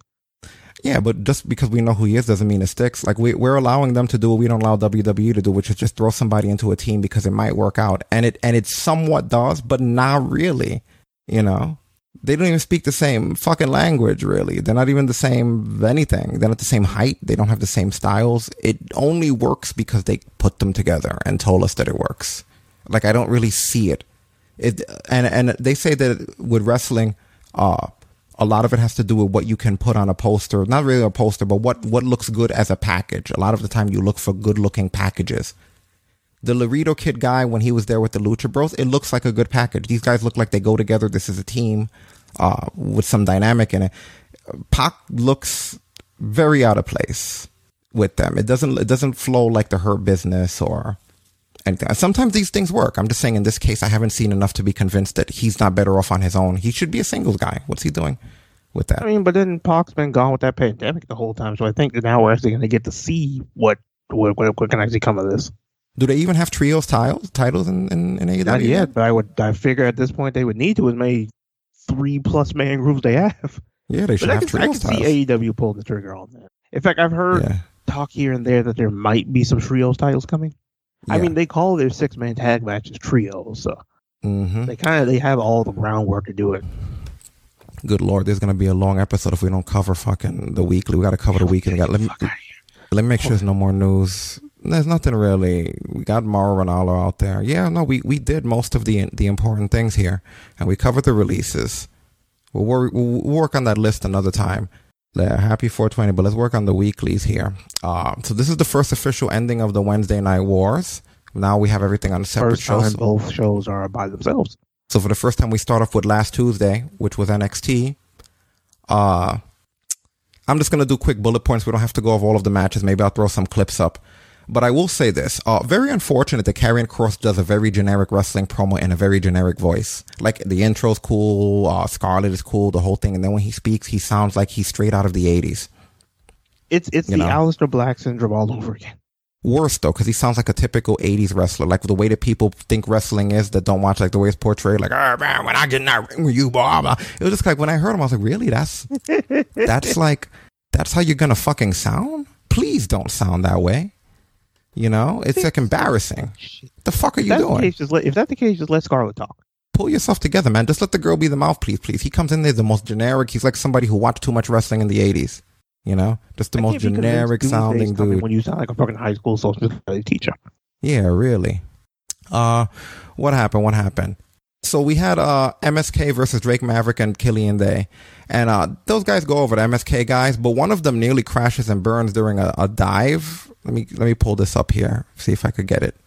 The proper spot for this dive here. I'm trying to remember, see if I can remember which one it was, because I know exactly what you're talking about.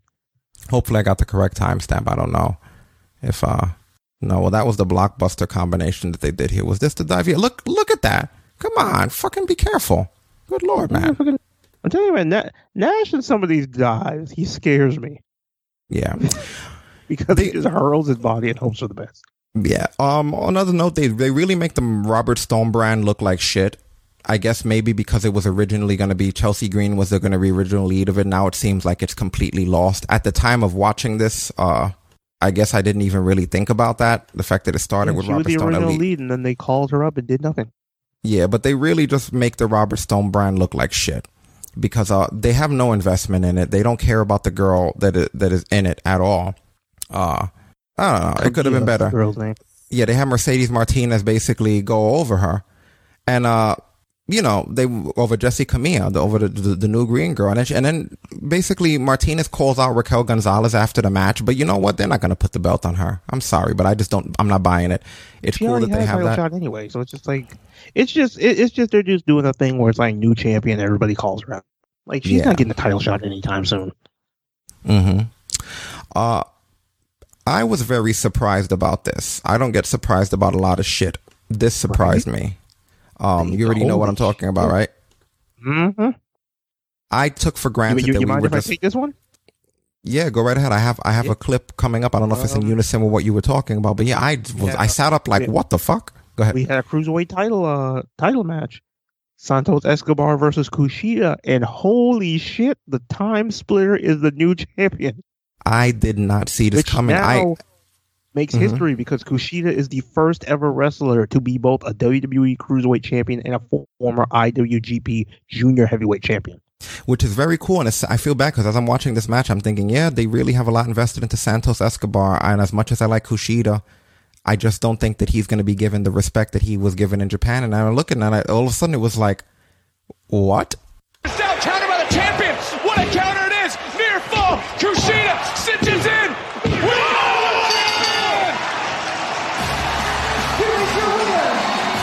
I jumped out of my seat with that shit. Hell yeah, man. Kushida.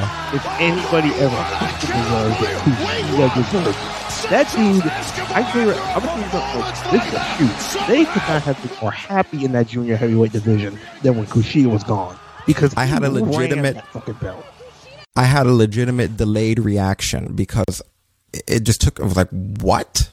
And you know what the funny thing about it is? I've seen Kushida do that pinning combination, that real deep pin, and in my head, I'm waiting for Santos to kick out. Yeah, I couldn't believe it. Good job, though. This is cool. NXT is still the one show that I can watch the way that I used to watch wrestling. When I'm watching this, I'm enjoying it as a fan. And I know everyone's AEW, Pro AEW. Obviously, that's become the majority. But for me, there's just something about NXT that's more close to my taste. See, that's not wrong with having. I'm kind of even ground with the both of those. Those are the two shows out of the whole week where I can just sit back and just watch. Yeah. It's to the point where I just don't even consider NXT. The only way I can enjoy NXT now is if I just act like it's not even part of the WWE. Because it feels like such a complete detachment. And it's like, wait a minute, everything actually makes sense here. There's build. People aren't just stopped in the middle of shit. It's like, what? But yeah. What Twitter link? Well, we didn't even know we had a Twitter link. The who? Yeah. But also, I wanted to show you guys here. I thought this was a really cool promo. I like this. The whole way this was put together. Well done. I don't know what you mean by the link on Twitch, but I'll look into it. But yeah, this is cool. Walter and Imperium tested our will, our loyalty. Did we win every fight? No. Did we pass every test? I think so.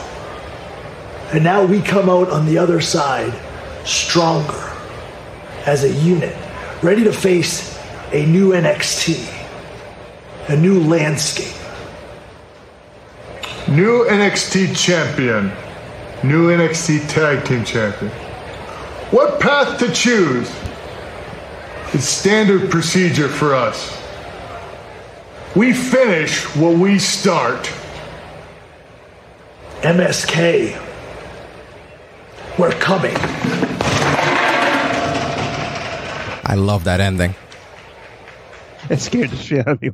I love that ending. Just the way he fucking, that was dope. You see what I mean? That's a unique promo, man. Like that had, like, I like that. I love those two together. You know, the way Ciampa stormed out after saying that. That's going to be cool too, MSK, because those guys are really cool. NXT is so exciting, man. I really dig this. That match is going to be hell on wheels. I'm always been very invested in Raquel Gonzalez before I even knew that they were. So I'm glad I got a champion that I want as the top here. Kushida being the champion as well. It took me a little while with her, but she grew on me quick. Mm-hmm. And we got the fucking Frankie debut. Oh my god! I'll never forgive her for that name change.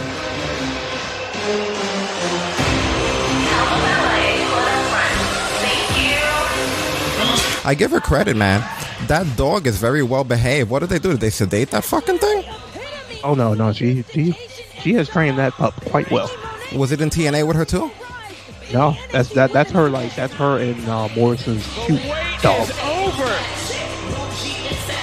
She looks better. She looks more like the Taya Valkyrie that I remember when I used to see her back in the day before TNA, and I used to think, damn, that's a bad bitch, you know? Yeah, before they freaking did whatever they decided to do to her, but yeah. Her looks great. I just wish they would have kept her name Taya Valkyrie. Let's jump a little ahead here. Congratulations, champ. Felicidades, campeona. I am here to formally introduce myself to you and the world. I am La Güera Loca. I love that she kept her nickname. Frankie Monet. By the way, I just want to interject here. Somebody came on Twitter was like, oh, WWE Creative is so terrible. I can't believe they turned Taya Valkyrie into Frankie Monet. What a shitty name. And she replied back and she was like, I created it. Thank you. So this is her name. But nonetheless, they probably had her create a name so she would be Taya Valkyrie. Yeah. They can own the licensing for the 2K games, the toys. You know how it works. On this planet has gotten a little bit shinier, a little bit bougier, and a whole lot better. And as you are at the top of my division, you'll be seeing a whole lot more of me. I think having the dog will always be a giveaway when she's not going to get attacked by anybody, though, because they're not going to let her take a bump with the fucking dog. You're lucky I'm in a good mood tonight. Because, if you interrupt me like that again, this cute little poochie, I'm going to shove him straight up your culo. Oh. Yikes. I will call Peter, ma'am. See, these fiery Hispanic women in wrestling, man. That's what I'm here for. AEW with Thunder Rosa. La Güera Loca basically translates to crazy white chick. Mm-hmm. Awesome. That nickname since Lucha Underground, but okay. That also wasn't the end, because after that we got a pleasant surprise. Mm-hmm. We got what will be considered quite the moment. Yeah, a homecoming. Quite the history here on NXT. So freaking Rhea Ripley, the newly crowned Raw Women's Champion, shows up. Remember that she's old friends with Raquel. Plus, they had a rivalry here at NXT, so they have shared this moment in the ring. This was nice for Raquel. She got to have this moment because they came to celebrate her. When you really think about it, at the same time. Yeah, look at that. All the women from NXT are coming up in the ranks. They're champions now. You know, the new generation. Triple H's NXT kids done made it.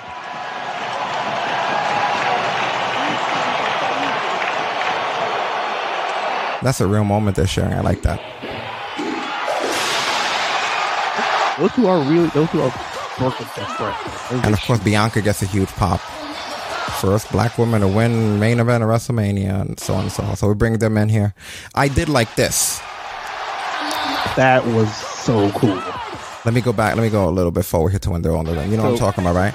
It has them in the back there. Listeners, Basically, what they had in the backdrop was an old photo of them from when all three of them were in NXT. Yeah, so you see the before and after when they first debuted in NXT and when they went on to the main roster. Well, two of them went on to the main roster to debut when Raquel becoming champion. So it's cool to see, you know, the way that they did that. See, they came from that to all three of them becoming champions on WrestleMania 8. You know, from NXT to champions, you know. That was one of my favorite endings to NXT just because that was such a cool moment that all of them got to share. Yeah, it was good to see these girls come up from the developmental, go through the ranks, and get what they deserved. You know, that was really all three cool. of them earned that. Roderick Strong quits, which I don't like. Roderick Strong was always one of my favorite guys, you know, in the indies. He quits. I don't know what the hell the storyline is there. He comes in with his wife. I'm coming to the main roster. Well, good luck there. I mean, you know what, though? Roderick Strong could be a top guy on the main roster if they play their cards right. Roderick Strong is a top guy. Just like I said that about Adam Cole.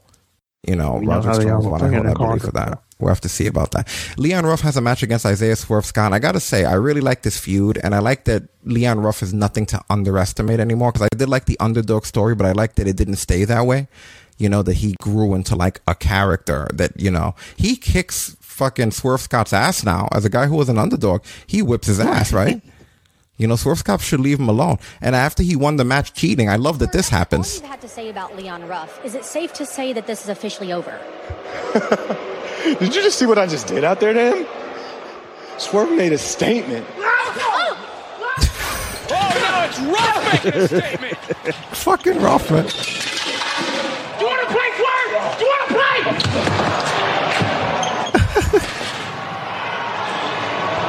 Just lay down, kill shot. Just lay down. It's not over until I say it's over. Leon, what's wrong with you, man? Take it out, man. Now, come on, all the way back to the locker room. Don't fuck with Leon. He's not that nice of a guy. If you cross him, even Leon will fuck you up. Get him, Leon. I'm on Leon's side with this shit. Yeah. Don't take no shit. Go back there and show him who's who. Whoop kill shot's ass. So, Zoe Stark, they need to give her a less budget look. You know what I mean? You know what I'm saying, though, right? Like, Zoe Stark has, like, this look to her that, I don't know. It just, they just need to do something. I looked her up because I was like, I don't really remember her from being from too much stuff. And, no, she isn't. She hasn't really wrestled in too many big places. She hasn't done too much at all, you know?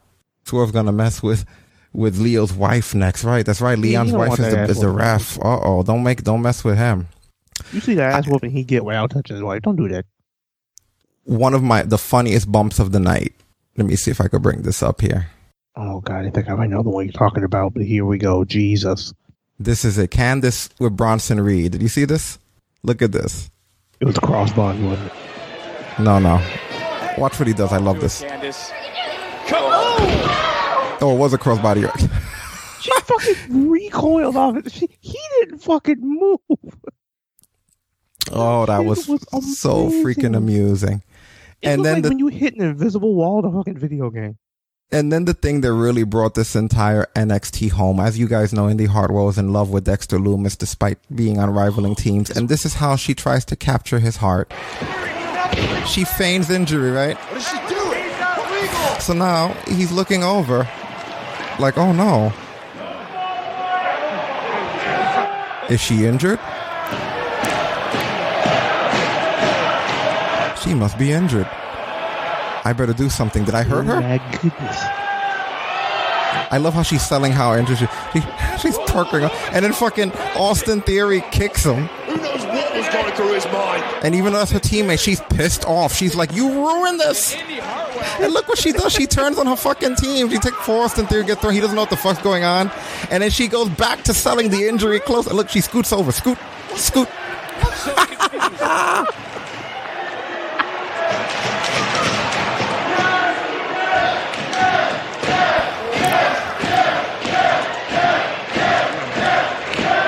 Get her some help, quick. We don't know what happened to her. Get that girl some Vicks and some Robitussin. It's like Beauty and the Beast. Hartwell has money. Oh my God! And she gives the fucking thumbs up.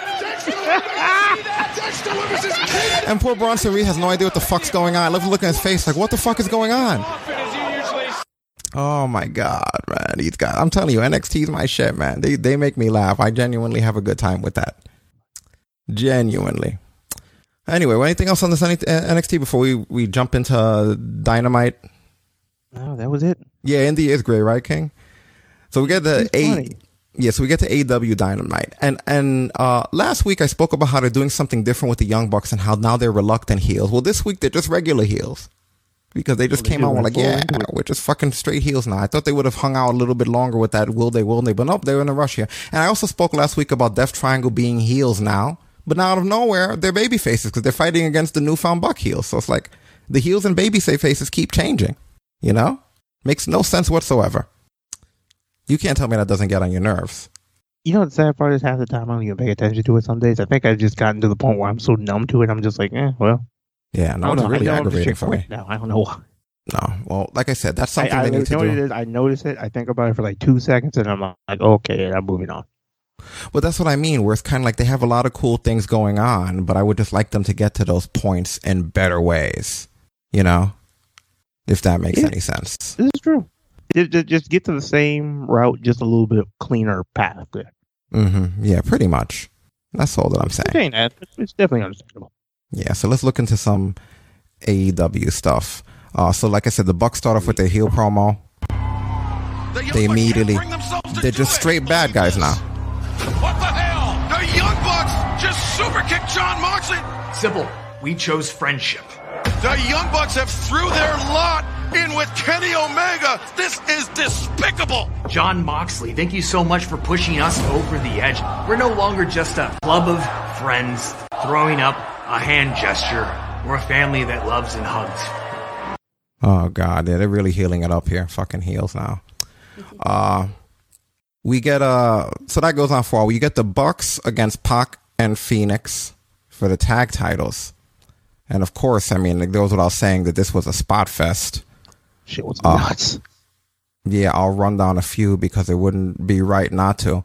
But the double apron bomb that they did, I thought that was a cool callback to Matt Rushmore, which was a stable that they were in with Kevin Steen back in the day. Well, you got the double apron bomb spot here. Young Bucks with Pac and Ray Phoenix. Oh my God. Very cool stuff. Yeah, another callback move, I think, added to the Bucks list. Yeah, you get a crazy Ray Phoenix. It wouldn't be a spot without a match without Ray Phoenix. Crazy Ray Phoenix springboard into like a double cutter, I think, was what he did. Yeah, I could be wrong about that. I've seen him usually do this move with just one person. I haven't seen him do it with two. This was fucking... Yeah, I thought that looked really solid. Overhand chop to the chest of Matt Jackson. Look at the balance this takes. Steps up. Oh, look at that. Kick to the face, and now... Unbelievable! Ray Phoenix, that balance. Phoenix is fucking nuts. Blocks the lariat with a thrust kick. Comes back, double cutter. Very cool stuff there. Ray Phoenix, love him. What I love about the way Phoenix does, especially with that spring into it, it's not like a Jay Lethal one where you see kind of like calculated. He literally just flings his body and just lets it recoil. Mm-hmm. He also has a very solid tope con hero that he does over here. I thought was really solid. The waist lock and the deadlift by Pac. But Tony, there's only two in the ring. Oh, I got that. But look at this. Ray Phoenix walks the tightrope. The knockout shot. Oh, big Conhero. And the German suplex by Pac. Yeah, they're definitely working good here, you know? Oh, yeah. And I guess lastly, before we move on, because again, it's late and I got other shit to do. I'm not even going to sleep after this. Nick Jackson, I believe he rebounds a monkey flip into like a springboard Canadian destroyer, which I thought that was very talented. Let's have this look here. Matt Jackson. Ray Phoenix, a shot of his own. Kicks aplenty. And went for the monkey flip, but no, into the beautiful destroyer. Beautiful. You saw that shit, man? Which, by the way, news out there, apparently, I guess Petey Williams has returned to Impact. So, hi, Petey. Yeah, everybody's got the Canadians destroy. And I did read an interview with Bad Bunny where, like, the night before WrestleMania, Damian Priest showed him that move. And he was like, I don't know, man. Do you think I could do that? He was like, I think it'd be cool if you could do it by tomorrow. So that's how that came about. I love that response. I think it'd be cool if you could do it. Not yes or no, but if you could do that shit by tomorrow. See you tomorrow, Cavion. I'll be around for some other content. Jade Cargill against Red. That might be one of the coolest transitions I've seen into a destroyer, though. Yeah, very solid stuff. Jade Cargill has a match against Red Velvet with Jade going over with, well, I guess that inverted sit-out powerbomb. I don't know if does she have a name for it. The Jade out? I don't think it has a name yet. I think she has a name. I just don't remember it. You know, she called the shit something, but whatever. What was this thing with Anthony Ogogo? He punches a guy in the stomach and then they stop the match due to stop it? So That's like stupid as fuck. Because I guess the guy was a former amateur boxer. He boss rooting them. He got him with a liver shot. Hey, you know, you catch one to the liver, they've stopped fights just over liver shots. All right, whatever. And then Mike Tyson was part of the match. It was, who was it? It was Jericho against Dax Harwood. Mike Tyson winds up hitting the other one. I forget their fucking AEW names. Cash Wheeler. But he hits him. He pulled his punch, but it's Mike Tyson, dude. It's Mike Tyson. Mike Tyson can't punch you. Look at how he hits him. And Mike Tyson holds him at bay. Oh my God, bro. Mike Tyson can't punch you. What the fuck? Are you crazy? I'm going to tell you something right now. That's a brave motherfucker to say, okay, here's the spot. Tyson's going to punch you. All right, let's do it. I'm enjoying Mike Tyson being around. You know what? It's kind of funny because me and a couple of friends were having a conversation the other day. That's going to be somebody you don't see fucking Jake Paul fight. Because at his age, Mike Tyson is as scary now as he has ever been. Yeah, no, he really is. And not only that, but you can tell he's genuinely enjoying himself. And he officially joins the Inner Circle as a member at the end of this, which I thought was also really cool. That's awesome. You know? Yeah, I'm glad to have it. Let's see what happens here. Guys, I know this is... Do I have that spot? Taylor just got in the fold. Not really. But we do have just a nice poster picture here of fucking Omega and all of them when they were doing a little promo afterwards. So yeah, we got the new Bullet Club. Chris Statlander returns also, and she's in much better shape than she had left in. That injury did her some really, really solid good because she came in there completely different. Yep. Definitely got to give her credit for that. Amber Nova with her supernova. Yeah. And I was looking at it and I was thinking about that Amber Nova girl. Like, I definitely have seen her before. Amber Nova has been around. I hate to say it, but Amber Nova is a big time jobber. She was in Impact back in 2017. She lost to Allie, who was accompanied by Braxton Sutter, who are now Blade and Bunny. She lost to Sienna there. She lost to Taya Valkyrie there. She jobbed to Nikki Cross in NXT like a few months later. Then later on, her and Tania Brooks jobbed out to Io Shirai and Kairi Sane in NXT like a year after that. So you've seen her. She's kind of like, she's the type of jobber that you send in when somebody's either getting a fresh gimmick or they're just new. Yeah. Because the first three were, in the case of Allie, she had just broken off from Maria and her crew. Sienna had not too long shown up. Taya, not too long shown up. I think Nikki Cross, that's when Sanity had left and she started doing stuff on her own. Right. What else? Darby versus Matt Hardy. You had Hardy Goons out there, and of course, it's Sting. You know, you had Shivani doing the iconic from the NWO era, it's Sting, that he's known for doing. You're gonna get a kick out of getting to do that all the time now. Yeah, so I never thought I'd be hearing that again in this era in my life. But yeah, we get it now on regular for the same reason we used to get it back then. Darby does a very notable coffin drop out of the air. Yep, 20 feet through a table. Yeah, that's some scary shit. To force Matt Hardy to give up, to surrender. Oh! Right in the face. What a knockout shot right in the face. They're lying on the table. Where the hell is Darby going? Where did he go? Oh my God, Darby! Darby Allin is scaling that truss. Darby Allin! The coffin drop. It must have been 20. So there you go. There was a coffin drop. That was an AEW in a nutshell, really. I miss anything? No, that was pretty much it. Actually, there's one more thing. There was the Miro promo. I guess that's the end of him and Kip Sabian. Yeah, he's breaking out on his own. Because, yeah, you had Miro, who, I guess I don't even remember why the fuck they were mad at each other, but this is the promo. Kip, they told me you didn't show up again today. Where you at, bud? You left so fast after the Arcade Anarchy match, and I haven't talked to you since. But I'm looking for you, trying to smooth things over, just to talk to you. But you know I hate this. You know I hate wasting my time So I'm here to tell you now that I'm moving on with or without you to fulfill my destiny and becoming a champion. So if you work for this company and you have gold around your waist, I highly recommend you pull a Kip and disappear before I find you. Pull a Kip and disappear. That's hilarious. Well, at least he's becoming back more aggressive. Yeah, you should. All right, well, this is not even the Wednesday Night Wars, but I guess this is just a ratings comparison here because NXT did 805,000 viewers. That is very high for NXT. They did a .22 in the 18 to 49 demographic. Things are looking good. Like Vince would say, he smells money, I'm sure. AEW Dynamite did 1.219 million viewers. 0.44, double the 0.22 18 to 49 demographic of WWE. They doubled the 0.44 in the ratings fucking demographic. The week before, look at this. They went from 1.219 million. The week before, they were at 688,000. That's what, more than 500,000? They more than doubled their viewership. Now, on the other hand, NXT last week, which if you guys recall wasn't a regular episode, this was TakeOver Stand and Deliver Night 1.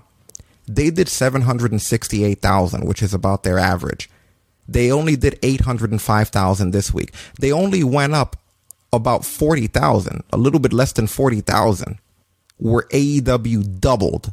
They went from 688,000 to 1.219 million. They doubled.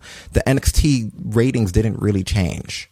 That means going from a takeover to a regular NXT. Yeah, so there's a lot to take away from that, no pun intended, but at the end of the day, it looks to me like AEW has a stronger viewership. Like people who were watching AEW are not watching NXT, but people who are watching NXT are then also tuning in the following night for AEW. Yeah, it seemed like the only thing NXT really managed to accomplish was keep them away from that million. But now that's why I said, that's a legitimate number. You know what I mean? Yeah. Like that's close to, that's up there. Almost Raw territory. It's almost SmackDown and Raw territory. Now, in hindsight, getting rid of all those people might not look good because now it's starting to look like the Wednesday Night Wars only existed as a war because NXT was there. And this company is starting to show that it's able to stand on its own two legs, not as an NXT brand, but as a brand. They did it for 1 week so far. If that fucking continues, the releases are going to be a mistake. So, anyway. And it's kind of like what I elaborated to. Like, I think Jericho might even said in the interview, AEW never even wanted that war. But WWE just couldn't leave them be, threw NXT to it, and then they got their asses kicked for a year. Mm-hmm. All right, well, we're going to run through SmackDown and Raw real quick. We don't really need clips for this. We're not doing when we'll do clips for the end shows. But yeah, Pat McAfee and Michael Cole are the new announced team, as we talked about before. He does okay. He's not the best. He's all right in it, in the Raw. He's going to do what he can. Roman does a promo where Cesaro comes out. I knew they weren't going to push this guy. Like, everybody got excited. I saw people tweeting before I even watched SmackDown, like on Friday night. People were like, finally, Cesaro's getting it. And I was like, turned off my phone, like, get out of here. I have a question for you. McAfee said that WWE debuted the UFO on Saturday night during WrestleMania, but I'm pretty sure I've seen Cesaro hit that before, and I've heard it called the UFO before Saturday, right? He's hit that move before. I think I've even seen that before. This fucking company. You know what I mean? It's just weird. Why are they acting like company? But I definitely have seen him hit that move. I've seen him hit that in the Indies, and like, did they keep showing it over and over again for you? Did you keep seeing they keep emphasizing this fucking move? But he's always had this move, Destin. What the fuck are they doing? The same shit they were doing when they fired all those people. They showed us so many times that by the fourth or fifth time, I thought maybe I'm fucking crazy. Maybe I just dreamed it, and this is the move. You know, like how many times they're trying to brainwash me into believing that move wasn't always there? What are you, fucking nuts? You know how their rule is. If it didn't happen there, it didn't happen. Oh my god, it did happen there though. Like a broken ass fucking rule. Michael Cole keeps calling Ziggler and Rude the top dogs. Even McAfee on his first day had to fucking correct him. Because nobody wants to remember this random jobber ass tag team's name. Because, by the way, if anybody who didn't know, that's SmackDown before WrestleMania. That was their first title defense in 83 days. God. They've defended those titles 3 times in over 100 days. Bianca Belair has the celebration with the Street Profits for her tag titles and then tells them to go out and win the gold because we win gold in this house. And then they have the match against the Dirty Dogs or whatever the fuck they are. And Montez Ford drops to the zigzag, dude. Nobody loses to the zigzag. That's not even his finisher anymore. His finisher is a super kick now, right? Because he's Shawn Michaels in his mind. I don't even know what his fucking finisher is. It's not the zigzag. I couldn't believe it. I was like, really? You hit him with the zigzag and he lost? Jeez. Which, by the way, not only a congratulations, but also a happy belated birthday because Bianca Belair won the SmackDown Women's title the week of her birthday. Yeah. Jey Uso does a very bad Uso thing because that promo, he says, that promo. I wish I had it on me. I want to get out of here though. He says to Cesaro that it's a nice airplane spin that he did with no hands, but could he do it with no teeth? And then he looks at the screen and it's like, yeah, he could do it with no teeth. Totally. There's no teeth involved in it, actually. You couldn't have said legs? You said with no teeth? You see what happens when people write your scripts? Like, shit just comes out stupid. Oh, cringe. SmackDown did 2,795,000 views. 2.795 million views. Why the fuck was that so hard? And they did an overnight of 2.36 million viewers, slightly up from that because it went from 2.36 to 2.79. So good for them. That brings us to Raw, which the Raw after WrestleMania 37, they did 2.26 million views. The week before, they 1.713 million. So they were up a little bit. We'll have to see at the end of next week's episode how they're going to do. You get a McIntyre promo, MVP comes out, then Mace and T-Bar wind up jumping Drew, but according to MVP, they're not part of the Hurt Business. You know, that's why they still use the shitty Retribution music. So post-interview with these guys, they're in the back, right? And they just start naming animals. Like they're like dogs, snakes, birds, cats, ferrets, squirrels. Then they start naming like extinct animals. But like at first, I don't understand what the point of naming all the animals were. But it reminded me, you remember that little toy that kids have where it's like a fucking wheel of animals? You like pull the string and dog, bird, cat. Dog. Is that going to be, that should be their Tron, right? The two of them walking out, and then this thing is spinning on the top with the fucking dog, bird. It'd be the most effort they've ever done with them. What's next? They're going to have like the speak and spell, the little computer speak and spell? Words app level 1. You know, like, what the fuck are you doing? Ridiculous. Which, by the way, speaking of Retribution, apparently Slapjack and Reckoning have been moved to SmackDown. Please get that fucking gimmick off of them. Yes. She's no longer going to be Reckoning, hopefully. And then they did get them masked in their match, right? So maybe that means they're going to be normal now? Nah. Aside from having dogs, snakes, and birds on a plane. Because I remember that shit having the fucking Yim in their first match. They go stick the shit on and act like ain't nothing happened. If I have my way, I'm going to Photoshop that toy. Somebody give me the name of that toy. I'm going to Photoshop them with that toy. With the dogs, the snakes, and the birds. Or fucking the cow goes moo. Viking Raiders go over in a return match, right? Yeah, the rematch from last week that nobody asked for. And I didn't ask for it here either, but glad they went over. What else? Matt Riddle and Randy Orton have an encounter backstage where he's scooting around him, and he says they want to make a team called RK Bro. Orton no sells it, just walks away. Later on, they have a match that Riddle actually, I believe, he crucifix pins Orton, right? Yeah. He went for the RKO and got crucifixed into a pin. Look at that. The kid got some credibility. Asuka and Charlotte are in the ring. Asuka actually says, Charlotte, tonight I beat you, bitch. I like that. Miz and Maurice have a promo which leads to Damian Priest, where Maurice volunteers him for a match that he later on loses. Which, by the way, Botchamania did confirm it. Yeah, that was a shoot when Maurice tripped over him. Nice. She was not playing. Shayna gives a stern warning to Nia about her fucking up and losing matches. I don't know what, but then Angel Garza's there. What the fuck is Angel Garza doing there? And what happened to Reginald? Don't know. He just disappeared before WrestleMania. We never saw him again. Yeah. Humberto comes back in great shape just to be destroyed by Sheamus, somewhat enforcing what we're hearing about Hispanic wrestlers not being used or pushed or utilized, because this guy comes back looking like $1 million. He's chiseled. He works on his physique, and you guys reward him by just jobbing him out. No, and not even jobbing him out because he came out for a match. The match never started. Yeah, completely. Which also, by the way, this is the second week after WrestleMania. First time we've seen a United States champion. Haven't seen our new tag champ yet. Oh, God. Anyway, guys, what else happened on Raw? Because I want to wrap up here. Oh my God, fucking! Oh yeah, we had Charlotte versus Asuka, and Rhea grabs Charlotte by her hands when she's going for the figure eight, and Asuka gets the win. And Charlotte throws a tantrum and starts whipping refs' asses left and right, like King Kong. Apparently, I guess, on the follow-up on Raw Talk, she's been indefinitely suspended with $100,000 fine. Yeah. Why? I mean, they did that. Was she on Raw Talk or no? No, she wasn't on there. She wasn't scheduled to be on either way, but still, just after that, they were just like, hey, it's happened. Yeah, craziness. Good Lord. Yeah, I guess that's it. Anything else that you wanted to say before we wrapped up here? No, that was it. All right, cool. Excellent, guys. Once again, as always, thank you for joining us here and hanging out. Don't forget, throughout the week, we're going to have other content. We don't just talk wrestling. We talk a lot of wrestling. But we will also do some more Outriders and more gaming, bring up some other stuff that's going on. Just check the regular places as usual that we're in. Check talkbrunch.com. Check the top of the website for the schedule.